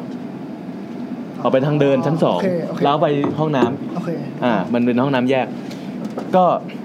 ไปเข้าห้องน้ำก็ไปอาบน้ำไอ้คนเล่าก็นั่งเขียนสตอรี่บอร์ดอยู่ในนอนเขียนสตอรี่บอร์ดอยู่บนเตียงสักพักหนึ่งเขาก็เขียนแต่จิตใจเขาจดจ่ออยู่ที่หน้าคอมหน้าโน้ตบุ๊กของเขาก็ได้ยินเสียงเปิดประตูมาเป็นอีน้องที่ไปขออาบน้ำเนี่ยของเต้แหละเปิดประตูมาเสร็จปุ๊บก็ได้ยินเสียงเขาเรียกสมมุติว่าเขาชื่อเอ็มนะเสียงพี่เอ็มเขาก็ไม่สนใจนั่งเขียนไปแล้วพักก็พี่เอ็มก็อะไรเขาก็ไม่สนใจเขาก็เขียนสตอรี่บอร์ดวาดอะไรอยู่สักพักพี่เอ็มเสียงเริ่มสั่นเริ่มไปเรื่อยๆเขาก็อะไรวะเขาก็ไม่สนใจจนครั้งที่4พี่เอ็มอะไรเงี้ยเขาก็เลยหันไปถามมีอะไรเขาบอกว่าไอ้น้องคนนั้นก็ที่ยืนอยู่หน้าประตูว่าผมทะเลาะกับแฟนเดี๋ยวผมขอไปเคลียร์กับแฟนหน่อยนะอะไรประมาณนั้นผมขอไปเคลียร์กับแฟนหน่อยบอกก็ไปดิพี่ไปกับผมไหมล่ะเขาก็ถามไปไอ้น้องคนนั้นก็ถามแล้วกูจะไปทำไมมึงก็ไปเคลียร์กับแฟนดิอะไรอย่างนั้นนะเขาบอกโอเคนะพี่ไปกับผมได้นะก็ยังย้ำก็บอกไม่เป็นไรมึงก็ไปผมจะไปทำไมล่ะอะไรอย่างเงี้ยเขาว่าโอเคงั้นพี่เดี๋ยวผมไปก่อนนะผมขอโทษด้วยแล้วกันเขาก็ไปแต่งตัวแล้วไปเก็บของหมดเลยนะพี่เขาถามว่ามึงยังไม่กลับมาแล้วเหรอคงเคลียร์กันยาวพี่เดี๋ยวผมคงไปนอนนู่นเลยอ่ะเขาบอกว่าโอเคพอปิดสิ้นเสียงปิดประตูเสร็จปุ๊บไอ้น้องนั้นเขาก็ได้ยินเสียงเหมือนไอ้น้องนั้นวิ่งไปอย่างเร็วนะตึกวิ่งลงคิดว่ารีบคิดว่ารีบแล้วก็ได้ยินเสียงมอเตอร์ไซค์ไปเลยทั้งที่เขาบอกว่าไอ้น้องคนเนี้ยค่อนข้างมีฐานะที่บ้านซื้อดูกติให้แต่เป็นคนที่ขับรถช้ามากเสียตระกูลรถมันเต็มมันมันซัดเต็มตีแต่คันนี้ซัดเต็มตีเลยแบบแบบออกตัวเอียดไปเลยเขาก็อะไรของมันวะสักพักหนึ่งก็คืออยู่คืนนั้นเขาก็อันนี้จำไม่ค่อยได้ละแต่อยู่คืนนั้นพอเขาหลับไปอ่ะเหมือนกับว่าเขาเจอผีผู้หญิงคนหนึ่งเป็นผีเลยเป็นผีผู้หญิงคนหนึ่งเหมือนมาอำเขาหรือมาอะไรสักอย่างหนึ่งนี่แหละแต่ผมจำรายละเอียดไม่ได้แล้วเขาก็เลยด้วยความกลัวเขาก็เลยวิ่งออกไปเลยเขาเป็นคนที่ไม่ช่วยเรื่องผีนะแต่เขาเจอครั้งแรกเขาแบบด้วยความกลัวเขาเลยวิ่งออกไปเลยวิ่งออกจากประตูเสร็จปุ๊บตัดสินใจดีเปิดประตูบ้านออกไปเปิดประตูรั้วมีรางสังหรณ์ว่ากูต้องหันกลับไปดูเขาก็เลยหันกลับไปปรากฏว่ามีผู้หญิงคนเนี้ยนั่งอยู่ตรงระเบียงนั่งอยู่บนระเบียงชั้น2เป็นใส่เสื้อสีเขียวกางเกงขากระดิ่งหรือขาอะไรแบบพวกเอ็กตี้หรือพวกอะไรเนี่ยคงจะเป็นอาจจะเป็นวัยรุ่นหรืออะไรที่ชอบแต่งตัวแบบนั้นอะไรอย่างเงี้ยแล้วก็นั่งแล้วก็ชี้หน้าชี้แบบมาที่เขาอะไรเงี้ยคือตอนนั้นน่ะเขาเสียบกุญแจรถมอเตอร์ไซค์ไปละเขาเป็นคนที่ขับมอเตอร์ไซค์เป็นแต่พอจังหวะที่เห็นภาพอย่างนั้นน่ะเขาจำไม่ได้แล้วว่าขับมอเตอร์ไซค์ยังไงเลยเขาก็เลยเข็นวิ่งไปเข็นวิ่งไปที่ซอย301เพื่อกลับไปที่บ้านตัวเองจากนั้นเขาก็โทรหาอีน้องที่ไปเคลียร์กับแฟนแต่จริงๆแล้วเขาจะไม่ได้โทรถามคุย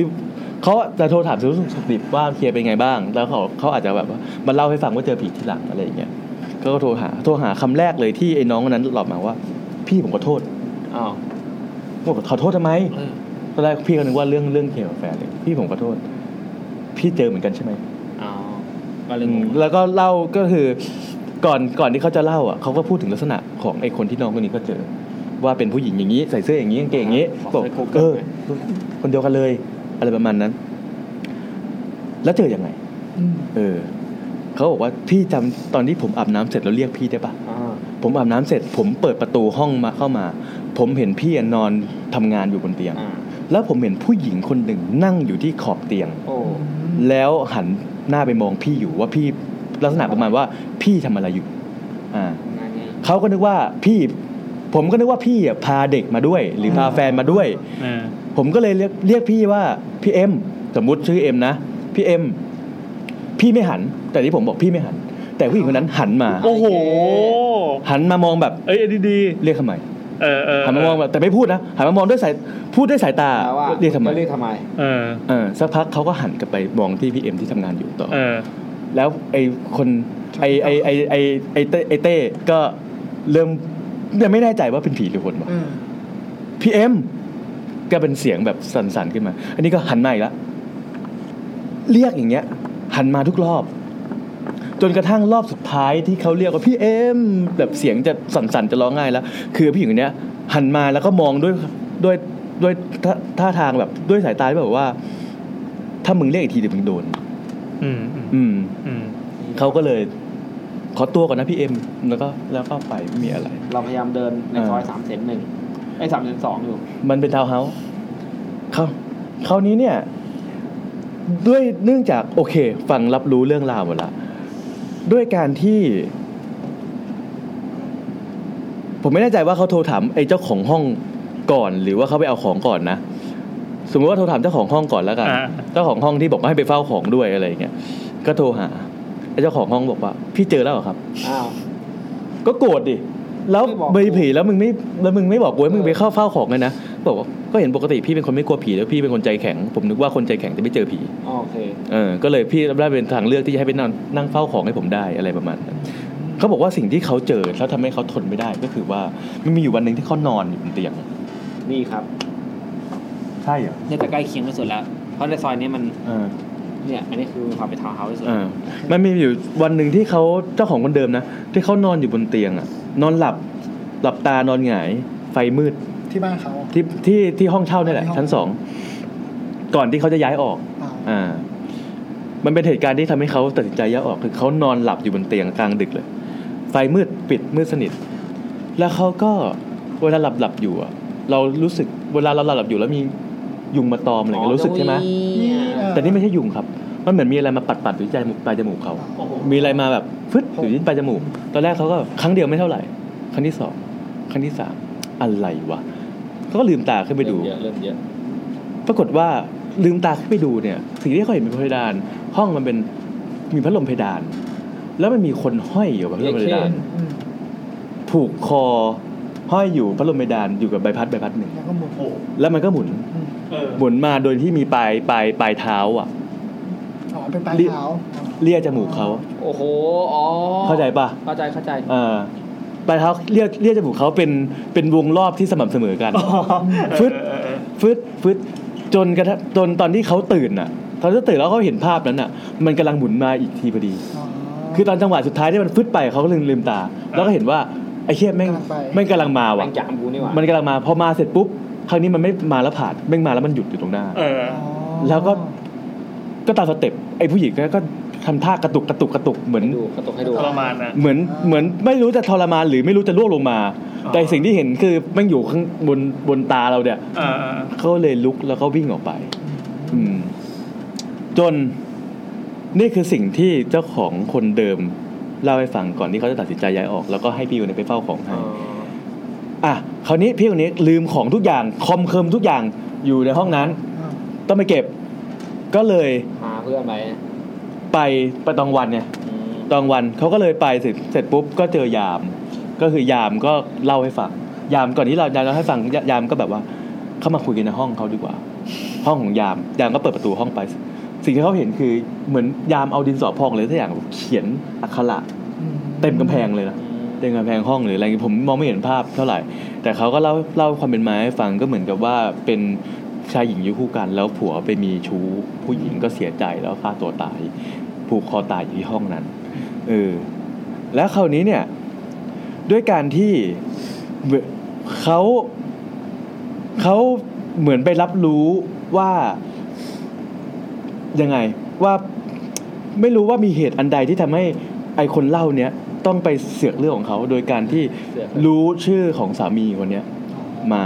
เขาก็ไปเสิร์ช Google เวลาเราอยากรู้ว่าใครเป็นอะไรเขาก็ไปเสิร์ช Google เขาชื่ออะไรที่เขาไปเสิร์ช Google เสร็จปุ๊บปรากฏว่าเขาไปรู้ว่าที่เนี่ย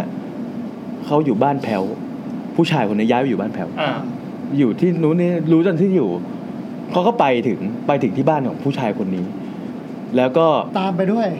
ใช่คือก่อนหน้านั้นน่ะผู้หญิงเหมือนไปเข้าฝันว่าอยากเจอแฟนของเขาอะไรประมาณนั้นเขาก็เลยไปถึงที่นั่นแล้วก็ไปถึงบ้านหลังนั้นก็เรียกไปเคาะประตูแล้วก็เรียกให้ผู้ชายคนนั้นออกมาก็เรียกแล้วก็พยายามพูดไปว่าแบบเนี่ยพี่ไปที่นี่หน่อยหรืออะไรประมาณนั้นตอนแรกผู้ชายก็บอกได้เดี๋ยวพี่ไปอะไรเงี้ยแล้วสักพักก็พูดว่าแบบว่าเดี๋ยวถ้าไปเนี่ยมึงรับประกันความปลอดภัยของกูหรือเปล่าแล้วก็คว้างเหี้ยอะไรออกมาให้เขาแบบไล่เขาไปคือกูไม่ไปประมาณนั้นก็คือตอบกวนตีนตอนแรกตอบดีๆหน่อยสุดท้ายก็คือกูไม่ไปสักพักนึงไอ้นี่ก็แสบไอ้คนเล่านี่ก็แสบมึงไม่มากูถ่ายรูปบ้านเชี่ยถ่ายรูปบ้านติดเลขที่บ้านนู่นนี่นั่นโน่นแล้วก็ปริ้นแล้วก็ไปสอดไว้ที่ประตูสอดไว้ที่ประตูบ้านประตูห้องที่เกิดเหตุเวลาผ่านไปหลังจากนั้นพอสอดไปเสร็จปุ๊บก็คือไม่มีใครมาเข้าฝันแล้วนะเวลาผ่านไปเลยจนกระทั่งวันที่เขาโทรมาเล่าเขาบอกว่าระหว่างที่เขาเอาไปสอดประตูจนเวลาถึงเมื่อ2 วันที่ผ่านมาก่อนที่จะเล่าไม่เคยเจอเลยจนกระทั่งหลังๆเนี่ย2 วันที่ผ่านมาเข้าฝันอีกแล้วมาเข้าฝันว่าให้ช่วยหน่อยตอนแรกมาดีๆคืนแรกมาดีๆแล้วเราก็ช่วยอะไรวะก็ลืมไปแล้วไงเวลาผ่านมาหลายปีก็ลืมมันช่วยอะไรวะคืนที่2ก็เข้ามา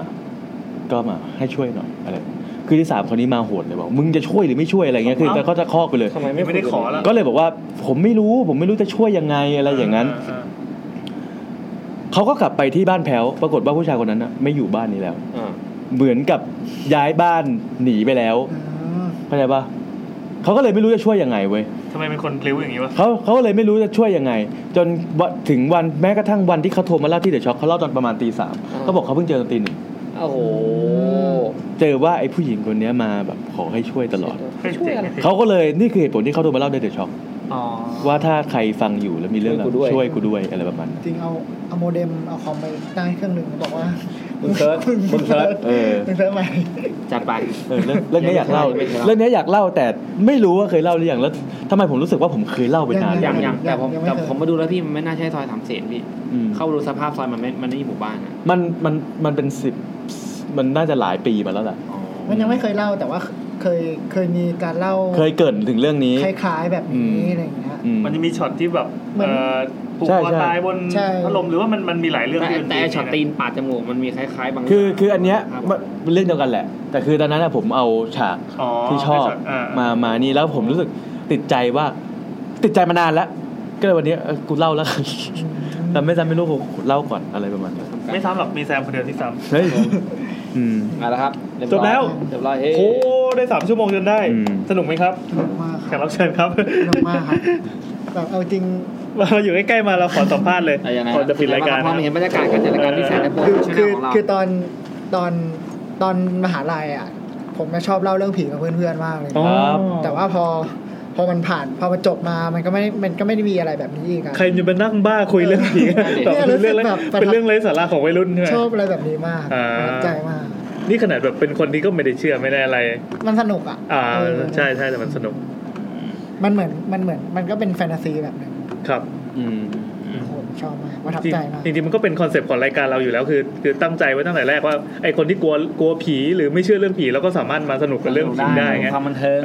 เมื่อก่อนมันยังไม่เคยมีแคตตากรีนี้เกิดขึ้นมาไงพอมีทุกคนต้องแบบเมื่อก่อนกลัวกันเถอะกลัวขี้หดตอนบิ้วกันชิบหายกลัวมึงต้องกลัวให้ได้ผีไม่ต้องมีจริงไงแต่เราคือมีหรือไม่มีก็แล้วแต่คนที่มีก็เล่าในมุมของคนที่เชื่อไปคนที่ไม่เชื่อก็มาเล่าแล้วแบบแซวผีเรื่อยๆอะไรเงี้ยได้เหมือนกันมีคอมเมนต์จากทางบ้านว่าไงครับ ไม่รู้ครับ โอเค โอเคงั้นเรา กูพันนีที่พันนียังมาอีกเหรอวะ มีแล้ว เกลียดคำนี้มากเลยพันนีเนี่ยสำหรับวันนี้ก็ขอบคุณมากๆนะครับขอบคุณทำด้วยแขกรับเชิญครับน้องหมีที่ปรับไปแล้วด้วยน้องหมีด้วยนะครับขอบคุณนะครับขอบคุณแล้ว EP หน้าเบื้องหลังน้องหมีที่มาเพราะว่าเขาอย่างนี้น้องก็บอกเว้ยเขาบอกว่าไม่ใช่เขาบอกว่าอะไรวะเห็นได้ยินว่าเป็นเรื่องนี้พอดีแล้วมีเรื่องเล่าพอดีก็เลยทักเรื่องพิซซ่าเนี่ยมาได้ไหมอะไรก็ไม่ต้องมาหรอกอะไรก็ยังอยากจะมานะครับโอเค EP หน้าเจอกันเรื่องผีใต้โหงใครที่มีประสบการณ์การตายโหงมาก่อนตายโหงมาก่อนแล้วยังสามารถมีพลังงานพอที่จะพิมพ์ Twitter นะครับสามารถ DM มาหาเราหรือไม่ก็ถ้าโทรมาหรือมาเข้าฝันแซมก็ได้แล้วก็เตรียมฟังสกู๊ปพิเศษจากเนเต้2 ชั่วโมงเต็มครับผมหลังจากนี้เป็นต้นไปทุกคนรีทวิตหาเนเต้นะรบกวนช่วยกดดันกันนิดนึงนะครับแล้วบอกว่ารออยู่นะเที่ยวสนุกไหมเที่ยวสนุกไหมรออยู่นะโอเคแล้ววันนี้สวัสดีครับ